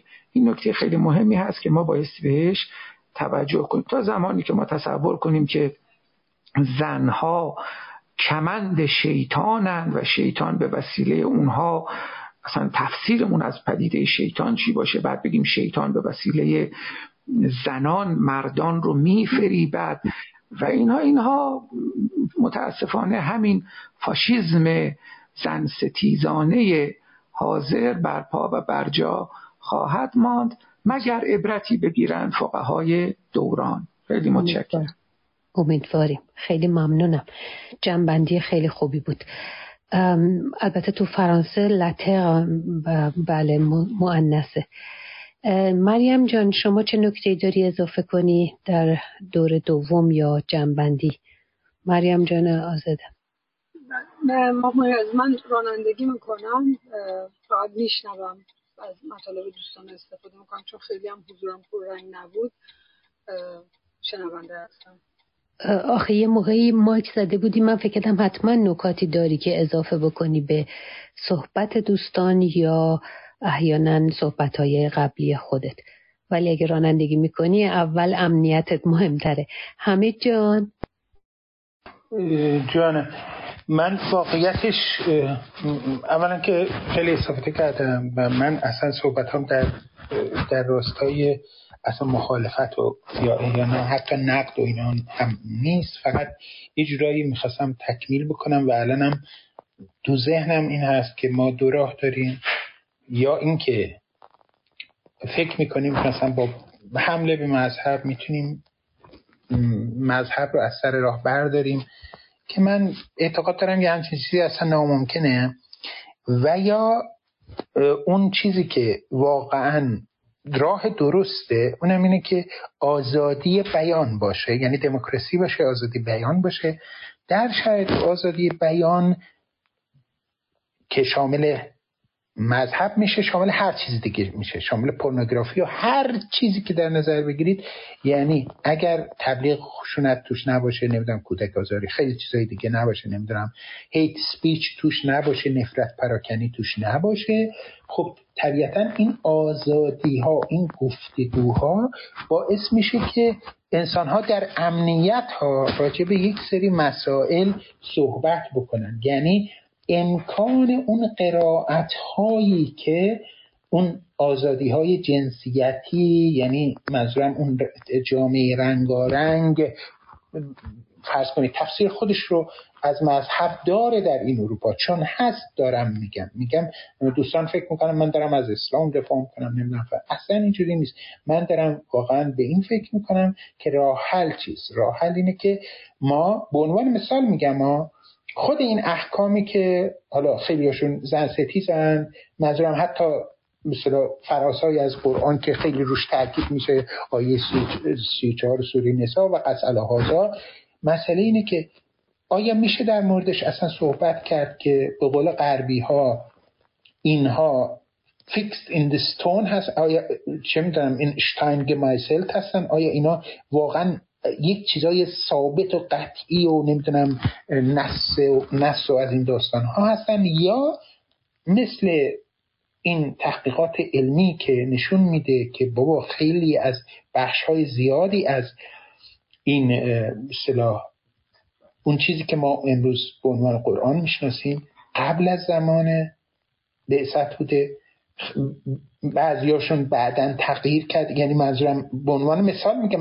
من تایید اونها نیست و حکم چیزا منو صادر نکنن بعداً فکر کنن من دارم قرآن چه میدونم زیر سوال میبرم. نه، مسئله اینه که یک مجموعه هست به عنوان مثال از مسجدی در صنعا کشف شده بعد از اینکه سقفش فرو ریخته.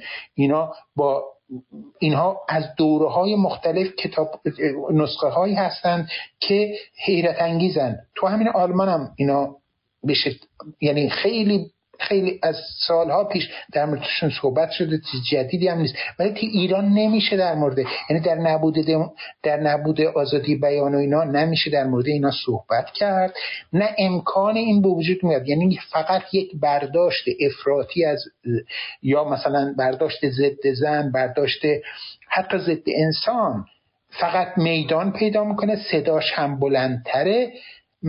من فکر میکنم، یعنی عقیده من اینه که اگر واقعا میگم این قدرت و سیاست، منظورم همون نهاد روحانیت و اینا، اینقدر مذهب رو جایی نبرند که جاش نیست واقعا، مثل همین جامعه اروپایی، همه ما میدونیم که تو محلمون کلیسا هست، همه میرن کلیسا یک شنبه ها و اینا، هیچ چیزی هم، یعنی هیچ لطمه‌ای هم نه به دموکراسی میزنه، نه به زنان میزنه، نه.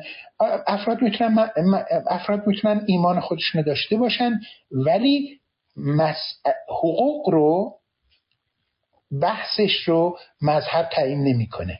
این که در فلان کتاب مقدس چه نوشته شده این نباید مبنای حقوق باشه، چون افرادی هستند که اصلا به اون کتاب مقدس اعتقاد ندارن، به کتاب مقدس دیگه اعتقاد دارن. در همین جامعه که ما ازش میایم، سرزمین ما، هم به لحاظ قومیتی هم به لحاظ مذهب، یعنی منظورم فرهنگشون و عقایدشون رنگارنگه.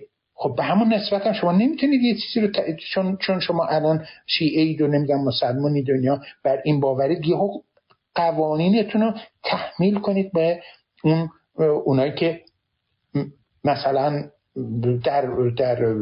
اصلا به اون کتاب مقدس اصلا اعتقاد ندارن یا اصلا دین ناباورن. به عنوان مثال من منظورم این بود، امیدوارم یعنی منظورم این بود که نه حالا ماها که هممون من کمتر از شما لطمه دیده این وضعیت نیستم، منتها میگم که توی کلن فرهنگ لغت اگر نگاه بکنید، فرهنگ خیلی از لکسیکون ها مترادف سنت هست و بخشی از سنت ما اسلامه و من نمیفهمم این خودزنی رو، نمیفهمم. یعنی پاس دادن این اسلامو به اسلامگراها من نمیفهمم. اسلام منظورم دین پدر مادرهای ما، دین نیاکان ما، صده ها و قرن ها بوده، فرهنگ آفریده، هنر آفریده و شعر آفریده، نمیدونم به هر حال فلسفه آفریده و اینجوری تاختن بهش رو واقعا من نمیفهمم. یعنی احساس میکنم که یه جور فرهنگ ستیزی و خود ستیزی در واقع که روا نیست. در واقع اگه ما تکلیف این دو، یعنی تندروی ها، اسلامگرایی افراطی، اسلام سیاسی رو با اون چیزی که فرهنگی است، بخشی از هویت ماست، جدا کنیم و اون اسلام سیاسی رو زیر سوال ببریم، اسلام زنستیز رو زیر سوال ببریم، به نظر من کار بهتری کردیم تا اینکه تر و خوش رو بخوایم با هم بسوزیم. ببخشید.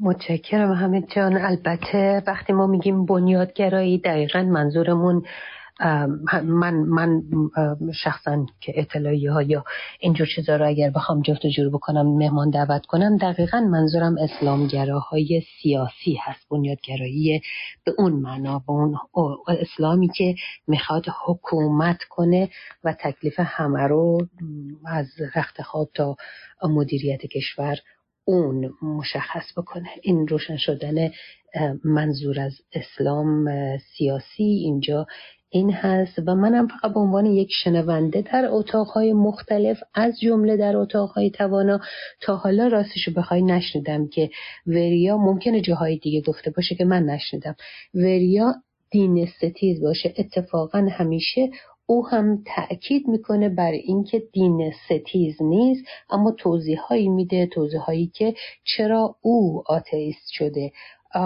و توانا هم همینطور به شدت بر این پافشاری میکنه، هر بار تأکید میکنه که قرار بر حتی نقد یک دین خاص نیست، قرار هست اینجا با هم صحبت بکنیم، زاویه های مختلفش رو بفهمیم و بلکه البته هرچه خرافه زدایی بیشتر بهتر. ممنونم. ببخشید من واقعا برای دومین بار من پس میگیرم حرفم. من منظورم وریا باور کنید نیست. من منظورم اینه که اون فرازهای زنستیزانه‌ای که تو قرآن هست 100 برابرش باور کنید به مراتب بدتر در انجیل هست، به مراتب بدتر در تورات هست و اینجوری نشده که چون اونا مثلا مسیحیان و یا یهودیان جامعه زنستیز، منظورم یهودیت و مسیحیته، از حتما مبناش باشه. یعنی منظورم اینه. بدیهیه. بله درست.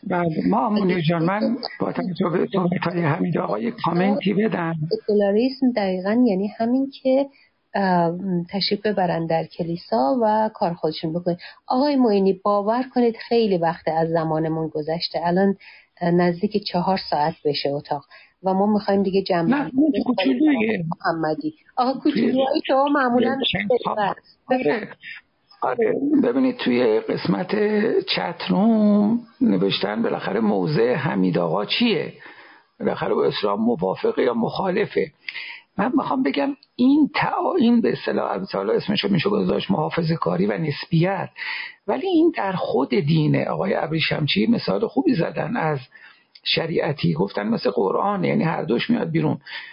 شما معامله جمعن فکر کنم این قصه رو شنیدی که یه مردی میره البته دستمالچی جناب معینی، ابریشمچی نه دستمالچی.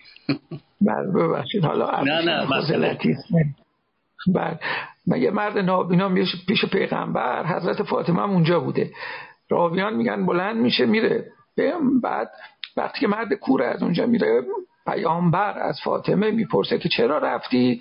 فاطمه میگه برای اینکه این مرد کور اومده بود پیش شما. پیغمبر میگه خب او که چشمش نمیدید. حضرت فاطمه جواب میده برای زنان نیز خوب نیست که مردان را ببینند. بعد اینجا پیامبر میگن که پدر و مادرم به فدای فاطمه باد. بعد همیشه این سوال تو ذهن من بوده که آیا این رفتار فاطمه میتونه الگوی رفتاری زنان باشه؟ پس چرا بعدن خودش میره به مسجد علیه سلب حق علی، سلب حق خودش اعتراض میکنه؟ بعد وقت حتی جمهوری اسلامی که اساس فقهش اینه که مرد نباید زن رو ببینه، زن نباید مرد رو ببینه، زن نباید صدای مرد رو بشنوه، مرد نباید صدای زن رو بشنوه، اون وقت در این حال دانشگاه داره، زن میره بیمارستان کار میکنه، تظاهرات میره، شعار میده، فعالیت نظامی و رسمی داره. دیگه زورش نرسید آقای معینی جان. ببخشید معذرت میخوام، ممنونم. ببخشید به اعتقاد من شخصی، من خیلی موقع اینجا کامنت های شخصی فردی واقعا میذارم، زورش نرسیده جمهوری اسلامی، وگرنه که برای اینکه همه این بسترها حداقل سده اخیر از مشروطه به بعد حداقل آنچنان زنها در ایران قدرت دانشی و فعالیت‌های اجتماعی داشتن که دیگه زورش نرسید. عرض کردم اولین تظاهرات هنوز جمهوری اسلامی به کرسی رسمی ننشسته بود اتفاق افتاد علیه حجاب اجباری. برای همین به نظر من زورش نرسید که زنها رو رأیش رو اول برای آری به جمهوری اسلامی خواست، حتی سن رأی دادن رو پایین آورد و رأی رو بر نگردون، در حالی که خمینی اصل دعواش با شاه زمان انقلاب سفید همین بود که اصلا چرا زنها رو آدم حساب میکنین، و بعد ولی دیدش که بد نیستش، نصف جمعیتن، خوبه که اینا هم رأی آری بدن به جمهوری اسلامی. بعدم دیگه نتونست برشون گردونه، وگرنه طالبان رو داریم میبینیم که از هم دارن مدام سبقت میگیرن. بگذاریم. خیلی متشکرم آقای محمدی. جنبندی اتاق، پرسشی اگر شد ازتون بخواید جواب بدید و هر نکته که باقی مونده بخواید اضافه کنید. خیلی متشکرم از همراهی همه. خیلی ممنون ماه منیر عزیز. من 4 تا نکته دارم، 4-5 تا نکته، بعد خلاصه میکنم، یه جنبندی عرضه میکنم خدمت دوستان.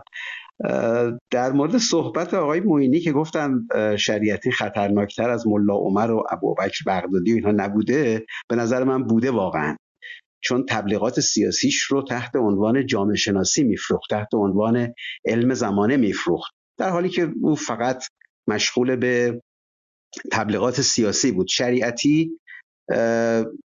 پروژه عمدش ایدئولوژی سازی از اسلام بود، آدم موفقی هم بود، بر اساس اون ایدئولوژی یک حکومت نکبت و فلاکت هم در ایران تشکیل شده. تبلیغات چی بود؟ برای انقلاب.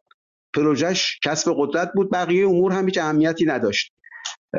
دوستانی هم که میخوان بدونن که بحث من چقدر به آثار شریعتی مربوط هست، یک فصلی از یک کتابی من دارم به اسم دین شناسی معاصر، یک فصل مفصلش در مورد شریعتی است، به همه آثارش هم ارجاع دادم. اینطور ببینید شریعتی اتفاقا جزو کسانی است که بسیاری از افراد آثارش رو خوندند. افراد اگه اظهار نظری میکنند اثر بی اطلاعی نیست. حالا تحلیل یک کسی ممکنه با تحلیل دیگری متفاوت باشه. نکته دیگه‌ای که آقای معینی گفتن حقوق غیر مساوی در غرب دروغه، کسایی که مهاجرت کردن. من شخصا چنین تجربه‌ای نداشتم، ما هم چیز نبودیم، ما امریکایی نبودیم، امریکایی زاده هم نبودیم، ولی از روز اولی که اومدیم در این کشور 23 سال حقوق مساوی داشتیم، هم خودم هم خانوادم، هیچ جا حقی از ما نقض نشده. اگر هم جایی مسئله‌ای بوده تونستیم پیگیری کنیم و حق حقوقمون رو استیفا کنیم. این داستان‌های بحث‌های مربوط به این جوامع، افرادی که زندگی نمی‌کنند، دنبال نمی‌کنند، بسیاریش تبلیغات سیاسی است. به نظر من پایه و اساسی نداره. و نکته دیگری که ایشون گفتن در مورد محرومیت‌ها که اینها تحت تأثیر قرآن هست، ببینید معمولا اولین محرومیت‌ها به وجود میاد، بعد قرآن میاد اونها رو توجیه میکنه. این که جوانان نتوانند در مدرسه مختلط باشند، خب این انباشته‌ای از مشکلات ایجاد میکنه. بعد اون وقت شما یک کتابی دارید که میاد و اینها رو توجیه میکنه براتون. صرفاً اون در واقع بسته‌بندیشه. این که قرآن به تنهایی نقشی در این زمینه نداره. ساختارهای اجتماعی، اگر ما اجتماعی نگاه کنیم، یه سری ساختارهای اجتماعی هست، یه سری روالهای اجتماعی هست که یه اموری رو بر آدم‌ها تحمیل میکنه. بعد اینا در مرحله بعد با آثاری، با ایدئولوژی‌هایی، با دیدگاه‌هایی، با آرای مذهبی، اینها توجیه و تفسیر و تحکیم میشن. در مورد پورن هم که گفتند که استفاده برد آسا از زنان هست، من خدمتشون عرض کنم که فعلا این تبعیض برداشته شده، چون مردان هم در پورن شرکت دارن و استفاده ها، انواع و اقسام استفاده ازشون میشه. یعنی این تبعیض ها دیگه خیلی وجود نداره در عالم واقع، اگر به عالم واقعش نگاه بکنید. یک نکته ای رو آقای حمید گفتن در مورد اسلام، اون بخشای مربوط به این که آقا اسلام بخشی از تاریخ ما هست، اینا چیزای روشنی است. یک جایی هست که در بحثای آقای حمید اینها چیز داره، میتونه ابزار واقع بشه و موجب بدفهمی بشه. وقتی شما میرین سراغ وجوه هویتی، تا وقتی که این یکی از هویت، آقای دستمالچی هم اول صحبتشون گفتن خیلی حرف درست و حسابی هم هست، تا وقتی که یکی از سطح‌ها هویت شماست، اینا مسئله ایجاد نمیکنه. ولی وقتی که تبدیل شد به تنها هویت، میشه اسلام هویتی که داره مردم ایران رو خفه میکنه از هر جهت. اونجاست گیره. وگرنه این که آقا بالاخره بسیاری از معماری، نمیدونم، شعر، هنر، ادب، بسیاری از علوم، اینا تحت تأثیر مذهب بوده در ایران، در اینش کسی شکی نداره، بخش از تاریخ هست. یه نکته‌ای هم در مورد صحبت‌های جواد عزیز بگم که در مورد کانادا صحبت کرد. ببینید دو تا بحث رو باید از هم تفکیک کنید. یک، برابری جنسیتی حقوقی، جنسی و جنسیتی حقوقی، که آدم‌ها در برابر قانون مساویان، از حقوق مساوی برخوردارن. این رو باید از اکتیویسم، از پروپاگاندا، از اینداکترینیشن یعنی مغزشویی، اینها رو باید سوا کنید. من به عنوان پدر مادر اعتقاد ندارم که باید، در نیویورک این کارو میکنن که شما افراد ترنس رو به مدرسه دعوت کنید، برای بچه 5 ساله بیاد داستان مثلا ترنس تعریف کنه.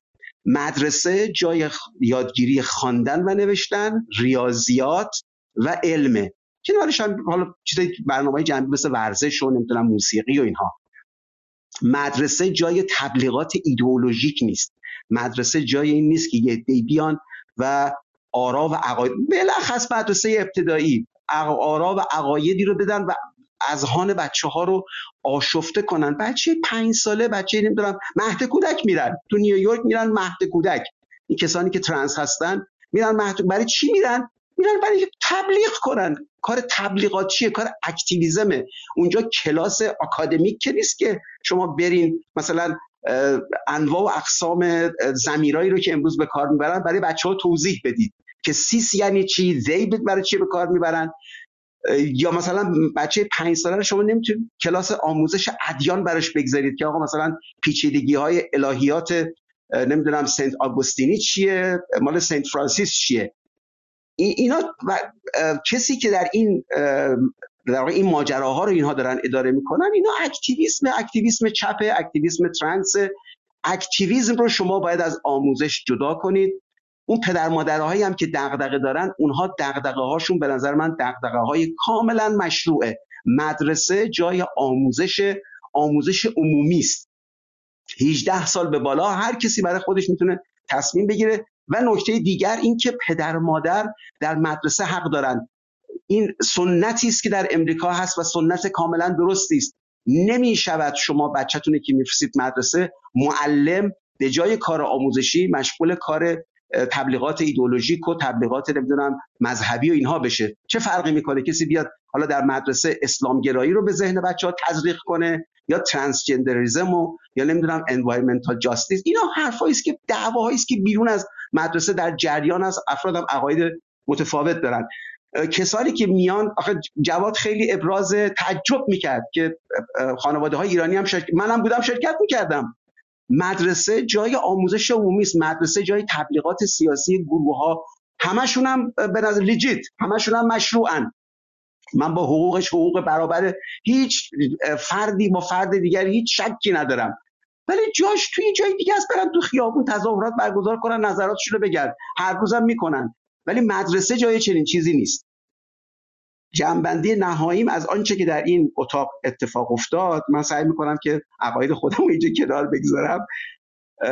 در اتاق آنچه که من شاهدش بودم، کسی انکار نمی‌کرد که در ایران به دلیل وجود حکومت اسلامی نابرابری جنسی هست، نابرابری جنسیتی هست، نامدارا هست و نقض حقوق انسان هست با تمسک به دین. حالا افراد البته خب رهیافتا و سیاست‌های مختلفی دارن برای مواجهه با این ماجرا، ولی در واقع رمزش رو هم بسیاری از دوستانی که بودن حالا یا دموکراسی میدونستن یا آزادی مذهب میدونستن یا مدارا میدونستن. رمز برخوردش هم همین روش‌هایی است که در عالم واقع اینها عرضه شده. ولی در نابرابری‌های جنسی که در ایران هست، هر چه که تاریخ بوده باشد، برخی از دوستان میرن سراغ تاریخ که تو تاریخ اینجوری نبوده، تو تاریخ اسلام اینجوری نبوده، ولی الان وضعیت ایران، آنچه که ما میبینیم، اسلامی که حکومت داره نمایندگی میکنه، در واقع این اسلام نابرابری جنسی، نابرابری جنسیتی و انواع و اقسام دیگر نابرابری ها رو بر جامعه ایران تحمیل کرده. با تشکر از شما و تشکر از همه شرکت کنندگان امروز در این اتاق. حقیقتا سپاسگزارم از همراهیتون و مشارکت و اظهار نظرهای هر کدوم از زاویه و تخصص خود. خیلی متشکرم. من ماه‌منیر رحیمی هستم. بدرود میگم تا هفته دیگه، چهارشنبه ساعت 9 شب به وقت ایران.